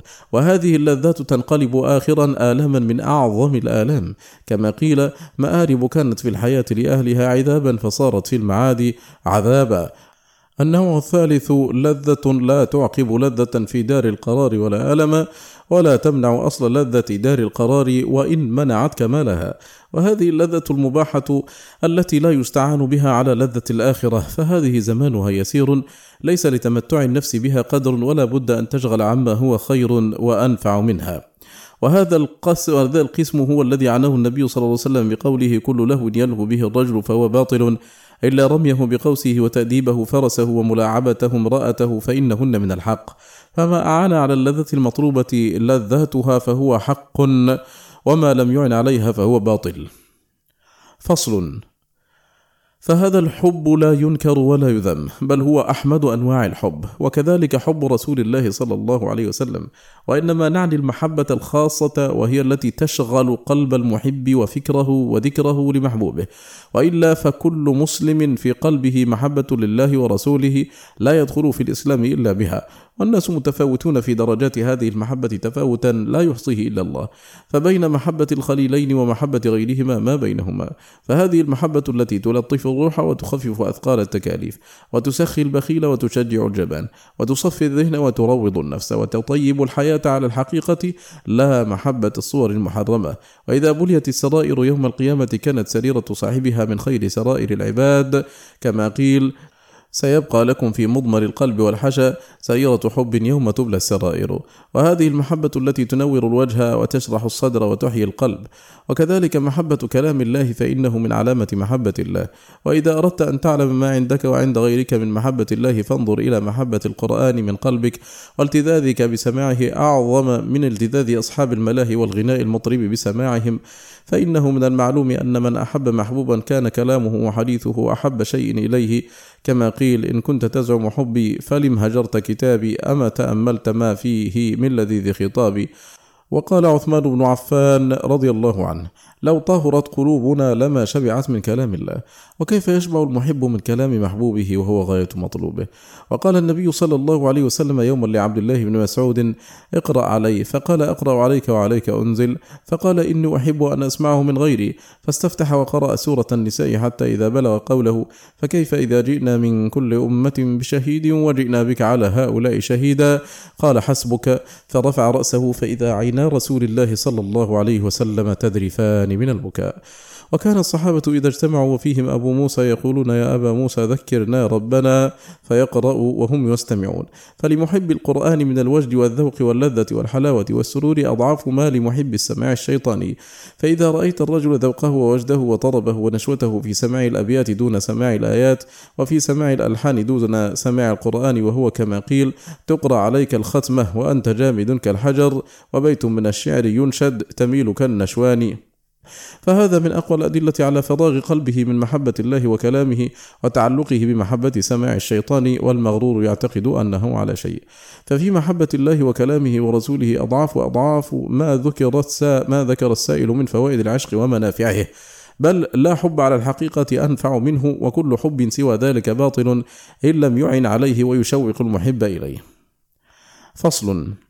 وأما محبة النسوان فلا لوم على المحب فيها، بل هي من كماله، وقد امتن الله سبحانه بها على عباده فقال: ومن آياته أن خلق لكم من أنفسكم أزواجا لتسكنوا إليها وجعل بينكم مودة ورحمة إن في ذلك لآيات لقوم يتفكرون. فجعل المرأة سكنا للرجل يسكن قلبه إليها، وجعل بينهما خالص الحب وهو المودة المقترنة بالرحمة. وقد قال تعالى عقيب ذكره ما أحل لنا من النساء وما حرم منهن: يريد الله ليبين لكم ويهديكم سنن الذين من قبلكم ويتوب عليكم والله عليم حكيم. الله يريد أن يتوب عليكم ويريد الذين يتبعون الشهوات أن تميلوا ميلا عظيما. يريد الله أن يخفف عنكم وخلق الإنسان ضعيفا. ذكر سفيان الثوري في تفسيره عن ابن طاووس عن أبيه قال: إذا نظر إلى النساء لم يصبر. وفي الصحيح من حديث جابر عن النبي صلى الله عليه وسلم أنه رأى امرأة فأتى زينب فقضى حاجته منها، وقال: إن المرأة تقبل في صورة شيطان وتدبر في صورة شيطان، فإذا رأى أحدكم امرأة فأعجبته فليأتي أهله فإن ذلك يرد ما في نفسه. ففي هذا الحديث عدة فوائد، منها الإرشاد إلى التسلي عن المطلوب بجنسه، كما يقوم الطعام مقام الطعام والثوب مقام الثوب. ومنها الأمر بمداواة الإعجاب بالمرأة المورث لشهوتها بأنفع الأدوية، وهو قضاء وطره من أهله، وذلك ينقض شهوته لها. وهذا كما أرشد المتحابين إلى النكاح، كما في سنن ابن ماجه مرفوعا: لم ير للمتحابين مثل النكاح. فنكاح المعشوقة هو دواء العشق الذي جعله الله دواءه شرعا وقدرا، وبه تداوى داود صلى الله عليه وسلم، ولم يرتكب نبي الله محرما، وإنما تزوج المرأة وضمها إلى نسائه لمحبته لها، وكانت توبته بحسب منزلته عند الله وعلو مرتبته، ولا يليق بنا المزيد على هذا.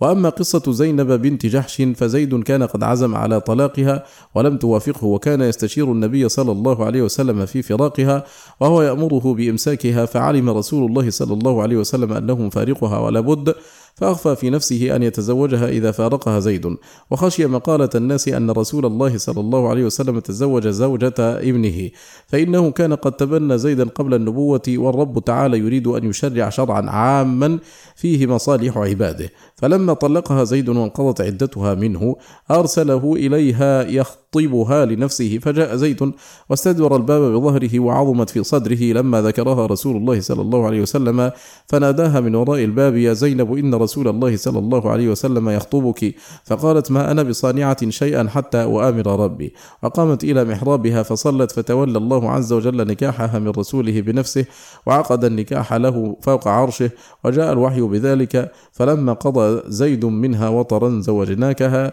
فقام رسول الله صلى الله عليه وسلم لوقته فدخل عليها، فكانت تفخر على نساء النبي صلى الله عليه وسلم بذلك وتقول أنتن زوجكن أهاليكن وزوجني الله من فوق 7 سماوات. فهذه قصة رسول الله صلى الله عليه وسلم مع زينب. ولا ريب أن النبي صلى الله عليه وسلم كان قد حبب إليه النساء، كما في الصحيح من حديث أنس عنه صلى الله عليه وسلم حبب إلي من دنياكم النساء والطيب وجعلت قرة عيني في الصلاة. هذا لفظ الحديث، لا ما يرويه بعضهم حبب إلي من دنياكم 3. زاد الإمام أحمد في كتاب الزهد في هذا الحديث أصبر عن الطعام والشراب ولا أصبر عنهن. وقد حسده أعداء الله اليهود على ذلك، وقالوا ما همه إلا النكاح، فرد الله سبحانه عن رسوله ونافح عنه فقال أم يحسدون الناس على ما آتاهم الله من فضله، فقد آتينا آل إبراهيم الكتاب والحكمة وآتيناهم ملكا عظيما. وهذا خليل الله إبراهيم إمام الحنفاء، كان عنده سارة أجمل نساء العالمين وأحب هاجر وتسرى بها. وهذا داود كان عنده 99 امرأة فأحب تلك المرأة وتزوج بها فكمل 100. وهذا سليمان ابنه كان يطوف في الليلة على 90 امرأة. وقد سئل رسول الله صلى الله عليه وسلم عن أحب الناس إليه فقال عائشة. وقال عن خديجة إني رزقت حبها. فمحبة النساء من كمال الإنسان. قال ابن عباس خير هذه الأمة أكثرها نساء. وقد ذكر الإمام أحمد أن عبد الله بن عمر وقع في سهمه يوم جلولاء جارية كأن عنقها إبريق فضة. قال عبد الله فما صبرت أن قبلتها والناس ينظرون. وبهذا احتج الإمام أحمد على جواز الاستمتاع من المسبية قبل الاستبراء بغير الوطء بخلاف الآمة المشتراة، والفرق بينهما أنه لا يتوهم انفساخ الملك في المسبية بخلاف المشتراة، فقد ينفسخ فيها الملك فيكون مستمتعا بأمة غيره. وقد شفع النبي صلى الله عليه وسلم لعاشق أن تواصله معشوقته بأن تتزوج به فأبت، وذلك في قصة مغيث وبريرة، فإنه رآه يمشي خلفها بعد فراقها ودموعه تجري على خديه، فقال لها لو راجعتيه، فقالت أتأمرني يا رسول الله؟ قال لا إنما أشفع، فقالت لا حاجة لي به. فقال لعمه يا عباس ألا تعجب من حب مغيث بريرة ومن بغضها له، ولم ينكر عليه حبها، وإن كانت قد بانت منه فإن هذا ما لا يملكه. وكان النبي صلى الله عليه وسلم يسوي بين نسائه في القسم ويقول اللهم هذا قسمي فيما أملك فلا تلمني فيما لا أملك، يعني الحب. وقد قال تعالى ولن تستطيعوا أن تعدلوا بين النساء ولو حرصتم، يعني في الحب والجماع. ولم يزل الخلفاء الراشدون والرحماء من الناس يشفعون في العشاق إلى معشوقهم الجائز وصلهن، كما تقدم من فعل أبي بكر وعثمان. وكذلك علي أتي بغلام من العرب وجد في دار قوم بالليل، فقال له ما قصتك؟ قال لست بسارق ولكني أصدقك. تعلقت في دار الرياحي خودة يدل لها من حسن منظرها البدر، لها في بنات الروم حسن ومنظر، إذا افتخرت بالحسن جانبها الفخر. فلما طلقت الدار من حر مهجة أتيت وفيها من توقدها الجمر، تبادر أهل الدار لي ثم صيحوا هو اللص محتوما له القتل والأسر. فلما سمع علي رضي الله عنه شعره رق له، وقال للمهلب بن رياح اسمح له بها، فقال يا أمير المؤمنين سأله من هو؟ فقال النهاس ابن عيينة، فقال خذها فهي لك. واشترى معاوية جارية فأعجب بها إعجابا شديدا، فسمعها يوما تنشد أبياتا منها وفارقته كالغصن يهتز في الثرى طريرا وسيما بعدما طر شاربه، فسألها فأخبرته أنها تحب سيدها فردها إليه وفي قلبه منها. وذكر الزمخشري في ربيعه أن زبيدة قرأت في طريق مكة على حائط أما في عباد الله أو في إمائه كريم يجلي الهم عن ذاهب العقل، له مقلة أما المآقي قارحة وأما الحشى فالنار منه على رجلي، فندرت أن تحتال لقائلهما إن عرفته حتى تجمع بينه وبين من يحبه. فبينما هي بالمزدلفة إذ سمعت من ينشد البيتين فطلبته، فزعم أنه قالهما في ابنة عم الله، ندر أهلها أن لا يزوجوها منه، فوجهت إلى هذا الحي وما زالت تبذل لهم المال حتى زوجوها منه. وإذا المرأة أعشق له منه لها، فكانت تعده من أعظم حسناتها، وتقول ما أنا بشيء أسر مني من جمع بين ذلك الفتى والفتاة. قال الخرائطي: وكان لسليمان بن عبد الملك غلام وجارية يتحابان، فكتب الغلام لها يوما: ولقد رأيتك في المنام كأن ما أعطيتني من ريق فيك البارد، وكأن كفك في يدي، وكأننا بتنا جميعا في فراش واحد، فطفقت يومي كله متراقدا لأراك في نومي ولست براقدي. فأجابته الجارية: خيرا رأيت، وكل ما أبصرته ستناله مني برغم الحاسد، إني لأرجو أن تكون معانقي فتبيت مني فوق ثدي ناهدي، وأراك بين خلاخلي ودمارجي، وأراك فوق ترائبي ومجاسدي. فبلغ ذلك سليمان فأنكحها الغلام وأحسن حالهما على فرط غيرته. وقال جامع بن مرخية: سألت سعيد بن المسيب مفتي المدينة: هل في حب دهماء من وزري؟ فقال سعيد بن المسيب: إنما تلام على ما تستطيع من الأمر. فقال سعيد: والله ما سألني أحد عن هذا، ولو سألني ما كنت أجيب إلا به. فعشق النساء 3 أقسام: عشق هو قربة وطاعة، وهو عشق الرجل امرأته وجاريته، وهذا العشق نافع، فإنه أدعى إلى المقاصد التي شرع الله لها النكاح، وأكف للبصر والقلب عن التطلع إلى غير أهله، ولهذا يحمد هذا العاشق عند الله وعند الناس. وعشق هو مقت من الله وبعد من رحمته، وهو أضر شيء على العبد في دينه ودنياه، وهو عشق المردان، فما ابتلي به إلا من سقط من عين الله وطرده عن بابه وأبعد قلبه عنه، وهو من أعظم الحجب القاطعة عن الله، كما قال بعض السلف: إذا سقط العبد من عين الله ابتلاه بمحبة المردان. وهذه المحبة هي التي جلبت على قوم لوط ما جبلت، فما أتوا إلا من هذا العشق. قال الله عز وجل: لعمرك إنهم لفي سكرتهم يعمهون. ودواء هذا الداء الدوي الاستعانة بمقلب القلوب، وصدق اللجئ إليه، والاشتغال بذكره، والتعوض بحبه وقربه، والتفكر في الآلم الذي يعقبه هذا العشق، واللذة التي تفوته به، فيترتب عليه فوات أعظم محبوب وحصول أعظم مكروه. فإن أقدمت نفسه على هذا وآثرته فليكبر عليها تكبيره على الجنازة، وليعلم أن البلاء قد أحاط به. والقسم الثالث من العشق: عشق مباح لا يملك، كعشق من وصفت له امرأة جميلة أو رآها فجأة من غير قصد فأورثه ذلك عشقا لها، ولم يحدث لها ذلك العشق معصية، فهذا لا يملك ولا يعاقب عليه، ولا أنفع له مدافعته والاشتغال بما هو أنفع له. والواجب على هذا أن يكتم ويعف ويصبر على بلواه، فيثيبه الله على ذلك، ويعوضه على صبره لله وعفته وتركه طاعة هواه وإيثار مرضات الله وما عنده. فصل: والعشاق 3 أقسام: منهم من يعشق الجمال المطلق، ومنهم من يعشق الجمال المقيد سواء طمع بوصاله أو لم يطمع، ومنهم من لا يعشق إلا من يطمع في الوصول إليه.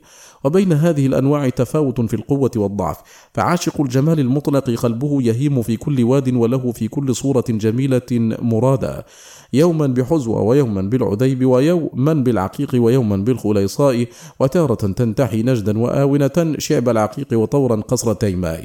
فهذا عشقه واسع، ولكنه غير ثابت كثير التنقل، يهيم بهذا ثم يعشق غيره، ويسلاهم من وقته حين يصبح. وعاشق الجمال المقيد أثبت على معشوقه وأدوم محبة له، ومحبته أقوى من محبة الأول لاجتماعهما في واحد، وتقسم الأولى، ولكن يضعفها عدم الطمع في الوصل.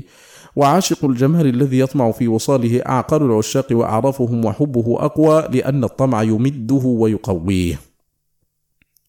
فصل: وأما حديث من عشق فعف فهذا يرويه سويد بن سعيد، فقد أنكره حفاظ الإسلام عليه. قال ابن عدي في كامله: هذا الحديث أحد ما أنكر على سويد، وكذا ذكره البيهقي وابن طاهر في الذخيرة والتذكرة، وأبو الفرج بن الجوزي وعده في الموضوعات، وأنكره أبو عبد الله الحاكم على تساهله، وقال: أنا أتعجب منه. قلت: والصواب في الحديث أنه من كلام ابن عباس رضي الله عنهما موقوفا عليه، فغلط سويد في رفعه. قال محمد بن خالف بن المرزبان: حدثنا أبو بكر الأزرق عن سويد به، فعاتبته على ذلك، فأسقط ذكر النبي صلى الله عليه وسلم، فكان بعد ذلك يسأل عنه فلا يرفعه. ولا يشبه هذا كلام النبوة. وأما رواية الخطيب له عن الأزهري: حدثنا المعافى بن زكريا، حدثنا قطبة بن الفضل، حدثنا أحمد بن محمد بن مسروق، حدثنا سويد، حدثنا ابن مسهر عن هشام بن عروة عن أبيه عن عائشة مرفوعا، فمن أبيان الخطأ، ولا يحتمل هشام عن أبيه عن عائشة مثل هذا عند من شم أدنى رائحة من الحديث. ونحن نشهد الله أن عائشة ما حدثت بهذا عن رسول الله صلى الله عليه وسلم قط، ولا حدث به عنها عروة، ولا حدث به عنه هشام قط. وأما حديث ابن الماجشون عن عبد العزيز بن أبي حازم عن ابن أبي نجيح عن مجاهد عن ابن عباس مرفوعا فكذب على ابن الماجشون، فإنه لم يحدث بهذا ولا حدث به عنه الزبير بن بكار، وإنما هذا من تركيب بعض الوضاعين. ويا سبحان الله، كيف يحتمل هذا الإسناد مثل هذا المتن؟ فقبح الله الوضاعين. وقد ذكره أبو الفرج من حديث محمد بن جعفر بن سهل حدثنا يعقوب بن عيسى من ولد عبد الرحمن بن عوف عن ابن أبي نجيح عن مجاهد مرفوعا، وهذا غلط قبيح، فإن محمد بن جعفر هذا هو الخرائطي، ووفاته سنة 27 و300، فمحال أن يدرك شيخه يعقوب بن أبي نجيح، لا سيما وقد رواه في كتاب الاعتلال عن يعقوب هذا عن الزبير عن عبد الملك عن عبد العزيز عن ابن أبي نجيح. والخرائطي هذا مشهور بالضعف في الرواية، ذكره أبو الفرج في كتاب الضعفاء. وكلام حفاظ الإسلام في إنكار هذا الحديث هو الميزان، وإليهم يرجع في هذا الشأن.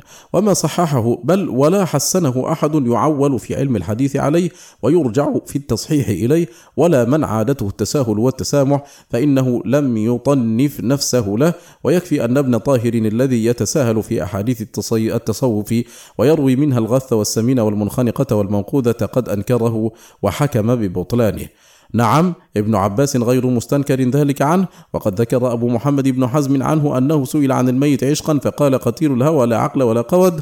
ورفع إليه بعرفات شاب قد صار كالفرخ فقال: ما شأنه؟ قالوا: العشق، فجعل عامة يومه يستعيذ من العشق. فهذا نفس من قال: من عشق وعف وكتم ومات فهو شهيد. وإما يوضح ذلك أن النبي صلى الله عليه وسلم عد الشهداء في الصحيح، فذكر المقتول في الجهاد والمبطون والحرق والنفساء يقتلها ولدها والغرق وصاحب ذات الجنب، ولم يعد منهم العاشق يقتله العشق. وحسب قتيل العشق أن يصح له هذا الأثر عن ابن عباس على أنه لا يدخل تحته حتى يصبر لله ويعف لله ويكتم لله، وهذا لا يكون إلا مع قدرته على معشوقه وإيثار محبة الله وخوفه ورضاه. وهذا من أحق من دخل تحت قوله: وأما من خاف مقام ربه ونهى النفس عن الهوى فإن الجنة هي المأوى، وتحت قوله: ولمن خاف مقام ربه جنتان. فنسأل الله العظيم رب العرش العظيم أن يجعلنا ممن آثر حبه على هواه وابتغى بذلك قربه ورضاه. إلى هنا يتم مجلسنا هذا، وبه تم هذا الكتاب المبارك. نسأل الله تبارك وتعالى أن يرزقنا العلم النافع والعمل الصالح، وصلى الله وسلم وبارك على سيدنا محمد وآله وصحبه، والسلام عليكم ورحمة الله تعالى وبركاته.